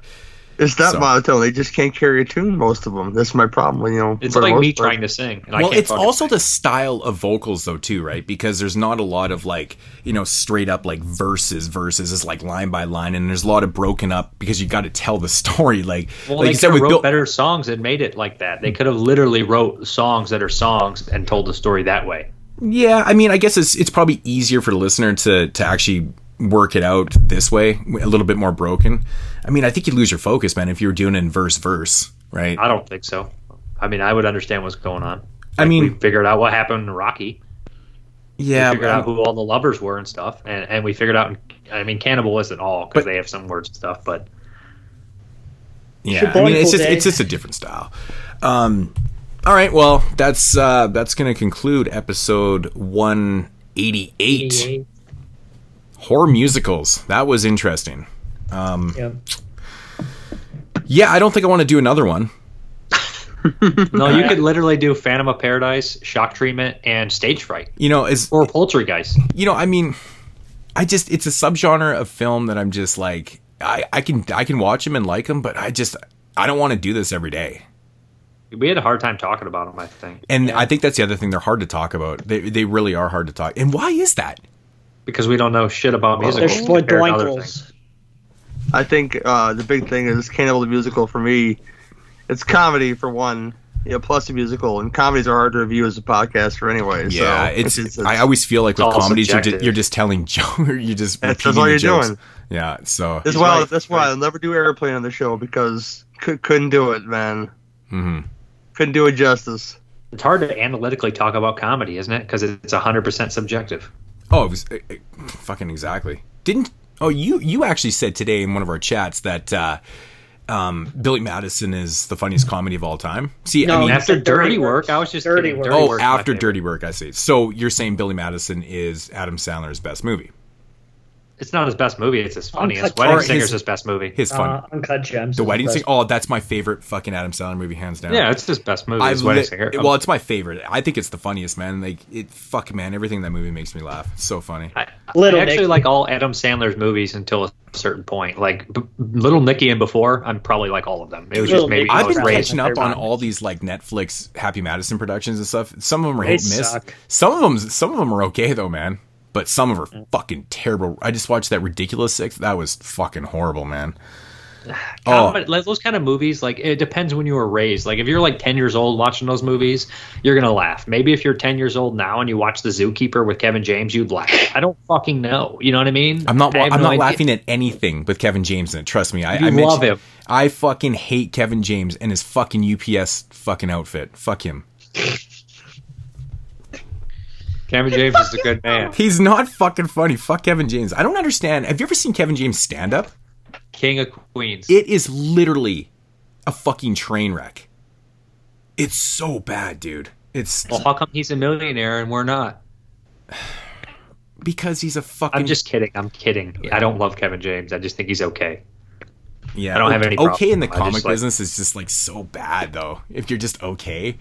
I do think King of Queens is a good show. It was a good show. I don't care. I hate Kevin Hart. I think he's so unfucking funny. I hate Kevin Hart too. God, he's not fucking funny, dude.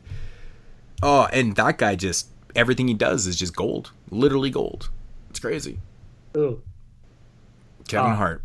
Yeah. That guy can't People love him. People fucking love him. Like Dane Cook. People love Dane Cook. I thought his interview on Howard Stern was phenomenal, though. I didn't know much about Kevin Hart, but man, his background, holy fuck, man. I was like, Jesus, dude. The shit with his dad and stuff was fucked up, and I was like, no. Are we still recording? Yeah, we are. This is how every show ends. We just talk about Adam Sandler. I swear, every fucking show. It's like the weirdest thing. Kevin James and fucking Kevin Hart and Kevin Nealon. It is the weirdest. Bring all the Kevins in here. It is weird. You know, honestly, the show is not that long, so. But just like, are we recording? I don't remember if we said we're out of here. No, we're not out of here. But I guess we probably should get out of here because imagine fucking Gary's like, holy fuck, this show goes on forever. And by the way, Gary, this was a very very short show. I know you guys go a long time. It's fine, man. Okay. I feel bad, like I talk too much, and I feel like Gary had like smart things to say, and I'm over here like spadoinkle. Yeah, fuck Gary. I'm just joking.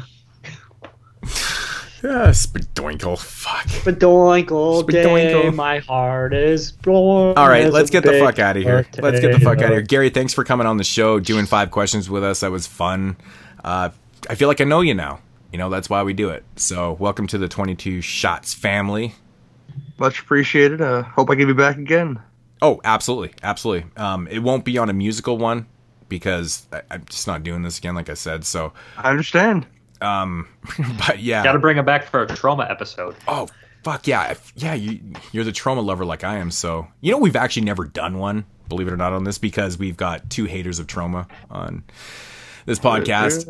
Dude, death by temptation. When has I ever said that I hate trauma? When did I ever say that? I love getting Jeremy going. It's so funny. But JP is the funniest dude, man. Like, through this whole run of this podcast, he's always like, fuck trauma. And I'm like, dude, you haven't seen any of the movies. How can you say fuck trauma? He's like, well, they make shitty movies. Fuck trauma.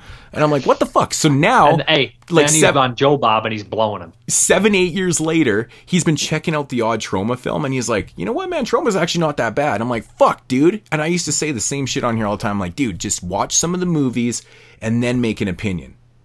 Some of the ways they cut, there's a great scene in Class of Nukem High where Warren's all mutated out. The scene where he punches his fist down the Cretan's throat. Yeah. That bit of editing right there is amazing. Mm-hmm. I love it.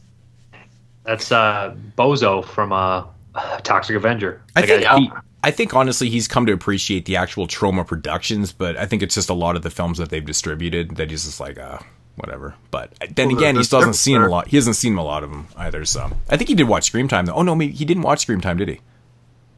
Yeah, I think he might have. Did he? I can't remember. I think he might have. Maybe he did. I don't know.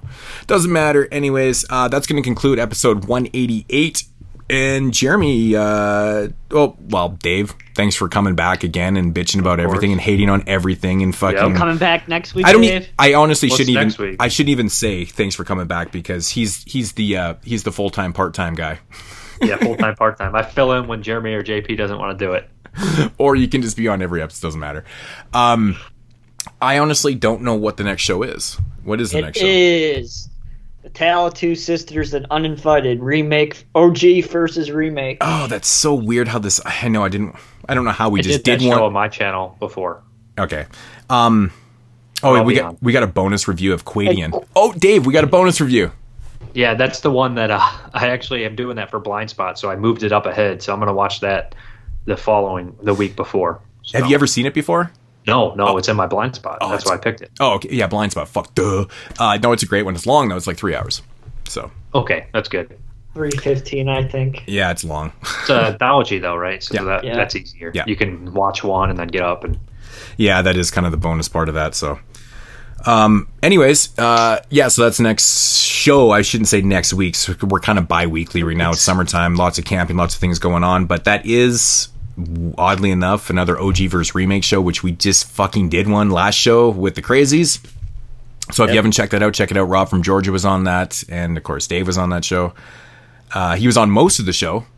Somebody didn't tell me about the bonus pick right at the door, dude, so I didn't watch it. When I was editing the show, I was listening back, and when you came in after the review, and you're like, and someone was like, well, Dave, what was your favorite part of me? You're like, I like the part where they were at the door. I came in, I was like, are you guys going to ask me? I was fucking laughing. I was editing the show on my deck in my backyard, and I was laughing out loud to myself. My kid comes around the corner, he's like, what are you laughing at? I'm like, never mind. Don't worry about it.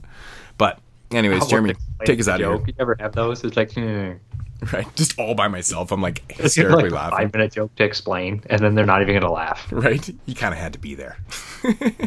Exactly. All right. Thank you, everybody, for listening to episode 188 of the 22 Shots of Moods and Horror podcast. As always, if you want to follow the man Moods himself, you could do so at youtube.com/Moods616. And if you want to follow that no good smelling Mexican bastard, you could do so at youtube.com/doubleshotj. Follow me on my channel, youtube.com/NESWorld22. And please go on the 22 Shots Moods and Horror Facebook page, and please use the hashtag JeremyForAdmin2020 and hashtag make 22 shots great again.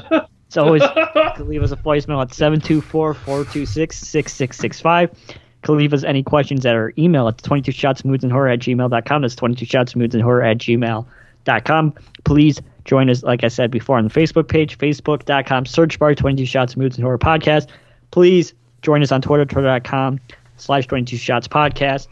Please help get the sand sucked out of my vagina and support the Patreon on patreon.com/22 Shots Podcast. And please buy a 22 Shots of Moods and Horror t-shirt.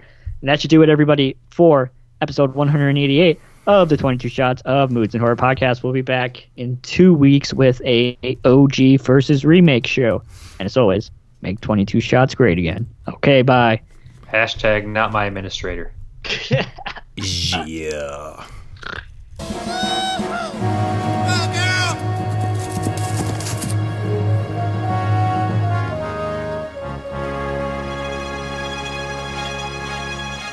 The sky is blue and all the leaves are green. The sun's as warm as a baked potato.